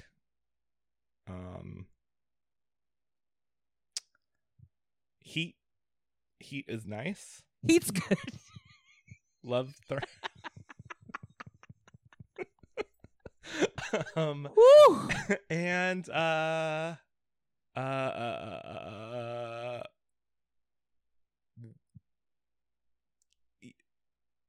I like yellow. Yellow is pretty. Oof, this is rough. That was a rough 3. That was a rough. Took you a while, and you came up with yellow. It's good. That's a tough one. That's the first thing in this whole episode to make me feel a little bit of sympathy, a pang of sympathy for Magma. Well, there we go. Someone had to do it. All right, I'll try now. Number 1, related to Celine. That's great. Love that for her. 2... seems to have moved beyond craving slaves. So that's character growth, right? I should have said she loves fancy things. I love loves fancy things. Yeah, I was gonna say number 3, gold digging with the devil, is aspirational to me a little bit, but no, that's not. That's kind of a criticism. What's another nice thing to say about Amara?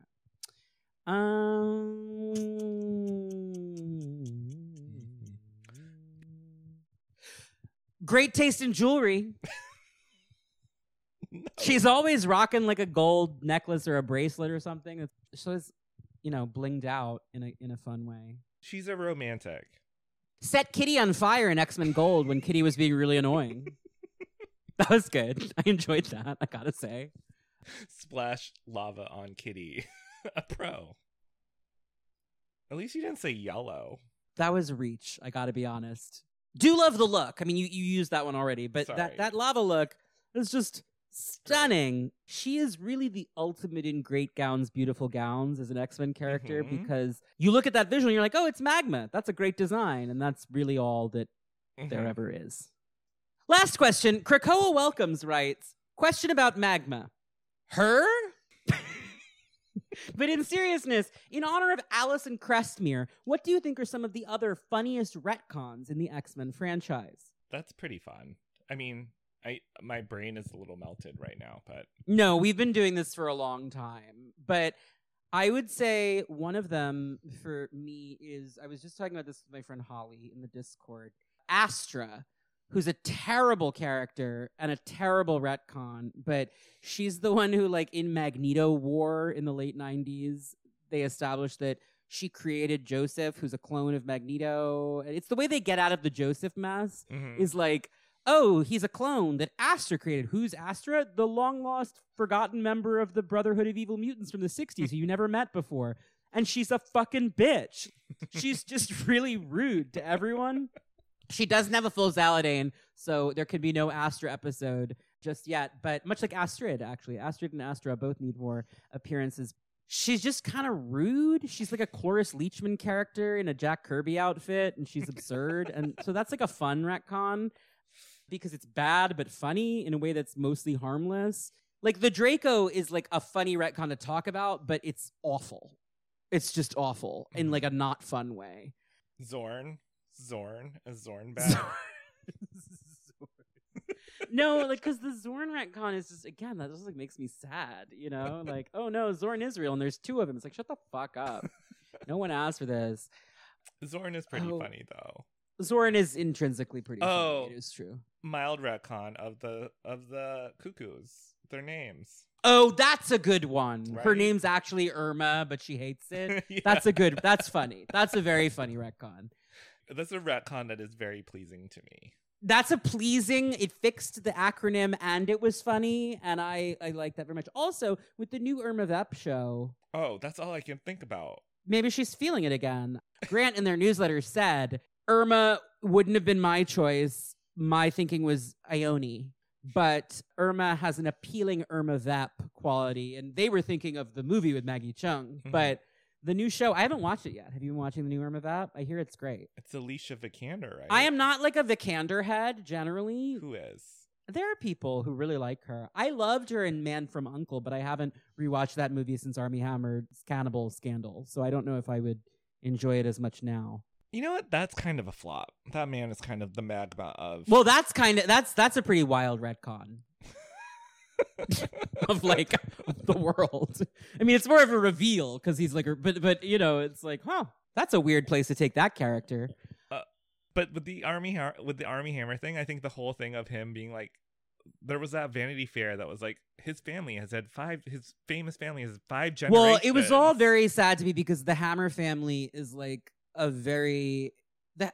this is not a Hammer family podcast, but the Hammer No. family was generations ago a very prominent Jewish communist family, and his father married an evangelical psycho, and now they're like right-wing crazy people, and they fund Jews for Jesus Ooh. because he converted to evangelical Christianity. So I was always happy that he'd like escaped from that, but Mhm. then it turned out he was an evil, abusive cannibal. So. Oh. I was just very surprised to learn that it was like 5 generations have been working really hard to give us Armie Hammer. He is a little bit of a magma, right? Mm-hmm. Where were we? Oh, the funny retcons. Yeah. Chuck Austin, I will say, I hate the Draco, but him deciding that Kurt becoming a priest was all an illusion that the Church of Humanity created because everybody wanted Kurt to be fucking again is extremely funny and is a retcon that was good. Because we did all want Kurt to be fucking again, and so he needed to not be a priest. Mhm. It was just like, nope. Maybe if you become Anglican, but otherwise, it's a no from us. Can I give you a retcon I hate? Sure. The Wanda retcon. The Wanda Pietro retcon. We can't talk about that right now. But come back in a couple weeks for the Pietro episode where I'm sure that Luke Reddick and I will talk a ton about that. For now, Alex, is there anything else you'd like to say about Magma? I think we're about gassed out, honestly. I mean, I hope that people listen to this and know that we gave it our all. We tried. we really gave this a shot. No, we really asked like each other like what do you like about the character? What do you like, what is it? What and then you were like, I think it's more about like what we want for her. Yeah, I want this character to be good because if she's going to be a Chris Claremont legacy character who's around forever, I want her to not suck. Yeah. And it's like a lot of it is jokes. Yes. The commitment to the bit is very admirable of like, that one sucks. But like also like there's a character there that has a lot of potential. And I hope that someone, a writer, an artist, figure out. What to do? Something. Give us fun stuff. Just give us something. Give us a reason to hate her so much. You know? Right. Because right now she's just boring. You know? Yeah. Well, Alex, why don't you tell the listeners where to follow you online and plug anything that you want to plug? Oh my gosh. Just follow me on Instagram because I'm thirsty, and then follow me on Twitter at Alex_ABADS. And then I write for Vox, but I'm always around to tweet and make fun of X-Men stuff. And I'll be reading Hellfire Gala, which will probably be out by this It's time. out by now, yeah. Yeah. And so I think I'll probably be jibber-jabbering about that. Lots. Yeah. Gabbing about. Nervous for Storm. So nervous for Storm. About like whatever is going to happen in Judgment Day. So Yeah. nervous There's for lots. Storm. I am nervous about Judgment Day. I'm nervous for Eric, not for Storm. Oh. I don't think Storm is ever going to get hurt at all. But Magneto making a big thing of like, I'm not afraid to die. I'm like, I'm afraid for you to die. You're my father, my X-Men father. Careful, sir. Please don't. Storm has never died. Mm-hmm. Still In- nervous. Still nervous. 50 years of publication. I'm just saying. So we'll see. You can follow Cerebro on Twitter and Instagram at CerebroCast. You can follow me on Twitter at Dream of Organon or on Instagram at Connor Goldsmith. You can find all of the episodes and much, much more at CerebroCast.com, the official landing page for the podcast. For $5 a month at the House of Zaladin tier at Patreon.com/CerebroCast. You can get an ad-free version of every episode the minute it goes up, plus bonus episodes as they come out, and the exclusive weekly Claremont Marathon series. It's been a lot of fun. It's a weekly read-along with commentary. I'm doing every single issue of the Claremont run. I'm doing funny voices. I'm talking about retcons as they happen. I'm talking about first appearances. And I'm having a lot of fun now because Moira is in the story, and it's really fun to look back at old Moira stories now with the context that we have from Hoxpox. Mm-hmm. So please join us there. It's a lot of fun, and the Patreon is really what enables me to continue to do this show. So I appreciate the support. Next week's episode, hopefully, will be Anthony Oliveira on Pyro, but again, it depends on how much he's recovered from being sick. Questions are now open for Daryl Ayo on Feral, Margot Mutter on Lila Cheney, Luke Ruddick on Quicksilver, and Sam Guido on Kylun. Email cerebrocast@gmail.com with your questions, and you might hear them read on the show. As always, thank you for listening, and bye. Bye. X-Men. In the 21st century, evil mutants led by Magneto aim to destroy the world. The only hope is X-Men.